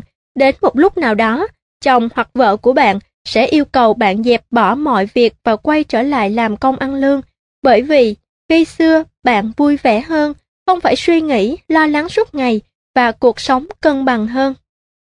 Như đã đề cập trong phần trước, gia đình, đặc biệt là người bạn đời, cần phải sánh bước với bạn trong cuộc mạo hiểm này, vì công việc kinh doanh đòi hỏi rất nhiều thời gian và nỗ lực, vì vậy cả hai phải luôn cận kề bên nhau. Mỗi tối bạn chẳng cần phải đếm một hồi mới ngủ được, bạn cũng chẳng cần phải uống thuốc ngủ, bạn sẽ muốn được thức tỉnh táo để suy nghĩ công việc làm ăn và những quyết định cần phải làm. Và mỗi tối bạn sẽ ngủ gục với những suy nghĩ, tính toán đó. Bạn sẽ ngủ say ly bì, kiệt sức vì suy nghĩ quá nhiều. Làm doanh nhân cũng giống như chơi nhảy dù vậy, bạn sẽ không nhận ra mình đã dấn thân vào cuộc chơi cho đến khi cánh cửa mở ra và người hướng dẫn ra lệnh nhảy xuống. Cho nên, một cuộc sống cân bằng sẽ không nằm trong danh sách những điều toại nguyện khi trở thành doanh nhân. Trên thực tế, bạn chắc chắn sẽ mất tất cả những cân bằng trong cuộc sống ngay từ khi mới bắt đầu. Bạn sẽ có cảm giác tự do, nhưng ít thời gian và ít ngày nghỉ phép hơn bao giờ hết. Vì thế, nếu bạn đang cần sự cân bằng, hãy nắm lấy nó ngay bây giờ, trước khi mọi việc đi từ tệ đến tệ hơn nữa. Hãy trở thành doanh nhân vì cảm giác mãn nguyện có được từ những trải nghiệm. Đúng là không có niềm thỏa mãn nào hơn sự mãn nguyện của doanh nhân khi tự tay. Đúng là không có niềm thỏa mãn nào hơn sự mãn nguyện của doanh nhân khi tự tay dẫn dắt công ty, dù lớn hay nhỏ, đến thành công. Tóm tắt, có nhiều người muốn trở thành doanh nhân để có được sự cân bằng giữa cuộc sống cá nhân và nghề nghiệp. Song trở thành doanh nhân có nghĩa hoàn toàn trái ngược, nó có nghĩa đem đong đầy những lo toan công việc vào cuộc sống cá nhân. Trở thành doanh nhân đem lại nhiều điều toại nguyện, nhưng đừng bao giờ hy vọng sẽ có nhiều thời gian cho bản thân. Nhân tố thất bại chính thứ 12. Trở thành doanh nhân mà không ý thức được rằng nó sẽ ảnh hưởng như thế nào đến sự cân bằng trong cuộc sống của bạn. Vòng 13. Doanh thu khiến bạn thành nô lệ, lợi nhuận mang lại cảm giác hoàn thành. Kinh doanh không lời ngay từ lúc đầu thì về sau cũng sẽ khó có lợi nhuận. Giờ thì chúng ta đã đi gần hết đoạn đường. Trong phần cuối này, tôi muốn nói về những nhân tố thất bại chính phát sinh khi dường như kinh doanh đã đi đúng hướng.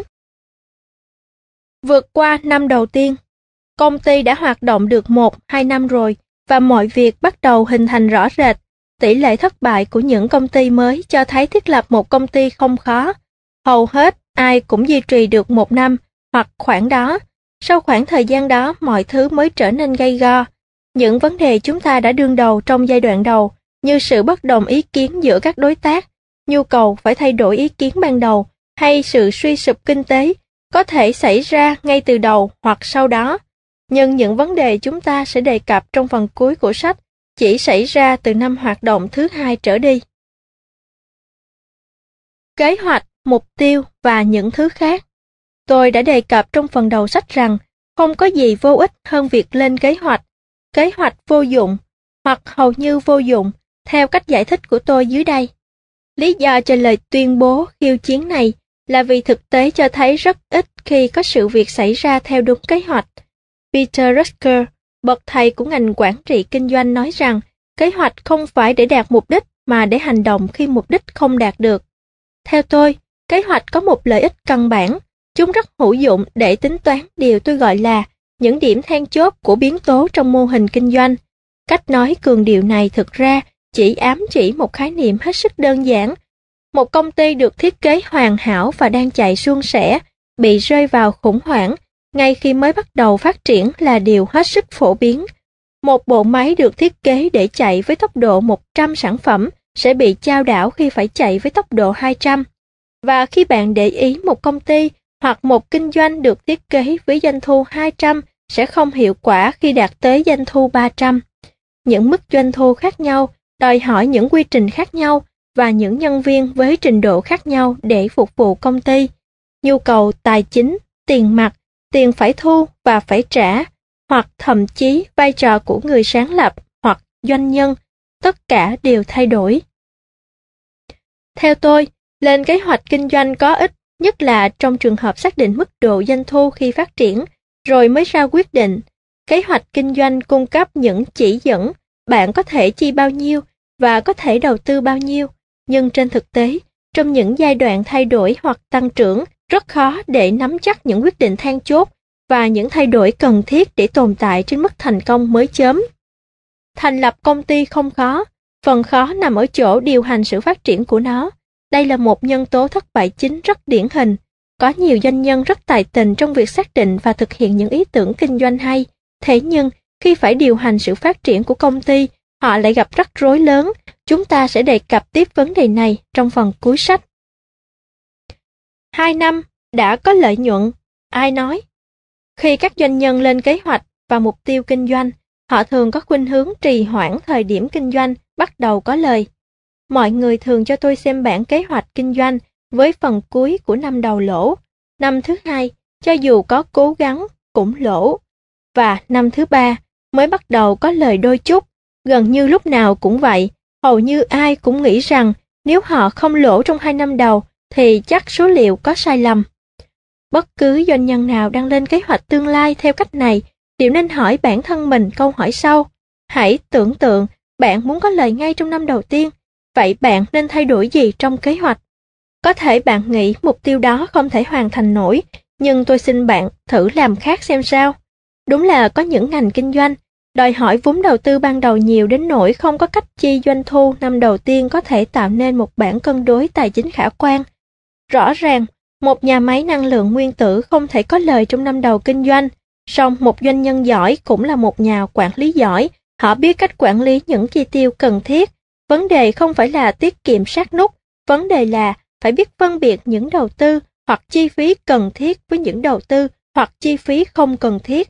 Tách rời những gì có ảnh hưởng lớn trực tiếp đến doanh thu với những gì có thể đợi, và hoặc có ít tác động lên nhận thức của khách hàng về giá trị tương đối của sản phẩm.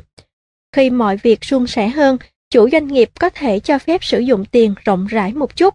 Song trong thời gian đầu, thậm chí khi bạn phải đầu tư vào những tiện nghi bắt mắt, hãy cứ làm để có lời trước đã. Hơn nữa, nếu mô hình kinh doanh không thấy có lời sớm thì cũng khó có lời sau này. Có gì sai sót ở đây chăng? Có gì sai sót ở đây chăng? Một doanh nhân đối đầu với những thất thoát đầu tiên, nhìn vào bảng thu chi và ậm kế hoạch nói mình lỗ đến 2 năm lận mà. Nhưng chuyện gì sẽ đến nếu năm thứ 3 cũng không có lời? Trong cuộc chơi kinh doanh, bạn phải xác định ngay lập tức liệu mô hình kinh doanh đề ra có thực hiện được ý tưởng kinh doanh của bạn hay không. Doanh thu biến bạn thành nô lệ, lợi nhuận mang lại cảm giác hoàn thành. Tên của cuộc chơi không phải là doanh thu mà là lợi nhuận. Bạn kiếm được lợi nhuận càng nhanh càng tốt. Tôi có quen 2 anh em nọ, làm chủ một công ty dệt với doanh thu 20 triệu đô một năm. Đó là một công ty lớn với rất nhiều công nhân.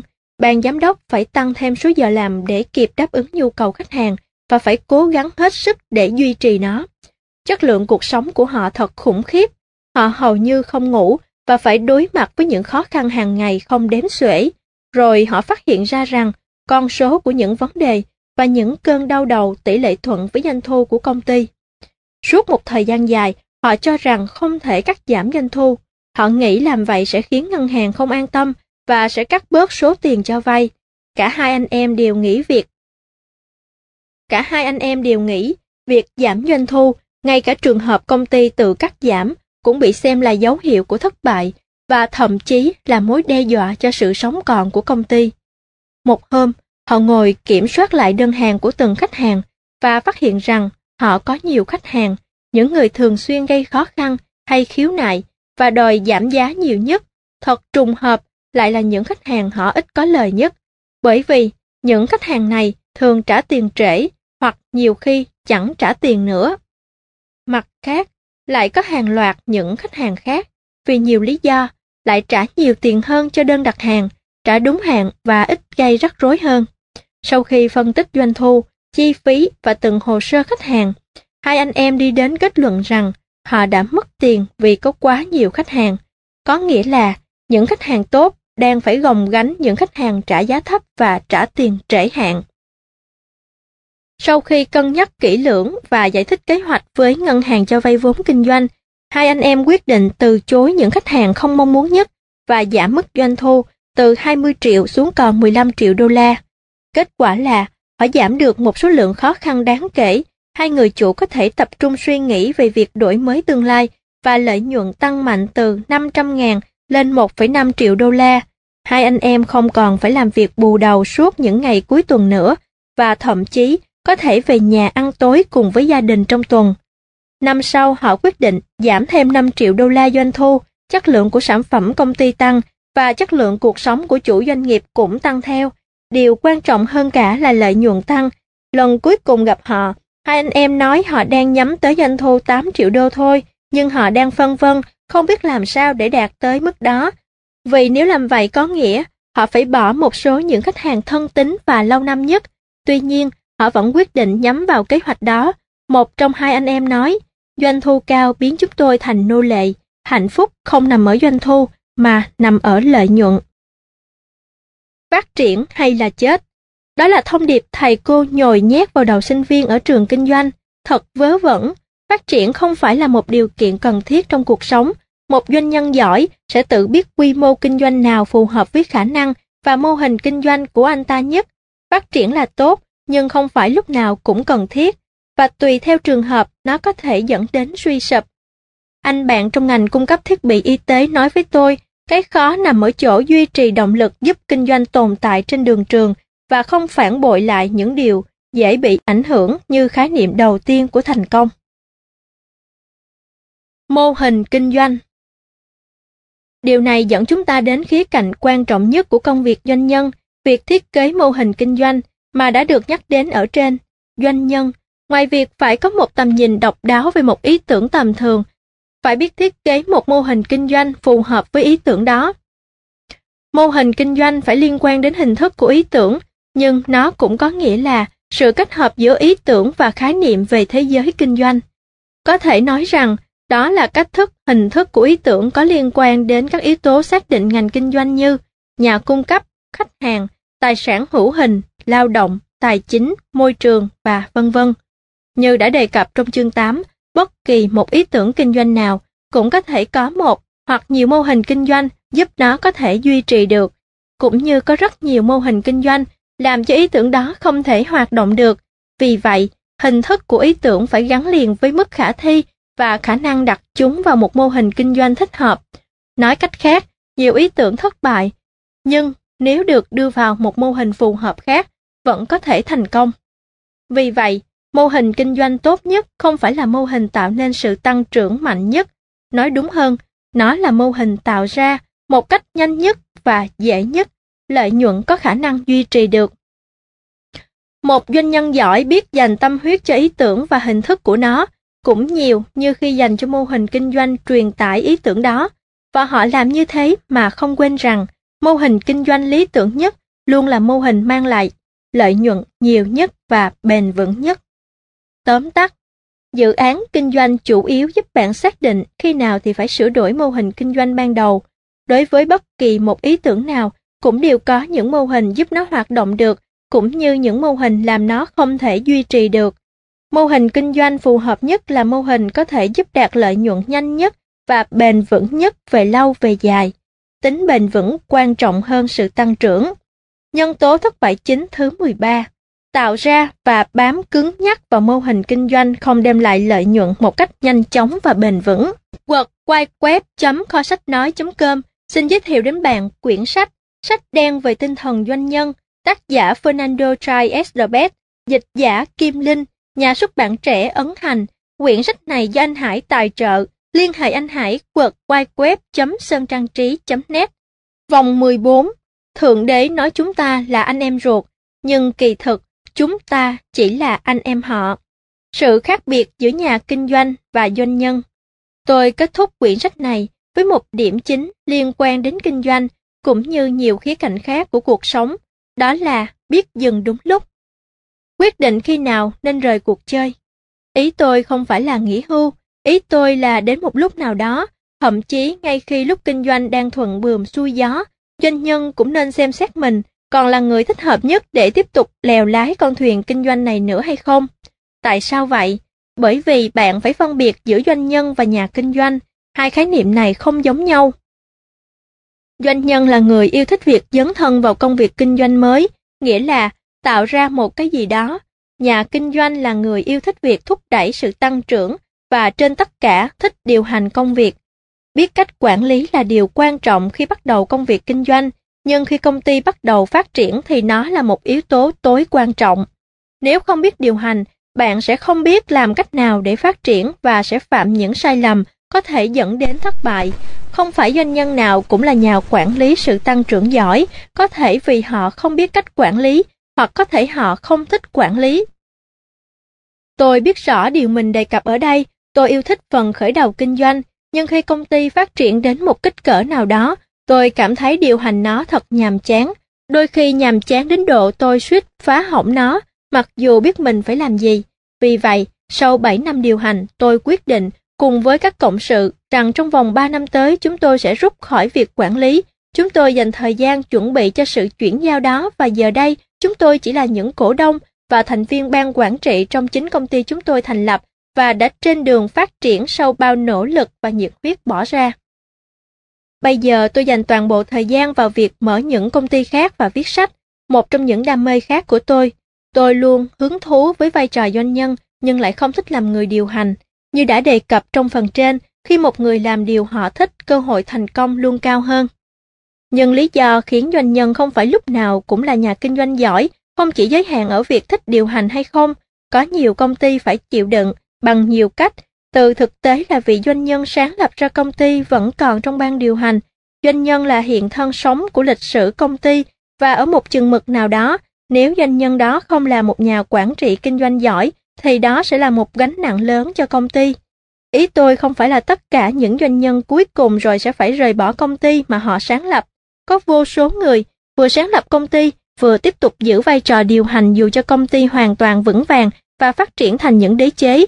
Họ là những con người vô song, một sự kết hợp hiếm hoi giữa doanh nhân và nhà quản trị kinh doanh. Nhưng khi công ty phát triển đến một mức độ nhất định, bạn nên tự hỏi liệu mình vẫn còn là người giỏi nhất và phù hợp nhất để điều hành công ty nữa hay không? Ngoài sự nhạy cảm về việc điều hành một hoạt động lớn ra, giai đoạn mới thường đòi hỏi những kỹ năng và tầm nhìn mới. Đó là một quyết định mà mỗi một doanh nhân đều nên cân nhắc. Và nếu trong một thời điểm nào đó, bạn đi đến quyết định rằng mọi chuyện sẽ tiến triển tốt hơn nếu bạn giao việc điều hành công ty cho một tổng giám đốc độc lập, đừng nên ngần ngại mà hãy tiến hành nhanh. Khi nào là thời điểm thích hợp? Không có một thời điểm chính xác nào cho sự cân nhắc ra đi. Đó có thể là thời điểm công ty đã hoạt động được 4 năm, hoặc khi doanh thu tăng gấp 3 lần, hoặc khi công ty đã có tầm cỡ quốc tế. Mỗi một doanh nhân đều đủ thông minh để nhận biết khi nào là thời điểm thích hợp. Khi tôi quyết định bàn giao công việc điều hành lại cho người khác, vợ tôi hỏi liệu tôi có buồn không. Tôi đã quyết định từ bỏ quản lý một dự án mà tôi đã nâng niu, nuôi dưỡng như con mình suốt 10 năm qua.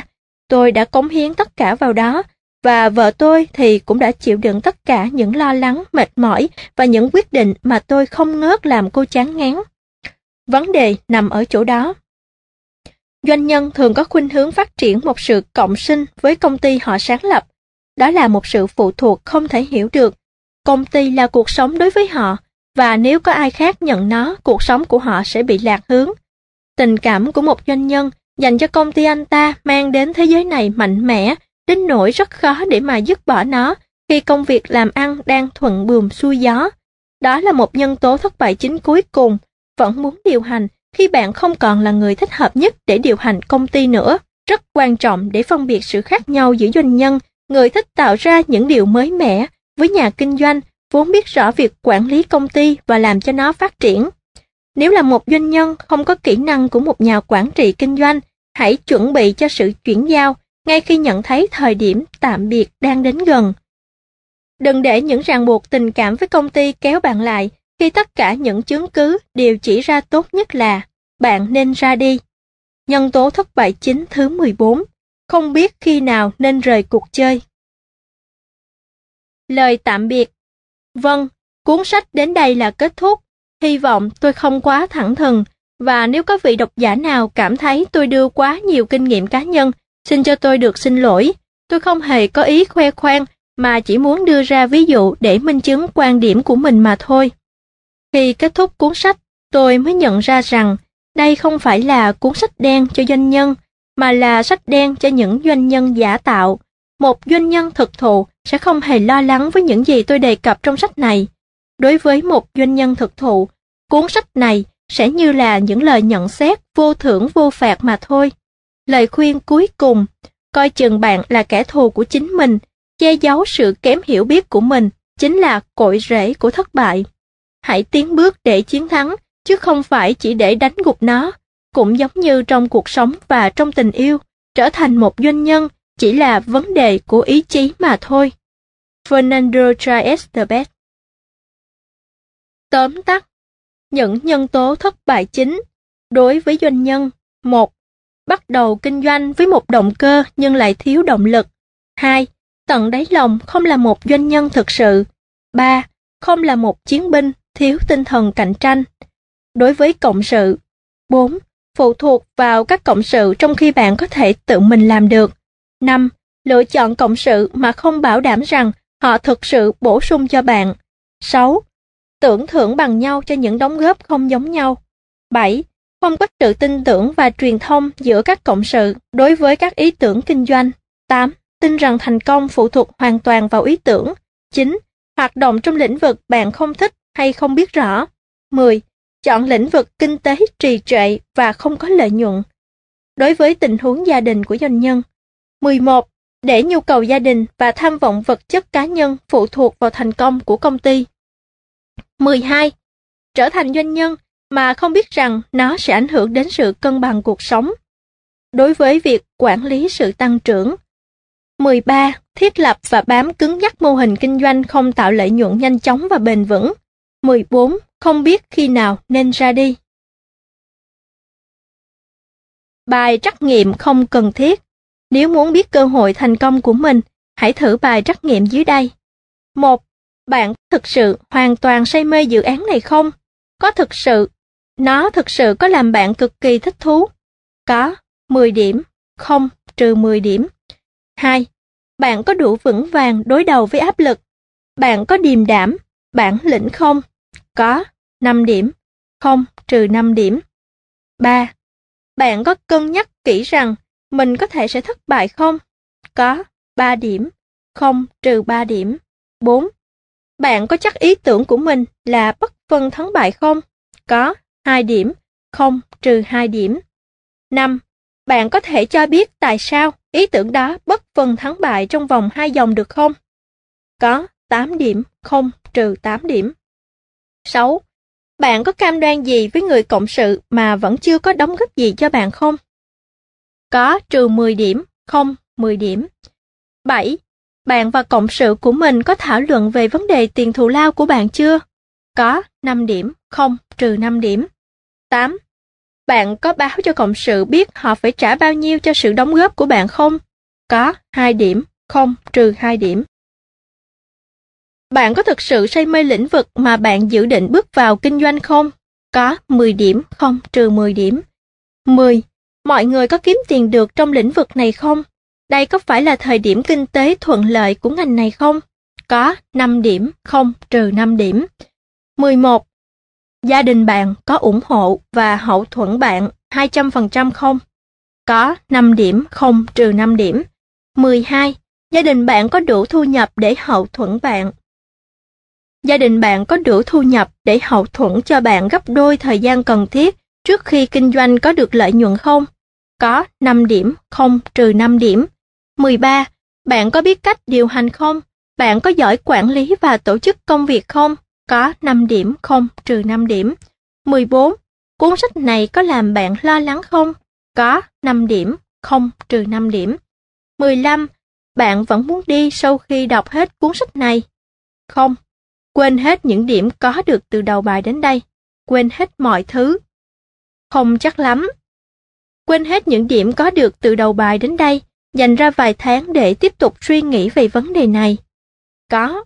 Quên hết những điểm có được từ đầu bài đến đây, và hãy tiến lên. Fernando Tries the Best là tác giả của cuốn sách Bí mật của may mắn và là đồng tác gia với Philip Kotler của tiếp thị Phá Cách, nhà xuất bản trẻ. Ông có bằng MBA ở trường đại học Michigan. Fernando Tries the Best là tác giả của cuốn sách Bí mật của may mắn và là đồng tác giả với Philip Kotler của tiếp thị Phá Cách, nhà xuất bản trẻ. Fernando Tries the Best là tác giả của cuốn sách Bí mật của may mắn và là đồng tác giả với Philip Kotler của tiếp thị Phá Cách, nhà xuất bản trẻ. Ông có bằng MBA ở trường đại học Michigan và là người sáng lập kiêm chủ tịch của công ty nghiên cứu thị trường rất thành công, có trụ sở tại Barcelona, Tây Ban Nha. Bạn vừa nghe xong vòng 14, xin chân thành cảm ơn bạn, và Kho Sách Nói xin trân trọng cảm ơn anh Hải đã tài trợ thực hiện quyển sách này. Liên hệ anh Hải quật quay-web.sântrantrí.net, người đọc Hiếu Hạnh. Bạn vừa nghe xong toàn bộ 14 vòng sách đen về tinh thần doanh nhân. Xin chân thành cảm ơn bạn, và Kho Sách Nói xin trân trọng cảm ơn anh Hải đã tài trợ thực hiện quyển sách này. Liên hệ anh Hải quật quay-web.sântrantrí.net, người đọc Hiếu Hạnh.